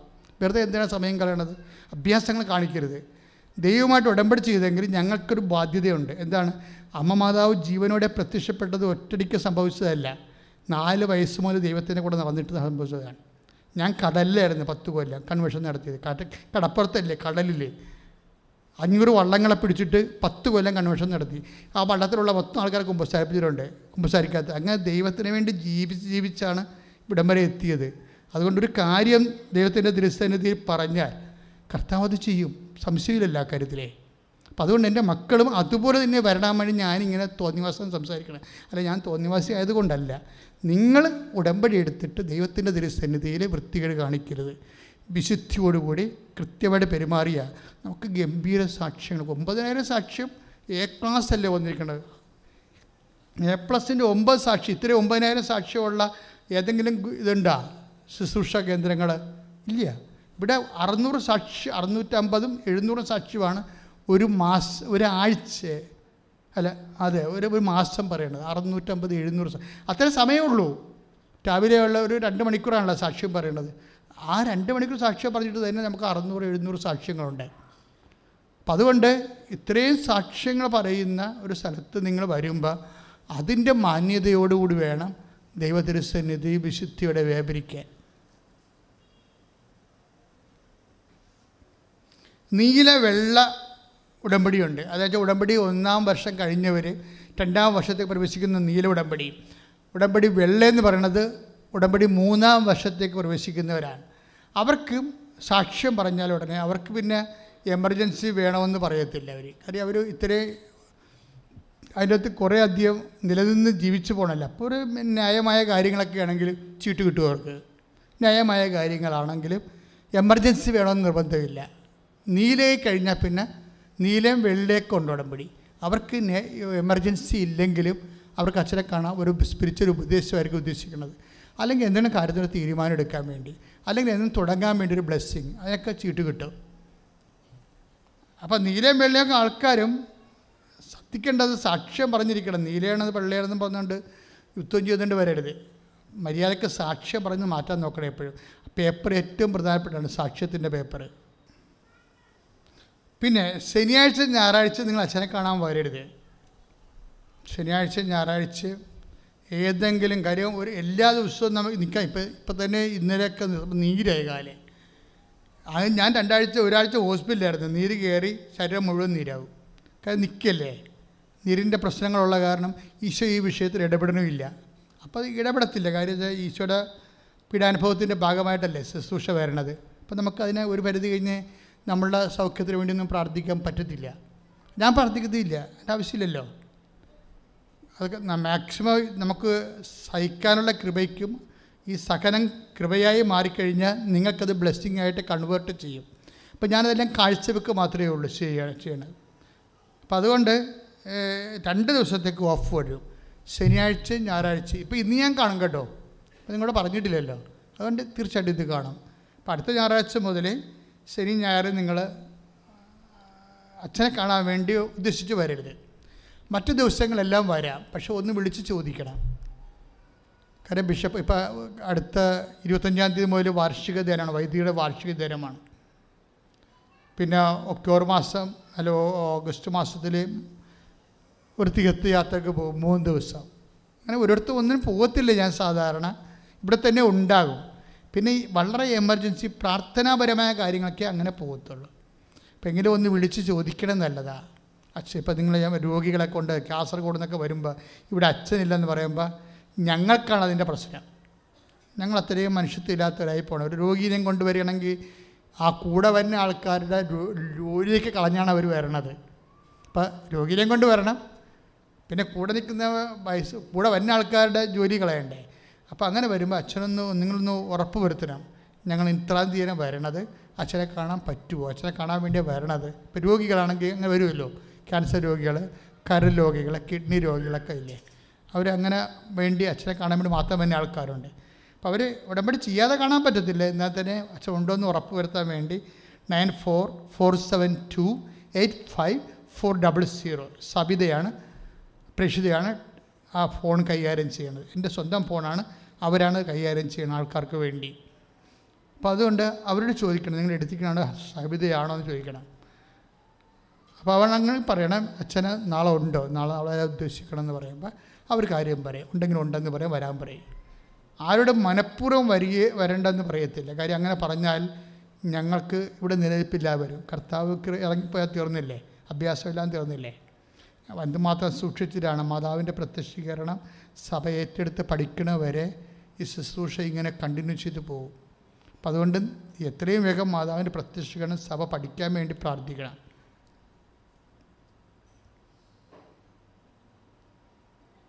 പിന്നെ ഒരു പ്രത്യേക പദ്ധതിയുണ്ട്, അതായത് തീർത്ഥാടകർ വരും. ഇപ്പം കോഴിക്കോട് നിന്നൊക്കെ ഒരു വീട്ടുകാരിവിടെ വന്ന് താമസിക്കുകയായിരുന്നു, കാസർഗോഡ് നിന്ന് വന്ന് ട്രിവാൻഡ്രത്ത് നിന്നൊക്കെ വരും.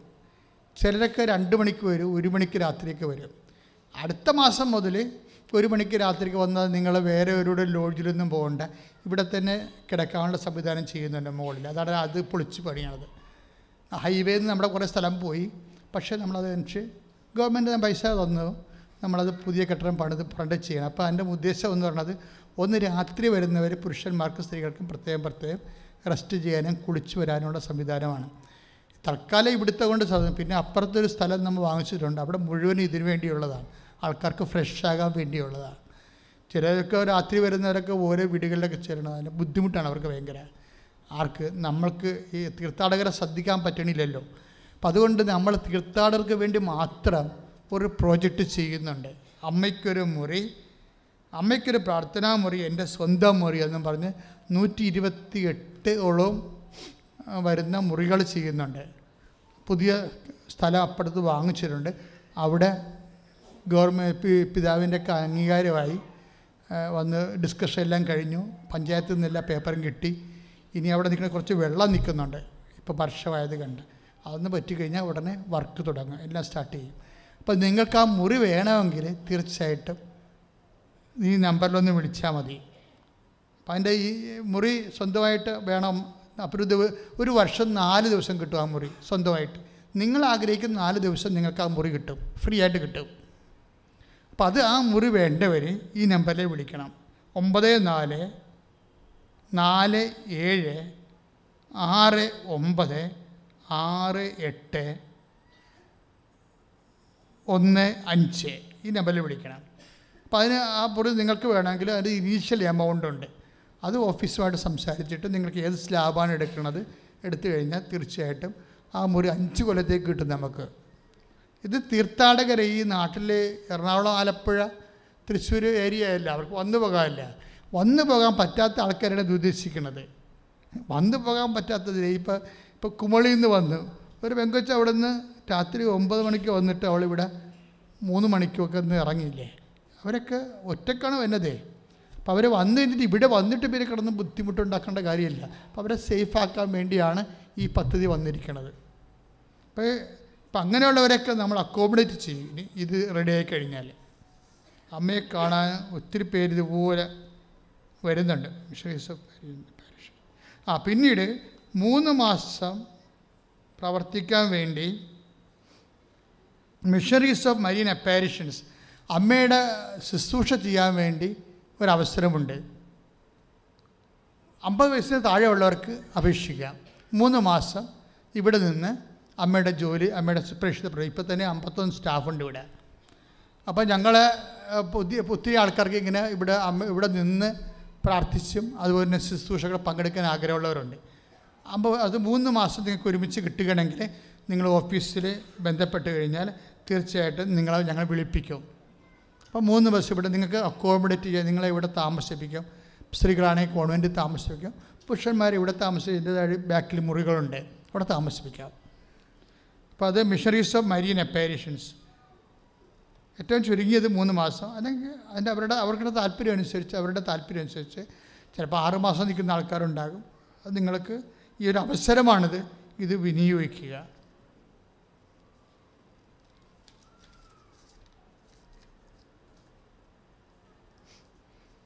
രണ്ടാം ചൊവ്വാഴ്ചകളിലെ തമിഴ് ഉടമ്പടി കൗൺസിലിംഗ് ആണ്.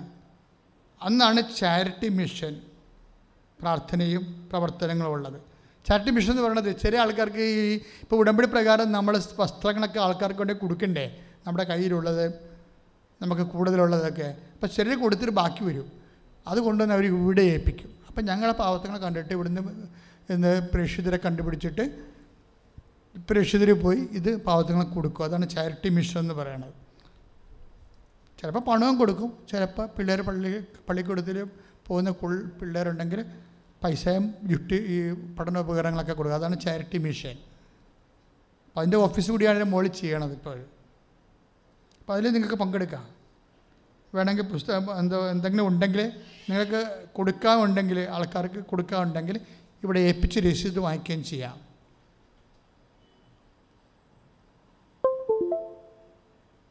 പിന്നെ ഒരു പ്രശ്നം ഇവിടെ ഉണ്ട് കേട്ടോ, ഒത്തിരി തട്ടിപ്പ് നടക്കുന്നുണ്ട്. അതായത് അച്ഛൻ ഈ ഫോണിൽ സംസാരിക്കണതല്ലാതെ ഒരു സാമ്പത്തികവും ആരോടും ചോദിക്കാനോ, ഇപ്പം ഞാനാണെങ്കിൽ സാമ്പത്തികം ചോദിക്കത്തില്ലല്ലോ. 30 കൊല്ലമായി സ്ഥാപനം. ഇന്ന് വരെ ഞാൻ ശാസ്ത്രക്കാഴ്ച, ഞങ്ങൾക്ക് ഞായറാഴ്ച ഇത്തിരി ആളുണ്ടാവും. ഇപ്പം ഇന്നുണ്ടല്ലോ, കണ്ടില്ലേ, ഞായറാഴ്ച അല്ലേ ഇന്ന്. ഞങ്ങൾ ശാസ്ത്രക്കാഴ്ച എടുത്താൽ നിങ്ങൾ കണ്ടോ? എടുത്തില്ലല്ലോ. ഞായറാഴ്ച വേണമെങ്കിൽ ശാസ്ത്രക്കാഴ്ച എടുക്കാമല്ലോ, എടുക്കത്തില്ല. കാര്യം ഇപ്പോൾ യൂട്യൂബ് വേണമെങ്കിൽ നമുക്ക് ലക്ഷങ്ങളുണ്ടാക്കാം യൂട്യൂബിൽ. കാര്യം 6 ലക്ഷം അടുത്ത് സബ്സ്ക്രിപ്ഷൻ ഇല്ലേ. ഇപ്പോൾ തന്നെ 12 കോടിയോളം ആൾക്കാർ വ്യൂവേഴ്സ് ഉണ്ട്. പക്ഷെ പൈസ വാങ്ങിക്കത്തില്ല കമ്പനിയിൽ നിന്ന്. എന്താ കാര്യം? നമുക്ക് മെസ്സേജ് കിട്ടിയിട്ടില്ല, അതാണ് പ്രശ്നം. അത് യൂട്യൂബ് ഒരു കച്ചവടം ചെയ്തിട്ട് നമുക്ക് കമ്പനിയിൽ നിന്ന് കാശ് വാങ്ങിക്കാൻ കർത്താവ് പറഞ്ഞിട്ടില്ല, അതുകൊണ്ട് മേടിക്കത്തില്ല. ശാസ്ത്രക്കാഴ്ച എടുക്കാനും പറഞ്ഞിട്ടില്ല. ഞാനാണെങ്കിൽ ശാസ്ത്രക്കാഴ്ചയെക്കുറിച്ച് ഒരിക്കലും സംസാരിക്കത്തുമില്ല. അപ്പോൾ സാമ്പത്തികമായിട്ട് ആരെയും നമ്മൾ ഏൽപ്പിച്ചിട്ടുമില്ല. കൃപാസനത്തിൻ്റെ പേരിൽ വാങ്ങിക്കാനോ അല്ലെങ്കിൽ നിങ്ങളെ സമീപിക്കാനോ വാട്സപ്പ് ഗ്രൂപ്പിൽ. പക്ഷേ ഈ ആൾക്കാരുടെ നമ്പരൊക്കെ ചോർന്നിട്ടുണ്ട്. ഈ മെയിൻ ഗ്രൂപ്പിലേക്ക് വരുമ്പോഴേ വാട്സപ്പ് ഗ്രൂപ്പിലേക്ക് ഉണ്ടാകുമ്പോൾ കുറേ നമ്പർ അറിയാൻ പറ്റുമല്ലോ. അങ്ങനെ എന്നിട്ട് ഇത് പൊക്കി എടുത്തിട്ട് ആൾക്കാർ ജോസഫച്ചനാണെന്നൊക്കെ പറഞ്ഞ് വിളിച്ചിട്ട് 1000 രൂപ 2000 രൂപയൊക്കെ നക്കാപ്പിച്ച് ചോദിക്കുന്നുണ്ട്. ഇതെല്ലാം കള്ളന്മാരാണ്. ഇങ്ങനെ ഒരു സംഭവമില്ല. ഇവിടുന്ന് എന്തെങ്കിലും പറയുന്നുണ്ടെങ്കിൽ ഈ മൈക്കിൽ ഈ അക്കൗണ്ടിൽ അച്ഛൻ സംസാരിക്കും. വേറെ ആര് സംസാരിച്ചാൽ സ്വീകരിക്കേണ്ട കാര്യമില്ല. അത് കാരണം തട്ടിപ്പാണല്ല അത്. കാരണം നമുക്കൊരു ഫൈനാൻഷ്യൽ പോളിസി ഉണ്ട്. എന്ന് വെച്ച് കഴിഞ്ഞാൽ ഈശോയാണ് എല്ലാം ചെയ്യേണ്ടതെന്നുള്ളതാണ് പോളിസി. അമ്മയുള്ളിടത്തോളം കാലം വീഞ്ഞ് തീർന്നു പോയാൽ നോക്കേണ്ടത് അമ്മയാണെന്നുള്ളതാണ് ഞങ്ങൾക്ക് കിട്ടിയിരിക്കുന്ന പാഠം. അതാണ് പോളിസി, അതാണ് ഫൈനാൻസ് പോളിസി എന്ന് പറയുന്നത്. അപ്പോൾ അമ്മ അത് നോക്കും. കോവിഡായിട്ട് 2 കൊല്ലം അടച്ചിട്ടിട്ടും ഞങ്ങൾ ആരുടെങ്കിലും പറഞ്ഞോ സഹായിക്കണമെന്ന് പറഞ്ഞാൽ ആരെങ്കിലും വിളിച്ചോ, ചോദിച്ചോ കാശ്? ഞാൻ തന്നെയാണെങ്കിലും പബ്ലിക്കായിട്ടല്ലേ നിൽക്കണത്. ആരോടെങ്കിലും ഞാൻ സമ്പത്ത് ചോദിച്ചോ? ഇല്ല. ഞങ്ങളോട് പറഞ്ഞിരിക്കുന്നത് ശുശ്രൂഷിക്കാനേ പറഞ്ഞിട്ടുള്ളൂ. പിന്നെ ഒത്തിരി പേർക്ക് മനസ്സിൽ മാതാവിൻ്റെ സ്ഥാപനം വൃത്തിയും മെയിനായിട്ട് കിടക്കണം, കറണ്ട് ചാർജ് അടക്കണം എന്നൊക്കെ ആഗ്രഹമുള്ളവരുണ്ട്. അവർ ഓഫീസിൽ കൊടുത്ത് രസീത് മേടിക്കും. ഓഫീസിൽ കൊടുത്തിട്ട് രസീത് വാങ്ങിക്കും. രസീത് തന്ന് കിട്ടാത്തവരാണെങ്കിൽ ചോദിച്ച് മേടിച്ചിട്ടേ പോകാവൂ. അതാണ് ഇവിടുത്തെ പോളിസി. ലോകത്തിൽ എവിടെയായിരുന്നു പരിശുദ്ധ അമ്മയുടെ മുമ്പിൽ തിരിതെളിച്ച് പ്രാർത്ഥിക്കാനുള്ള നിയോഗം സമർപ്പിക്കാനാണ് നമ്മുടെ ലൈറ്റേക്ക് ആൻഡ് പെയർ റിക്വസ്റ്റ്. www.krubasanamariashrine.com അതിൽ ആണ് ലൈറ്റേക്ക് ആൻഡ് പെയർ റിക്വസ്റ്റ് വിളിക്കേണ്ടത്. ഓക്കെ. Praise Lord. എല്ലാവരും സന്തോഷമായിരിക്കുക. മുഖത്ത് എപ്പോഴും പുഞ്ചിരി ഉണ്ടാകണം. അതാ ദൈവത്തിൻ്റെ ആഗ്രഹം. അമ്മ കാണാൻ ആഗ്രഹിക്കുന്നതാ. മുഖത്ത് കുറച്ച് സങ്കടം ഉണ്ടെങ്കിൽ നമ്മളെ അമ്മയോടുള്ള വിശ്വാസം അമ്മയ്ക്ക് കാണുമ്പോൾ തോന്നുന്നു, എന്നോട് ഇത്ര വിശ്വാസമുള്ള എൻ്റെ അടുത്ത് എത്തിയിട്ട് നിനക്കെന്താ ഇത്രയും സങ്കടം. ഇപ്പോഴും പലവർക്കും ഇവിടെ ഇരിക്കുന്നവർക്കെല്ലാം ഈ കണ്ടുകൊണ്ടിരിക്കുന്നവർക്കും ഉത്കണ്ഠയാണ്. ഇപ്പോൾ ടി വി കൂടി കാണുമ്പോഴും ഇവിടെ ഇരിക്കുമ്പോഴും ഇത് അമ്മ നമുക്ക് ഒരുക്കി തന്ന ഒരു വലിയ ഒരു ഗിഫ്റ്റാണ്. നമുക്ക് ഈ ഉടമ്പടി നമുക്ക് അമ്മ തന്നിരിക്കുന്നത് അതൊരു വിളിയാണ്. ദൈവത്തോട് അടുക്കാനുള്ള ഒരു ബോധ്യം എപ്പോഴും ഉണ്ടാകണം. എൻ്റെ എല്ലാ പ്രശ്നത്തിൻ്റെയും ഉത്തരം അമ്മ തന്നെയാണ്. ഉടമ്പടി വഴി അമ്മ അതിൻ്റെ എല്ലാ ഉത്തരവും അമ്മ തരും. അത് ആഗ്രഹിക്കുക. അമ്മയുടെ ആഗ്രഹം അതാണ്. അത് എൻ്റെ പ്രശ്നം എന്ത് തന്നെ ആയിക്കോട്ടെ, എത്ര വലിയ പ്രശ്നമായിക്കോട്ടെ, അത് ഞാൻ വെറുതെ എവിടെയെങ്കിലും പറഞ്ഞു കേട്ടിട്ടില്ല. ആരെങ്കിലും പറഞ്ഞു കേട്ടിട്ടോ അതേപോലെ ഇവിടെ നമുക്ക് കുറേ സാക്ഷ്യങ്ങളുണ്ട്. അതുമാത്രമല്ല, ഇത് ഞാൻ എൻ്റെ അനുഭവം വെച്ച് തന്നെ പറയാം. അമ്മയുടെ അടുത്ത് എല്ലാത്തിൻ്റെയും ഉത്തരവുണ്ട്. അപ്പം ഇത് ഉടമ്പടിയെക്കുറിച്ച് നമ്മൾ മനസ്സിലാക്കണമെന്നുണ്ടെങ്കിൽ വേറൊന്നുമില്ല, ദൈവമായിട്ട് അടുക്കുക, ദൈവമായിട്ടൊരു ബന്ധം സ്ഥാപിക്കുക. അത് പണ്ടും പഴയ നിയമത്തിലും ദൈവം ഉടമ്പടി വഴി മനുഷ്യരെ വിളിച്ചിരുന്നു അടുത്തേക്ക്, ദൈവ സാന്നിധ്യത്തിലേക്ക്. പക്ഷെ അന്ന് വിളിച്ചതെല്ലാം പ്രവാചകന്മാരെ വഴിയാണ്. മോശയും അബ്രാഹാമും വഴിയൊക്കെയാണ് വിളിച്ചത്. ഇന്ന് ഇതിൽ വ്യത്യാസമുണ്ട്. അന്നത്തെ വിളിയിൽ ദൈവം വെച്ചിരുന്നത് ആകെ അനുഗ്രഹം മാത്രമാണ്. അന്ന് നമ്മൾ ദൈവമായിട്ട് ഉടമ്പടി ചെയ്യുമ്പോൾ അതിൽ അനുഗ്രഹം മാത്രമാണ് കണ്ടിരുന്നത്. പക്ഷെ ഇന്ന് അമ്മ മാതാവ് വഴി നമുക്ക് അനുഗ്രഹത്തിൻ്റെ കൂടെ അതിൻ്റെ കൂടെ ദൈവം നിത്യജീവനും കൂടി വെച്ചിട്ടുണ്ട്, നമുക്ക് കൃപയും കൂടി വെച്ചിട്ടുണ്ട്. അന്നും ഉടമ്പടിയിൽ ദൈവവചനം പാലിക്കണം. ദൈവം ഓരോ ഉടമ്പടിയിൽ പറഞ്ഞിട്ടുണ്ട്, നീ ഇത് ചെയ്യുമ്പോൾ ഇത് പാലിക്കുമ്പോഴത്തേക്കും നിനക്ക് ഇത് തരും, ഇത് കിട്ടിയിരിക്കും. വേറൊന്നുമില്ല, ദൈവത്തിൻ്റെ കൂടെ നിർത്താൻ വേണ്ടിയിട്ടാണ്. അത് അമ്മയ്ക്കത് ശരിക്കും മനസ്സിലായി. കാനയിൽ കല്യാണ വീട്ടിലെ പോലെ നമ്മൾ ഓരോരുത്തരുടെ കുടുംബത്തിലും വീഞ്ഞ് തീർന്നിരിക്കുക. അത് സന്തോഷത്തിൻ്റെ വീഞ്ഞ്, സമാധാനത്തിൻ്റെ വീഞ്ഞ്, ആരോഗ്യത്തിൻ്റെ വീഞ്ഞ്, സ്നേഹത്തിൻ്റെ വീഞ്ഞ്, വിശ്വാസത്തിൻ്റെ വീഞ്ഞ് തീർന്നിരിക്കുക. അത് അന്ന് അമ്മ ഈശോയായിട്ടൊരു നമുക്ക് വേണ്ടി ഒരു ഉടമ്പടി ചെയ്താണ്, നമുക്ക് വേണ്ടി മധ്യസ്ഥമായിട്ട് നിന്നിട്ട്.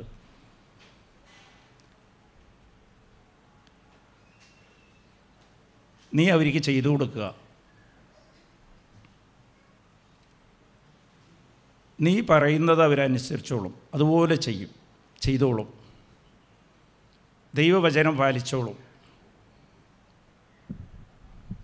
പക്ഷെ ദൈവവചനം പാലിക്കാൻ അത്രയും എളുപ്പമാണോ? ആണോ? ബുദ്ധിമുട്ടാണ്. യോഹന്നാൻ 1:17 പറയുന്നത് നിയമം മോശ വഴിയും കൃപ ഈ ലോകത്തേക്ക് ലഭിച്ചത് യേശുക്രിസ്തു വഴിയുമാണ്. കൃപയില്ലാതെ ദൈവവചനം പാലിക്കാൻ വലിയ ബുദ്ധിമുട്ടാണ്. അപ്പം അതുകൊണ്ട് തന്നെയാണ് ഇതെല്ലാം ദൈവം മുൻകൂട്ടി കണ്ടിട്ടാണ് ഈശോ കുരിശിൽ വെച്ച് അമ്മയെ നമുക്ക് തന്നത്. നിനക്ക് കൃപ ആവശ്യമുണ്ട്, കൃപ നിറഞ്ഞവൾ ആവശ്യമാണ്. യോഹന്നാൻ 19:27 അമ്മയെ നമുക്ക് തന്നുകൊണ്ട് ഈശോ പറഞ്ഞാൽ ഇതാ നിൻ്റെ അമ്മ. അപ്പോൾ അമ്മ വഴി നമ്മൾ ഉടമ്പടി ചെയ്യുമ്പോൾ നമ്മളെ കൃപയിൽ വല്ല കുറവുണ്ടെങ്കിൽ അത് അമ്മ പരിഗണിച്ച് തരും. അപ്പോൾ ഇതിൽ മനസ്സിലാക്കേണ്ടത് എപ്പോഴും ഞാൻ ഒരു കാര്യം ഉറപ്പ് വരുത്തണം. ദൈവം ആഗ്രഹിക്കുന്നത് എന്താ? ദൈവത്തിൻ്റെ തിരുമനസ് എന്താണെന്ന് ആരെങ്കിലും പറയാമോ? ദൈവത്തിൻ്റെ തിരുമനസ് എന്താണ്? ദൈവ തിരുമനസ് എന്താ? മനുഷ്യരോട് ദൈവത്തിൻ്റെ തിരുമനസ് എന്താണ്? യോഹന്നാൻ 6:29 യേശു ക്രിസ്തുവിൽ വിശ്വസിക്കുക, അവൻ്റെ മകനിൽ വിശ്വസിക്കുക. അതുതന്നെയാണ് ദൈവത്തിൻ്റെ തിരുമനസ്. വിശ്വസിക്കുക എന്ന് പറഞ്ഞാൽ ഞാൻ ഇപ്പോൾ പറഞ്ഞതുപോലെ നിങ്ങളെല്ലാവരും വിശ്വസിക്കണം. ഈശോനെക്കുറിച്ചൊരു ധാരണ ഉണ്ടാകണം നമുക്ക്. ഈശോയ്ക്ക് നമ്മളോടുള്ള സ്നേഹത്തിനെക്കുറിച്ചൊരു ധാരണ ഉണ്ടാകണം. ഈ ലോകത്ത് ആരെക്കാളും, എൻ്റെ അമ്മയേക്കാളും അച്ഛനേക്കാളും ആരെക്കാളും എൻ്റെ മക്കളെക്കാളും എന്നോട് കരുതലുള്ള ദൈവം ഈശോയ്ക്ക് എന്നോട് അത്രയ്ക്ക് സ്നേഹമാണ്. അത് ഓരോ മനുഷ്യരും അത് മനസ്സിലാക്കണം. അതാണ് ദൈവത്തിൻ്റെ തിരുമനസ്. ദൈവം ആഗ്രഹിക്കുന്നത് അതാണ്. അപ്പോൾ അതുകൊണ്ടാണ് ദൈവം അനുഗ്രഹം നമുക്ക് ആവശ്യമുള്ള, മനുഷ്യന് ആവശ്യമുള്ളതെല്ലാം അത് ദൈവ സാന്നിധ്യത്തിൻ്റെ അകത്താണ് വെച്ചിരിക്കുന്നത്. പ്രഭാഷകൻ 2-3 പറയുന്നത് അതാ.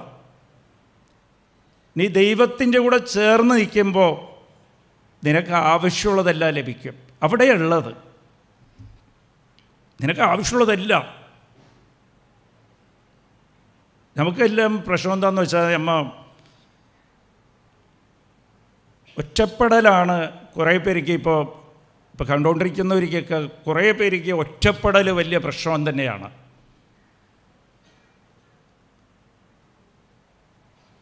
നിങ്ങൾ തന്നെ ഒന്ന് പരിശോധിച്ച് നോക്കിയാൽ അറിയാൻ പറ്റുമോ നിങ്ങളുടെ മനസ്സിൽ?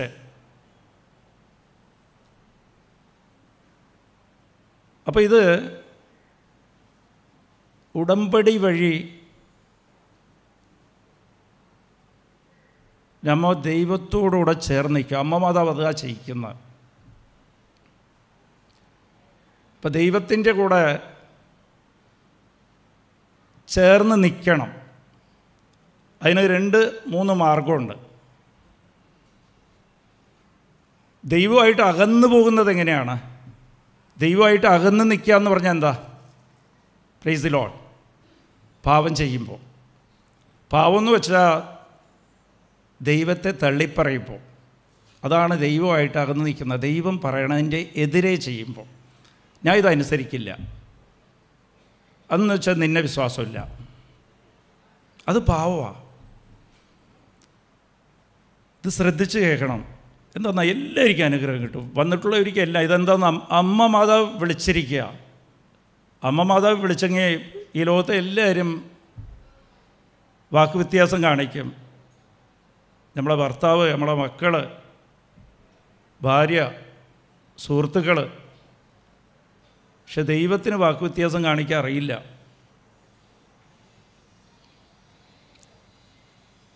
നിരാശപ്പെടില്ല നിങ്ങൾ. റോമ 5:5 ദൈവത്തിൽ പ്രത്യാശ വെച്ചല്ലേ വന്നിരിക്കുന്നത്. ഒരിക്കലും നിരാശപ്പെടില്ല നിങ്ങൾ. അപ്പോൾ നമ്മളെല്ലാവരെയും ദൈവത്തിലിരുന്ന് അകത്തി നിർത്തിയിരിക്കുന്നത് സാത്താൻ്റെ പണിയാണ്. നമ്മളെ കൊണ്ട് പാപം ചെയ്യിപ്പിച്ച്, യോഹന്നാൻ 8:34 ഒരു പ്രാവശ്യം പാപം ചെയ്താൽ മതി, ഒരു പ്രാവശ്യം നിങ്ങൾ നുണ പറഞ്ഞാൽ മതി, പിന്നെ പാപത്തിൻ്റെ അടിമയാണ്. അപ്പോൾ എന്താ കാര്യമെന്ന് വെച്ചാൽ അപ്പോൾ ഞാൻ അകന്ന് ദൈവമായിട്ട് കുറച്ച് മാറി, അങ്ങോട്ട് മാറി. പത്രോസ് പോലും ഈശോനെ 3 പ്രാവശ്യം തള്ളി പറഞ്ഞപ്പോൾ, ആദ്യം ഈശോയുടെ അടുത്തായിരുന്നു ആദ്യത്തെ പ്രാവശ്യം തള്ളി പറഞ്ഞപ്പോൾ, രണ്ടാമത്തെ പ്രാവശ്യം പറഞ്ഞപ്പോഴത്തേക്ക് ഞാൻ കോമ്പൗണ്ടിലേക്ക് പോയി. നിങ്ങൾ അതെടുത്ത് വായിച്ചു കഴിഞ്ഞാൽ അറിയാൻ പറ്റും അധ്യായം. 3-ാമത്തെ പ്രാവശ്യം തള്ളി കറിഞ്ഞപ്പോൾ കോമ്പൗണ്ടിൻ്റെ പുറത്ത് റോട്ടിലേക്ക് പോയി. അപ്പോൾ ഇത് വലിയ പ്രശ്നം തന്നെയാണ്. ഞാൻ എപ്പോഴും ശ്രമിക്കേണ്ടി ഞാൻ ദൈവ സാന്നിധ്യത്തിൻ്റെ അകത്താണല്ല. അപ്പോൾ ഇതിനെല്ലാം സാത്താൻ ഒരു കുരുക്കിട്ട് വെച്ചിരിക്കുക. അപ്പോൾ എങ്ങനെയാണ് നമ്മൾ ദൈവ സാന്നിധ്യത്തിലേക്ക് വരിക? ദൈവ സാന്നിധ്യത്തിലേക്ക് വരുന്നത് അനുതാപം വഴിയാണ്. അനുദപിക്കാനാണ് ഈശോ ആദ്യം വിളിച്ചിരിക്കുന്നത്. ആദ്യത്തെ ഈശോയുടെ വചനം തന്നെ അനുദപിക്കുക, ദൈവരാജ്യം അടുത്തിരിക്കുക. പക്ഷേ ഈ അനുതാപത്തിലും പല പ്രശ്നമുണ്ട്. അനുദപിക്കുമ്പോൾ അനുതാപവും പലവരും തെറ്റിദ്ധരിക്കുക, കുറ്റബോധവും അനുതാപവും. പലവരും കുറ്റബോധമാണ് അനുതാപം എന്ന് വിചാരിച്ചിരിക്കുക. അച്ഛൻ പറഞ്ഞ പോലെ, നേരത്തെ അച്ഛൻ കുർബാനയിൽ പറഞ്ഞ പോലെ, പത്രോസും യൂദാസും എടുത്തു കഴിഞ്ഞാൽ പത്രോസാണ് കൂടുതൽ പാപം ചെയ്തത്.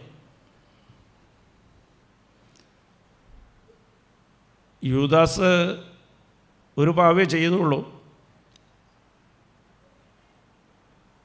ഈശോനെ കാട്ടിക്കൊടുത്തു. കണക്കുകൂട്ടലിൽ തെറ്റിപ്പോയതാണ്. യൂദാസ് വിചാരിച്ചില്ല ഈശോനെ ഒരിക്കൽ പിടിക്കാൻ സാധിക്കുമെന്ന്. യൂദാസ് കണ്ടുകൊണ്ടിരിക്കുകയല്ലേ, ഈശോ ചെയ്യുന്ന അത്ഭുതങ്ങളൊക്കെ കണ്ടുകൊണ്ടിരിക്കുക. പക്ഷേ തെറ്റ് ചെയ്തു പോയി. പത്രോസും തെറ്റ് ചെയ്ത്. പക്ഷേ യൂദാസിന് കുറ്റബോധമായിരുന്നു. പത്രോസ് അനുദപിച്ച്. അപ്പോൾ അനുദപിക്കുന്നത് എങ്ങനെയാണ്? അത് നമുക്കൊന്ന് ചിന്തിച്ച് നോക്കാം. പലവരിക്കും ഇപ്പോഴും സംശയമാണ്, എങ്ങനെ അനുദപിക്കുന്നത്? കുറ്റബോധം, അനുതാപം, അതെങ്ങനെയാണ്? ആരെങ്കിലും പറയാമോ മുമ്പിലുള്ളവർ? അനുതാപം എന്താ, കുറ്റബോധം എന്താ? അനുദപിക്കുന്നത് ചെയ്തു പോയ തെറ്റ് ആരോട് ചെയ്തു പോയ തെറ്റാ? ആരോടാ ചെയ്തു പോയ തെറ്റ്? ഈശോയോട് ചെയ്തു പോയ തെറ്റാണ്. ഈശോയാണ് പറഞ്ഞത് ഇത് ചെയ്യരുത്. അതിനെതിരെ ചെയ്യുന്നതെല്ലാം തെറ്റാണ്. പക്ഷേ അനുദപിക്കുന്നത് എങ്ങനെയാണ്? പലവരിക്കും അനുതാപം എന്ന് പറയണത്, കുറ്റബോധം എന്ന് പറയണത് ദൈവത്തോട് ഉള്ള നമ്മളോടുള്ള സ്നേഹത്തിനെക്കുറിച്ച് അറിവില്ലായ്മയാണ് കുറ്റബോധം. ഇപ്പോൾ എൻ്റെ മകൻ ഞാനറിയാതെ എൻ്റെ പോക്കറ്റിൽ ഇരുന്ന് 100 രൂപ കട്ട് എടുത്തുകൊണ്ട് പോയി. അപ്പോൾ ഇവനെനിക്ക് കുറ്റബോധം ഉണ്ടെങ്കിൽ ഇവൻ എന്നെ കാണുമ്പോൾ എല്ലാം പേടിക്കും, അകന്ന് നിൽക്കും. അച്ഛൻ കണ്ടുപിടിച്ചാൽ അടിക്കും, ശിക്ഷിക്കും. ഇതുതന്നെയാണ് കുറ്റബോധത്തിൽ സംഭവിക്കുന്നത്. ദൈവത്തോട് അടുക്കാൻ സാധിക്കില്ല, ദൂരെ നിൽക്കും. അതെന്താ പലവരും കുമ്പസരിക്കാത്തത്? കുമ്പസാരത്തെക്കുറിച്ച് അറിയാത്തതുകൊണ്ടാണ്. അത് കുറ്റബോധം അകത്ത് കിടക്കുക. ഞാൻ എന്ത് ചെയ്തിട്ടും കാര്യമൊന്നുമില്ല, എനിക്ക് ദൈവത്തോട് അടുക്കാൻ പറ്റില്ല. ഞാൻ ഈ അനുഭവിക്കുന്നതൊക്കെ ഇത് തന്നെയാണ്, ദൈവം എന്നെ ശിക്ഷിച്ചിരിക്കുക. ദൈവത്തെ ശിക്ഷിക്കുന്ന ആളായിട്ട് കാണുന്നതാണ് കുറ്റബോധം. പക്ഷെ അവൻ ആ പൈസയൊക്കെ ചിലവാക്കി പിന്നെ വന്ന് അവനിക്ക് എന്നെക്കുറിച്ച് അറിയാം, ഈ സമ്പത്തൊക്കെ എനിക്കുള്ളതാണ്, എനിക്ക് വേണ്ടി അച്ഛൻ ജീവൻ കൊടുക്കും. ആ ഒരു ബോധ്യമുണ്ടെങ്കിൽ പിന്നെയാണ് ഈ 100 രൂപ, പിന്നെയാണ് ഈ ചെറിയ പ്രശ്നത്തിന് എന്നെ ശിക്ഷിക്കാൻ പോകുന്നത്. എനിക്ക് വേണ്ടി ജീവൻ കൊടുക്കുന്നതല്ലേ എൻ്റെ അച്ഛൻ. അച്ഛനോട് പോയി ഞാൻ പറയണം, അച്ഛനെ അത്രയ്ക്ക് എന്നോട് സ്നേഹമല്ലേ, എന്നെ എങ്ങനെയാണ് അച്ഛൻ ശിക്ഷിക്കുക? അച്ഛന് കുറേ കൂടി എന്നോട് സ്നേഹം കൂടും, സന്തോഷമാവും. അവൻ വന്നിട്ട് എന്നോട് പറയും, അച്ഛാ നിന്നോട് ഞാൻ തെറ്റ് ചെയ്തു പോയി, 100 രൂപ ഞാൻ എടുത്തുപോയി, എന്നെക്കൊണ്ട് സാധിച്ചില്ല.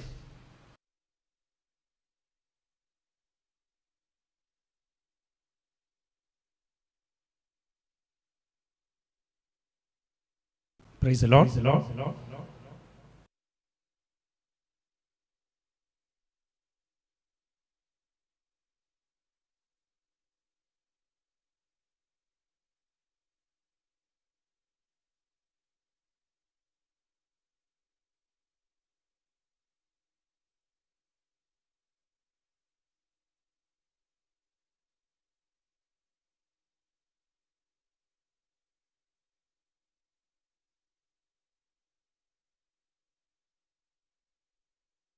അത് തന്നെയാണ് നമ്മൾ ദൈവത്തോട് ചെയ്യേണ്ടത്. ദൈവമായിട്ട് അടുക്കാൻ എങ്ങനെയാണ് ചെയ്യേണ്ടത്? ദൈവ സാന്നിധ്യം ഉണ്ടാക്കിയെടുക്കുന്നത് എങ്ങനെയാണ്? ദൈവം കെട്ടിപ്പിടിക്കും. ദൂതപുത്രൻ്റെ കാര്യം അച്ഛൻ പറഞ്ഞായിരുന്നു. ദൂതപുത്രൻ പാപം ചെയ്ത് അച്ഛനെ വെറുപ്പിച്ചുകൊണ്ട് അവൻ പോയി. ഇതിലുള്ള കാര്യം, ശ്രദ്ധിക്കേണ്ട കാര്യം എന്താണെന്ന് വെച്ചാൽ, അവിടെ അച്ഛൻ ദൂതപുത്രൻ പോയപ്പോഴത്തേക്ക് അച്ഛൻ പുറകെ പോയില്ല, അച്ഛൻ കാത്തിരിക്കുകയുള്ളൂ. നമ്മളാ തിരിച്ചു വരേണ്ടത്. അച്ഛൻ കാത്തിരിക്കുക, എൻ്റെ മകൻ വരട്ടെ എന്ന് പറഞ്ഞു. അവൻ മനസ്സറിഞ്ഞ് വന്നം. അതാണ് ദൈവത്തിൻ്റെ ആഗ്രഹം. ദൂതപുത്രൻ വന്നതെങ്ങനെയാണ്? അവൻ അച്ഛൻ്റെ സ്നേഹം മറന്നിരിക്കുന്നവരെ അവനിക്ക് വരാൻ സാധിച്ചില്ല. അവനിക്ക് എപ്പോൾ അച്ഛൻ്റെ സ്നേഹം ഓർമ്മ വന്നോ, എൻ്റെ അച്ഛൻ്റെ അടുത്ത് പോയി കഴിഞ്ഞാൽ എൻ്റെ എല്ലാ പ്രശ്നത്തിൻ്റെയും ഉത്തരം അവിടെ മാത്രമേ ഉള്ളൂ. എനിക്ക് നിങ്ങളോടും പറയാനുള്ള ഇത്രയേ ഉള്ളൂ. നമ്മൾ എവിടെയൊക്കെ പോയിട്ട് ചെറുതായാലും വലുതായാലും ഒരു കാര്യമില്ല. ഇതൊക്കെ നിസ്സാരമായിട്ട് സാധിച്ചെടുക്കുന്ന പലർക്കും തോന്നുന്നു. എനിക്ക് വലിയ വലിയ ആൾക്കാരെ അറിയാം, രാഷ്ട്രീയക്കാരറിയാം, അല്ല എൻ്റെ സുഹൃത്ത് ഇത്രയും വലിയ ആളാണ്. ചെറുതായാലും വലുതായാലും അച്ഛൻ്റെ അടുത്ത് തന്നെ വന്നെ, അമ്മ വഴി അച്ഛൻ്റെ അടുത്ത് വന്നെ, ഇവിടെ വന്നെ, ചേർന്ന് നിൽക്കണം, അനുദപിക്കുക. അനുദപിക്കുമ്പോൾ ദൈവമായിട്ട് അടുത്ത് വന്ന് ദൈവ സാന്നിധ്യം എപ്പോഴും നമ്മൾ ശ്രദ്ധിക്കേണ്ടത്. അന്നന്ന് രാത്രി എഴുതി വെക്കണം. ഞാൻ ചെയ്യുന്നതെന്ന് വെച്ചാൽ ഈ ചെറിയ ഇതുപോലെ സ്ലിപ്പ് എഴുതി വയ്ക്കാറുണ്ട് ഇതുപോലെ. എന്നിട്ട് അന്ന് രാത്രി പറ്റുമെങ്കിൽ അമ്മ ഇന്ന് ആരോട് ഞാൻ നുണ പറഞ്ഞു, അവരോടില്ല പറഞ്ഞിരിക്കട, അച്ഛനോട്, ദൈവത്തോടാണ്, ഈശോടാണ് ഞാൻ പറഞ്ഞത്, എഴുതി വയ്ക്കുക രാത്രി. എന്നിട്ട് അന്ന് അപ്പം അനുദപിക്കുക. എന്നിട്ട് 2 ആഴ്ച കൂടുമ്പോൾ ഈ പേപ്പർ കൊണ്ടുപോയിട്ട് ആ ഡേറ്റ് വെച്ചിട്ട് പറ്റുമെങ്കിൽ കുമ്പസാരിക്കണം. എന്നിട്ട് രണ്ടാമത്തത്, ദൈവ സാന്നിധ്യം നമുക്ക് ഉണ്ടാകണമെന്നുണ്ടെങ്കിൽ ദൈവ സാന്നിധ്യം അമ്മയെ നമ്മളെ വീട്ടിലേക്ക് കൊണ്ടുപോകണം. അമ്മയുടെ ഹൃദയത്തിൽ ഈശോ ആണ് എപ്പോഴും. അമ്മ എല്ലാം ഹൃദയത്തിൽ സൂക്ഷിക്കും. ഈശോനെ ഹൃദയത്തിൽ വെച്ചിരിക്കുക. നമ്മളെ കുടുംബത്തിൽ അതും പ്രഭാഷകൻ 3-ാം അധ്യായം 4 അമ്മയെ മഹത്വപ്പെടുത്തുന്നവന് സമ്പത്ത് ലഭിക്കുമെന്നാണ്, കണ്ടെത്തും. ഇപ്പം നിൻ്റെ കുടുംബത്തിൽ ഉള്ള കുറവുകളെല്ലാം, ദാരിദ്ര്യം എന്ന് പറഞ്ഞത് സ്നേഹത്തിൻ്റെ ആയിരിക്കാം, ഒറ്റപ്പെടലായിരിക്കാം, ആരോഗ്യമായിരിക്കാം, സന്തോഷത്തിൻ്റെ ആയിരിക്കാം, സമാധാനമായിരിക്കാം, അതെല്ലാം നിനക്ക് ലഭിക്കണമെന്നുണ്ടെങ്കിൽ അമ്മയെ വീട്ടിലേക്ക് വിളിച്ചുകൊണ്ട് പോകണം. അമ്മ എങ്ങനെയാണ് വീട്ടിലേക്ക് വിളിച്ചുകൊണ്ട് പോകുന്നത്? അമ്മയെ എവിടെ വെച്ചാണ് കിട്ടുന്നത്? എവിടെ വെച്ചാണ് കിട്ടുന്നത്? ദിവസവും അമ്മ വേണം. ഒരു ദിവസം തള്ളി പറഞ്ഞു വിടരുത്. ദിവസം അമ്മ വീട്ടിലുണ്ടാകണം. എങ്ങനെയാണ് കൊണ്ടുപോകണേ? ശ്രദ്ധിച്ച് കേൾക്കുക കേട്ടോ. Praise the Lord. ഹല്ലേലൂയ. Praise the Lord. ഹല്ലേലൂയ. ഹല്ലേലൂയ. എങ്ങനെയാണ് അമ്മയെ വിളിച്ചുകൊണ്ട് പോകുന്നത്? ഈശോ അമ്മയെ തന്നത് എവിടെ വെച്ചാ?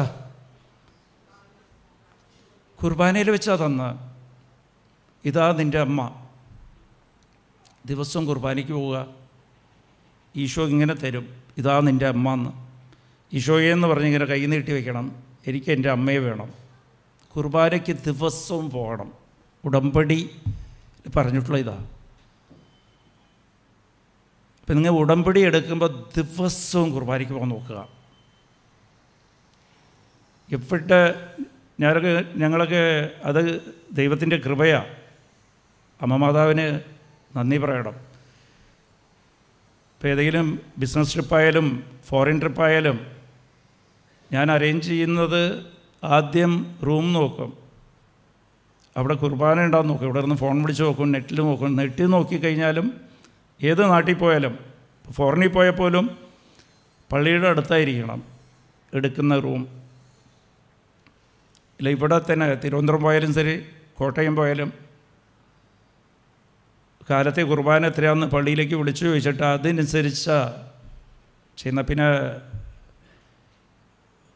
ഒന്നില്ലെങ്കിൽ 6 മണിക്ക് കാലത്തെ കുർബാന കൂടിയിട്ട് പുറത്തേക്ക് പോകും, ഇല്ലെങ്കിൽ കൂടാൻ പറ്റിയില്ലെങ്കിൽ വൈകുന്നേരം മാക്സിമം കാലത്ത് തന്നെ പോകണം. തലേദിവസം പോയിട്ട് എനിക്ക് ഇന്നാ ജോലിയെങ്കിൽ തലേദിവസം പോകും, കുർബാന കാലത്തെ കൂടണം. ഇന്ന് വൈകുന്നേരമാണ് പണിയെങ്കിലും വേറെ എവിടെയെങ്കിലും പോകണമെങ്കിൽ തലേദിവസം പോയി താമസിക്കണം, കുർബാന കാലത്തേ ഉണ്ടെങ്കിൽ. അവിടെ വെച്ച് അമ്മേനെ നമുക്ക് കൂടെ എടുക്കണം, വിളിച്ചുകൊണ്ട് പോകണം വീട്ടിലേക്ക്, യോനാൻ കൊണ്ടുപോയതുപോലെ. അപ്പോൾ ഇത് ദിവസവും കുർബാനയ്ക്ക് ഇങ്ങ് പോയിരിക്കണം, അമ്മ കൂടെ വരും.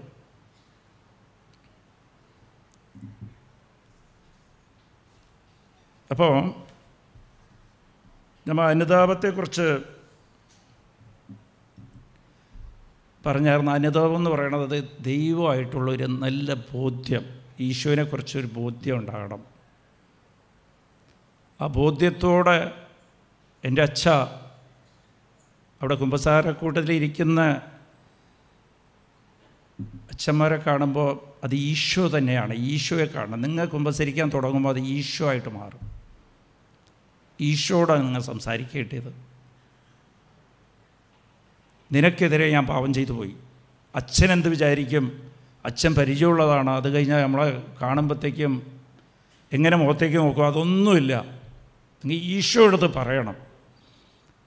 ഇത് ദൈവ സാന്നിധ്യത്തിലേക്ക് നിങ്ങൾ വരാൻ വേണ്ടിയിട്ട് ഉടമ്പടി ചെയ്യുമ്പോൾ പലവരിക്കും ഈ നമുക്ക് മാതാവ് ആഗ്രഹിക്കുന്നത് നിങ്ങൾക്ക് എത്രയും പെട്ടെന്ന് അനുഗ്രഹം കിട്ടാൻ വേണ്ടിയിട്ടാണ്. സമയപരിധി ഇല്ല ഇതിന്, എനിക്കറിയാം, സമയപരിധി ഇല്ല.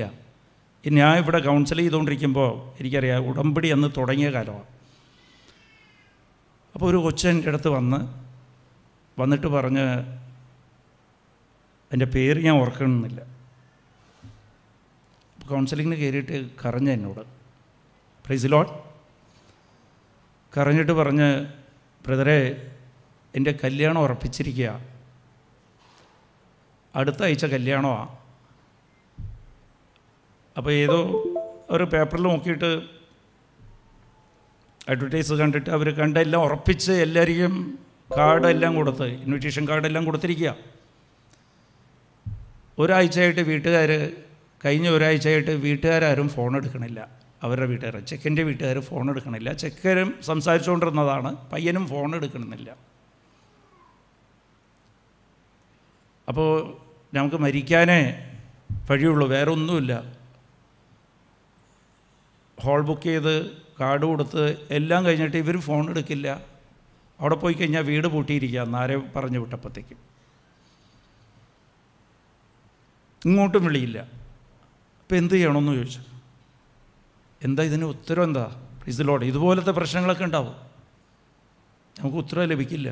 ഇതുപോലത്തെ പ്രശ്നങ്ങളെല്ലാം ഉണ്ടാവും.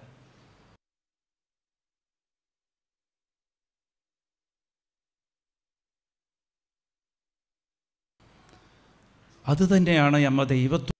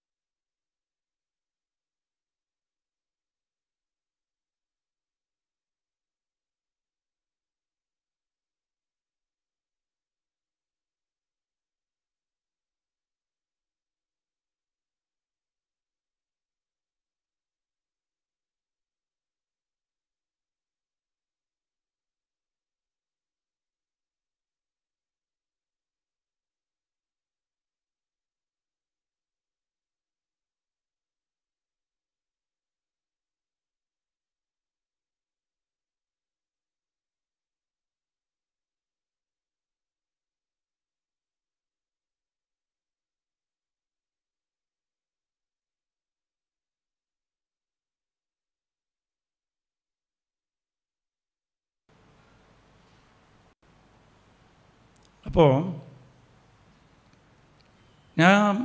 എനിക്കൊന്നും കിട്ടിയില്ല. അപ്പോൾ ഇവിടെ കുറച്ച് പേര് ലൈനിൽ നിന്ന് ഉടമ്പടി എടുത്തുകൊണ്ടിരിക്കുക. ഞാൻ കൊച്ചിനോട് പറഞ്ഞത്, നീ ഒരു കാര്യം ചെയ്യ്, അമ്മ മാതാവ് ഇവിടെ ഉണ്ടല്ലോ, നീ പോയി ഉടമ്പടി എടുക്ക്. അപ്പോൾ ഇത് എന്ത് മനസ്സിലായി എന്നറിയില്ല. പോയിട്ട് അവിടെ ക്ലാസ്സൊക്കെ കൂടി വന്ന് ഉടമ്പടി എടുത്ത് 1 മണിക്കൂർ കഴിഞ്ഞപ്പോൾ ഓടി വന്ന്, ബ്രദറെ, ഞാൻ ഇവിടെ ഉടമ്പടി എടുത്ത് വിളക്ക് കത്തിച്ച് വയ്ക്കുമ്പോഴത്തേക്ക് എനിക്കൊരു ഫോൺ കോൾ വന്ന്, ഞാൻ നോക്കുമ്പോഴത്തേക്കും ആ ചെക്കനെ വിളിക്കുന്നത്. സ്പോട്ടിലാണ്. അവൻ വിളിച്ചിട്ട് പറഞ്ഞ്, വീട്ടുകാരിക്ക് കുറച്ച് പ്രശ്നമുണ്ട്, പക്ഷേ ഞാൻ സമ്പാദിക്കുകയാണ്, എനിക്കൊരു കുഴപ്പമില്ല, ഞാൻ നിന്നെ വന്ന് കെട്ടിക്കോളാം, ഞാൻ എൻ്റെ അമ്മയെ വിളിച്ചുകൊണ്ട് വരാമെന്ന് പറഞ്ഞു. Praise the Lord. അപ്പോൾ ഉടമ്പടിയുടെ ടൈം ലിമിറ്റ് എന്ന് പറയണത് നമ്മളെ വിശ്വാസവും ദൈവസാന്നിധ്യവും. ആ കൊച്ചിൻ്റെ മുമ്പിൽ വേറെ വഴിയില്ല. നമുക്കൊക്കെ പ്രശ്നം എന്താണെന്ന് വെച്ചാൽ നമുക്ക് സംശയമോ ഉത്കണ്ഠ ഉണ്ടെങ്കിൽ പോയി ദൈവമായിട്ട് നമ്മൾ അകന്ന് നിൽക്കുക, സന്തോഷിക്കുക. എത്ര വലിയ പ്രശ്നമാണെങ്കിലും ഉത്തരവില്ലാത്തതാണെങ്കിൽ കൂടുതൽ സന്തോഷിക്കുക. ദൈവത്തിന് അതുപോലത്തെ സബ്ജക്റ്റായ ഇഷ്ടം. നിൻ്റെ വിശ്വാസം കൂട്ടാൻ പറ്റും നിനക്ക്. നിൻ്റെ മുമ്പിൽ ഒരു ഉത്തരവുമില്ല, ഇതിനെ ഞാൻ പരിഗണിക്കും, ഇതിനെങ്ങനെയാണ് ഈ കാര്യം എങ്ങനെ നടത്തിയെടുക്കും, ഇതെങ്ങനെ സാധിക്കും. അങ്ങനത്തെ പ്രശ്നം അമ്മയ്ക്കും അതുപോലത്തെ. അമ്മ ചോദിച്ചപ്പോഴത്തേക്കും നമുക്ക് വേണ്ടിയിട്ടാണ്, ഇതെങ്ങനെ സാധിക്കും? പരിശുദ്ധാത്മാവിന് എന്നിൽ വരുമ്പോൾ സാധിക്കും. ദൈവത്തിന് പരിശുദ്ധാത്മാവിനെ തരാൻ ഇഷ്ടമാണ്. അത് പരിശുദ്ധാത്മാവിനെ കിട്ടുന്ന വിശ്വാസം വഴിയാണ്. നിൻ്റെ പ്രശ്നം വലിയ പ്രശ്നമാണെങ്കിൽ, വേറെ ഒരു മാർഗവും നിൻ്റെ മുമ്പിൽ ഇല്ലെങ്കിൽ, നിൻ്റെ വിശ്വാസം വലുതായിരിക്കും. വിശ്വാസം വലുതാക്കാനുള്ള ഒരു അവസരമാണ് അത്. ആ സാഹചര്യത്തിൽ നിൻ്റെ വിശ്വാസം അധികമാക്കാതെ. അപ്പോൾ ദൈവത്തിൻ്റെ മുമ്പിൽ ദൈവമേ നിന്നെക്കൊണ്ട് മാത്രമേ സാധിക്കൂ, അതുപോലെ അനുദപിക്കണം. അപ്പോൾ ദൈവ സാന്നിധ്യം നിനക്ക് വിശ്വാസം കുറഞ്ഞു കഴിഞ്ഞാൽ അപ്പോൾ ഓർത്തെടുക്കണം, ഞാൻ എന്തൊക്കെയാണ് പാവം ചെയ്തത്, ഇന്നലെ എന്ത് ചെയ്ത്, ഇപ്പോൾ ഇവിടെ ഇരുന്ന് പുറയിലേക്ക് പോകണം. ഈ 1 മണിക്കൂർ മുമ്പ് ഞാൻ എന്താ ചെയ്തത്, അതിനു മുമ്പ് എന്താ ചെയ്തത്. അപ്പം നിനക്ക് ഞാൻ സമയം തരാം, നിനക്ക് 1-ാം സ്ഥാനം തരാൻ ഞാൻ പലപ്പോഴും മറന്നുപോയിട്ടുണ്ട്. പല സമയത്ത് ഞാൻ പ്രാർത്ഥിക്കാൻ വിട്ടുപോയിട്ടുണ്ട്. പല സമയത്ത് ഞാൻ സങ്കടപ്പെട്ടിട്ടുണ്ട്. അതെല്ലാം ചൊല്ലി അനുദപിക്കുക. അനുദപിക്കുമ്പോൾ ദൈവ സാന്നിധ്യം ഉണ്ടായി വരും. നിനക്ക് തന്നെ മനസ്സിലാവും. Price the Lord. പലവരിക്കും വിശ്വാസം പോകുന്നത് എന്താണെന്ന് വെച്ചാൽ കുറച്ച് താമസിക്കുമ്പോഴാണ്. നമ്മളെ ഉത്തരം ലഭിക്കാൻ താമസിക്കുമ്പോൾ നമ്മൾ പ്രാർത്ഥിക്കുന്നത് നമുക്കൊന്നും അടയാളം കിട്ടിയില്ല. പലവരും എന്നെ വിളിക്കാറുണ്ട്, ബ്രദർ ഞാൻ ഉടമ്പടി എടുത്ത് ഇപ്പോൾ പുതുക്കി, എനിക്ക് ഈ കാര്യം നടന്നിട്ടില്ല, പിന്നെയും പുതുക്കുകയും. Praise the Lord. ഇതിങ്ങ് ശ്രദ്ധിച്ചോട്ടോ, ഞാൻ പറഞ്ഞുതരാം.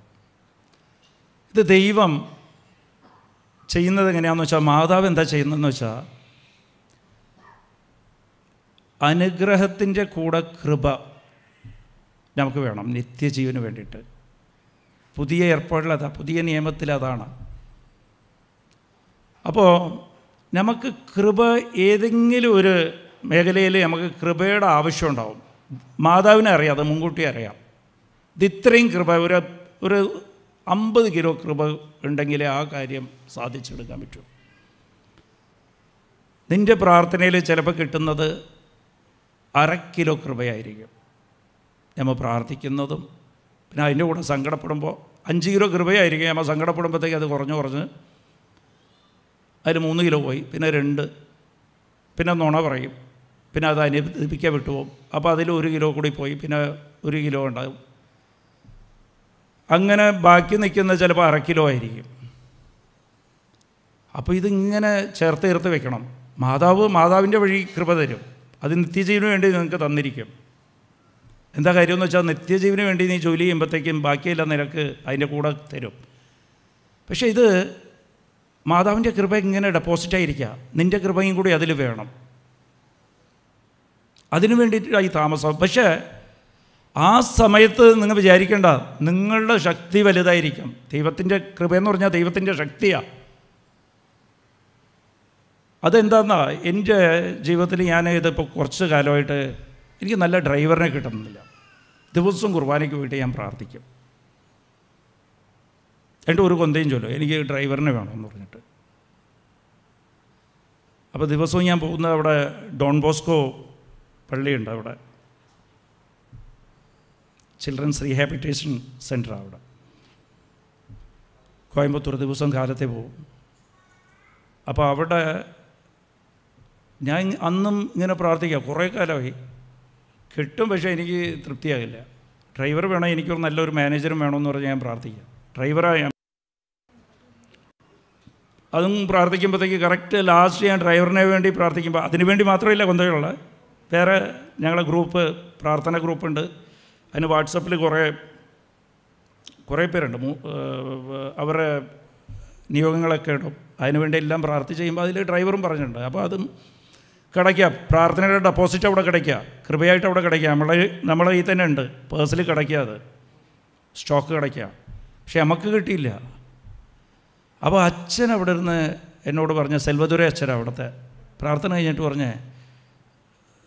എന്നോട് പറഞ്ഞ, ബ്രദർ, ഞങ്ങൾക്കൊരു ഡ്രൈവറെ കിട്ടിയിട്ടില്ല കേട്ടോ എന്ന്. അപ്പോൾ ഞാൻ മനസ്സിൽ ചിരിച്ച്. ഇവിടെ ഞാനിത് ഒരു 3-4 മാസമായിട്ട് പ്രാർത്ഥിക്കുക. ഞാൻ അച്ഛനോട് പറഞ്ഞേ, അച്ഛൻ ഞാൻ ഇതിപ്പോൾ പ്രാർത്ഥിക്കുക, അച്ഛന് നാളെ ഡ്രൈവറിനെ കിട്ടും കേട്ടോ. എനിക്ക് തന്നിട്ടില്ല, അത് മാതാവ്. അപ്പോൾ ഇത് ദൈവഹിതമാണ്, ദൈവത്തിൻ്റെ തിരുമനസ്സാണ്. നമുക്ക് ആവശ്യമുള്ള അത്രയും കൃപ വേണം.